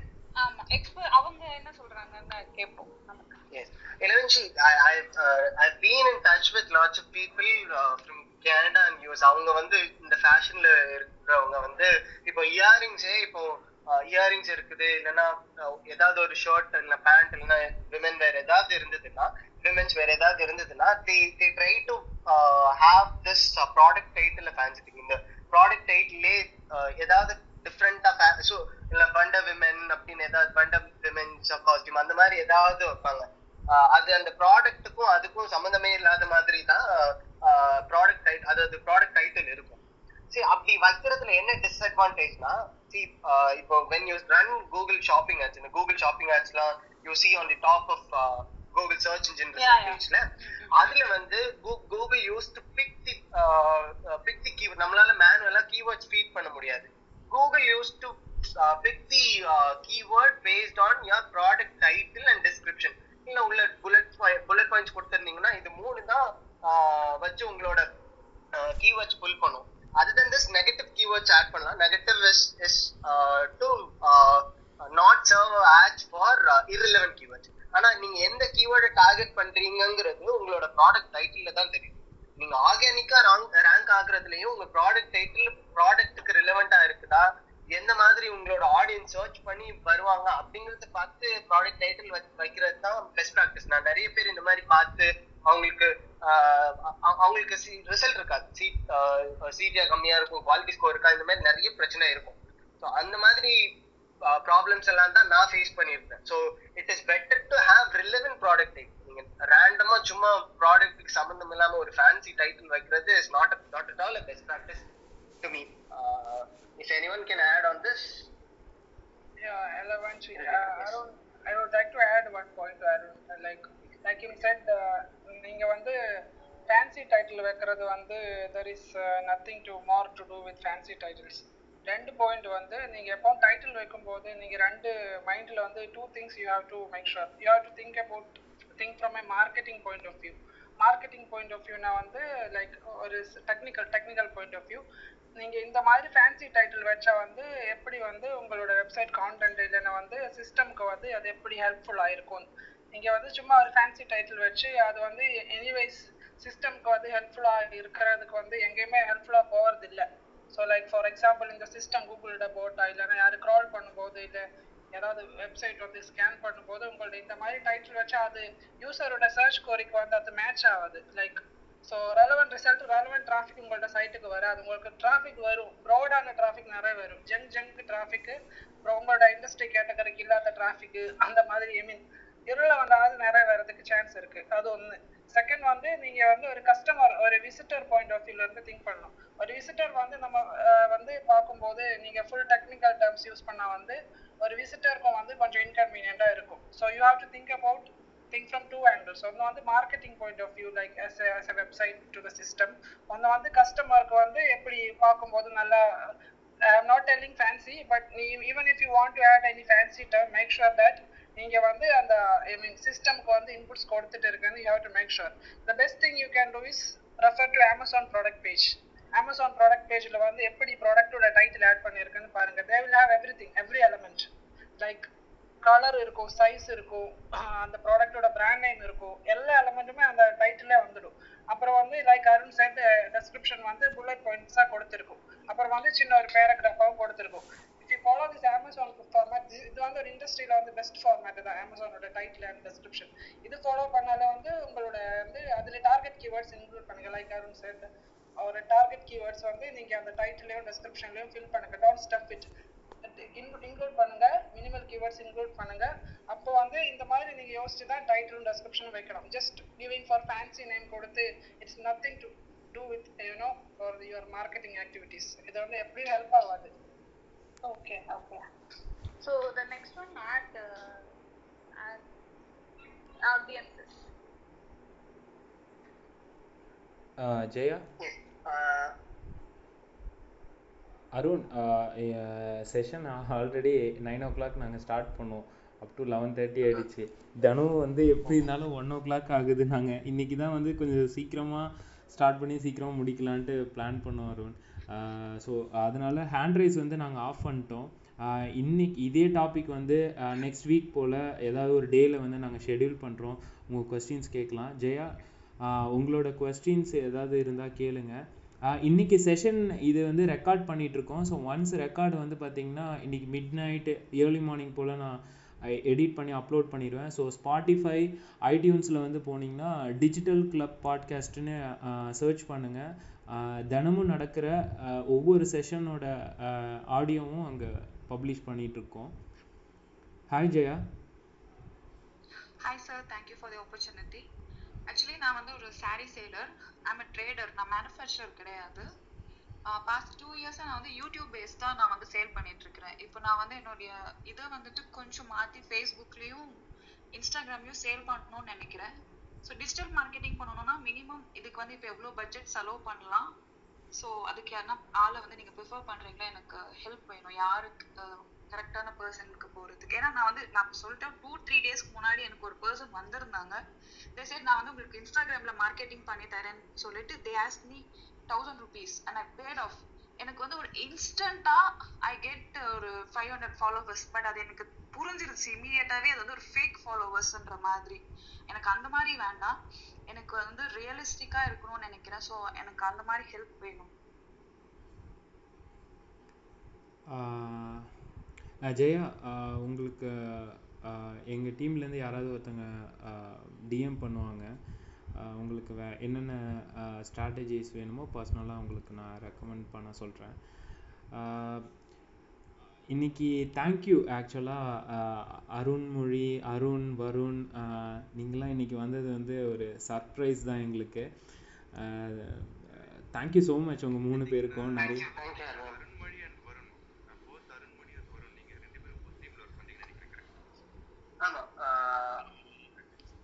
Yeah, I was about to ask Varun and Arunmozhi, you are working together? Yeah, yes. Okay. I'll reach you out, okay? Instagram. Sure. So இந்த கிளப்புக்கு இன்றைக்கி யார் யாரெல்லாம் நியூவாக வந்திருக்கீங்களோ இந்த கிளப்பை வந்து ஃபாலோ பண்ணுங்கள். தினமும் ஏதாவது ஒரு புது டாபிக் வந்து செஷன் ரன் பண்ணிகிட்ருக்கோம். ஆஸ் யூஷுவலாக 10 o'clock தான் நாங்கள் ஸ்டார்ட் பண்ணுவோம். சரி, ஓகே, ஃபேஷன் அண்ட் கார்மெண்ட்ஸ்னால் விமன் ஆடியன்ஸ் நிறைய பேர் வந்து சீக்கிரமாக ஏர்லியராக இருந்தால் பரவாயில்லன்றதுனால 9 o'clock ஸ்டார்ட் பண்ணோம். கிட்டத்தட்ட 11:30 ஆகிடுச்சு. ஸோ அவ்வளோதான். உங்களுக்கு நாளைக்கு வந்து பார்த்தீங்கன்னா ட்ரிப் மார்க்கெட்டிங்கை பற்றி ஸ்ரீனிவாஸ் பிரதர் வந்து உங்களுக்கு கோஹோஸ்ட் பண்ணுவாங்க. ஒரு பிஸ்னஸ்க்கு எந்த அளவுக்கு வந்து ட்ரிப் மார்க்கெட்டிங் யூஸ்ஃபுல்லாக இருக்கும் அப்படின்ற டெக்னிக்கலாகவும் வந்து உங்களுக்கு ஒரு ஸ்ட்ராட்டஜிஸ்லாம் வந்து ஷேர் பண்ணுவாங்க. உங்களோட சப்போர்ட்டு கம்ப்ளீட்டாக கொடுங்க இந்த கிளப்புக்கு. ப்ளஸ் ஃபேஸ்புக் அண்ட் இன்ஸ்டாவில் வந்து ஷேர் பண்ணுங்கள். உங்கள் ஃப்ரெண்ட்ஸையும் வந்து கொலீக்ஸ் யார் வேணாலும் நீங்கள் இன்வைட் பண்ணலாம். சப்போஸ் இந்த கிளப்பில் மெம்பர் ஆகணும் அப்படின்னா என்னை ஃபாலோ பண்ணுங்கள், இமிடியேட்டாக நான் மெம்பர் ஆக்கிடுறேன். உங்களுக்கு ஏதாவது சஜஷன்ஸ் இருக்குது இல்லை டாப்பிக்கு வந்து இருக்குன்னா எனக்கு டிஎம் பண்ணுங்கள் உங்களோட டாபிக்ஸ். அதுக்கு தகுந்த மாதிரி நான் ஷெட்யூல் பண்ண ஆரம்பிச்சிட்டேன். ஏன்னா நாங்கள் என்ன பண்ணுறோன்னா 1 வீக்குக்கு என்னென்ன டாபிக்ஸோ அது வந்து மண்டே ஆர் சண்டேவே வந்து டிசைட் பண்ணிடுறோம் எங்களோட மாடரேட்டர்ஸ் எல்லாருமே சேர்ந்து. உங்களுக்கு ஏதாவது சஜஷன்ஸ் இருந்ததுன்னா நீங்கள் எனக்கு டிஎம் பண்ணலாம். ஸோ அருண், வருண் அண்டு அருண்மொழி 3 பேரும் இன்னைக்கு நியூவாக வந்திருக்கீங்க. நீங்கள் தான் சொல்லணும் ஃபீட்பேக்ஸ் ஏதாவது. சார் கண்டிப்பாக சொல்கிறோம். இதான் ஃபர்ஸ்ட் செஷன், நான் எண்ட் ஆஃப் தி செஷன் தான் வந்தோம். ஸோ நான் வந்தேன், வருண் மேபி கொஞ்சம் சீக்கிரமாக வந்துக்கலாம்.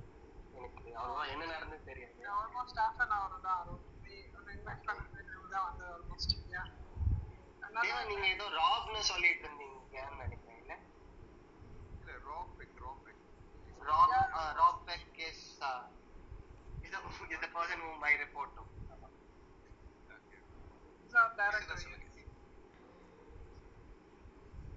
Okay, Srini bro.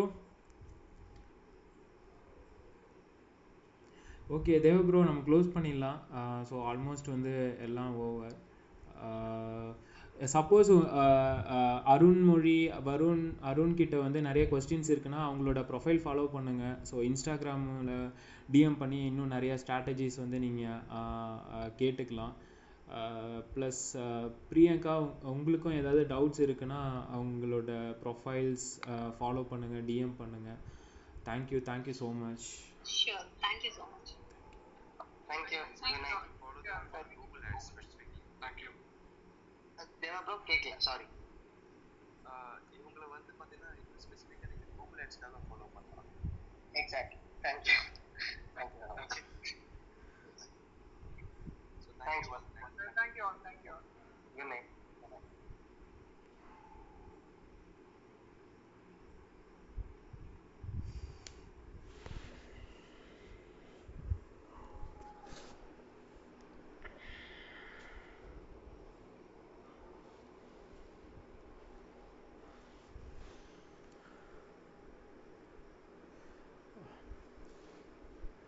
உங்களுக்கு என்ன கைண்ட் ஆஃப் இது இப்போ வந்து த்ரூ இன்ஸ்டாகிராம் ப்ளஸ் ஃபேஸ்புக் மூலயமா உங்களோட சாரீஸ் வந்து சேல்ஸ் ரேஷியோ வந்து இன்க்ரீஸ் பண்ணும் கரெக்டாக? ஸோ அதுதான் வந்து நீங்கள் எக்ஸ்பெக்ட் பண்ணுறீங்க.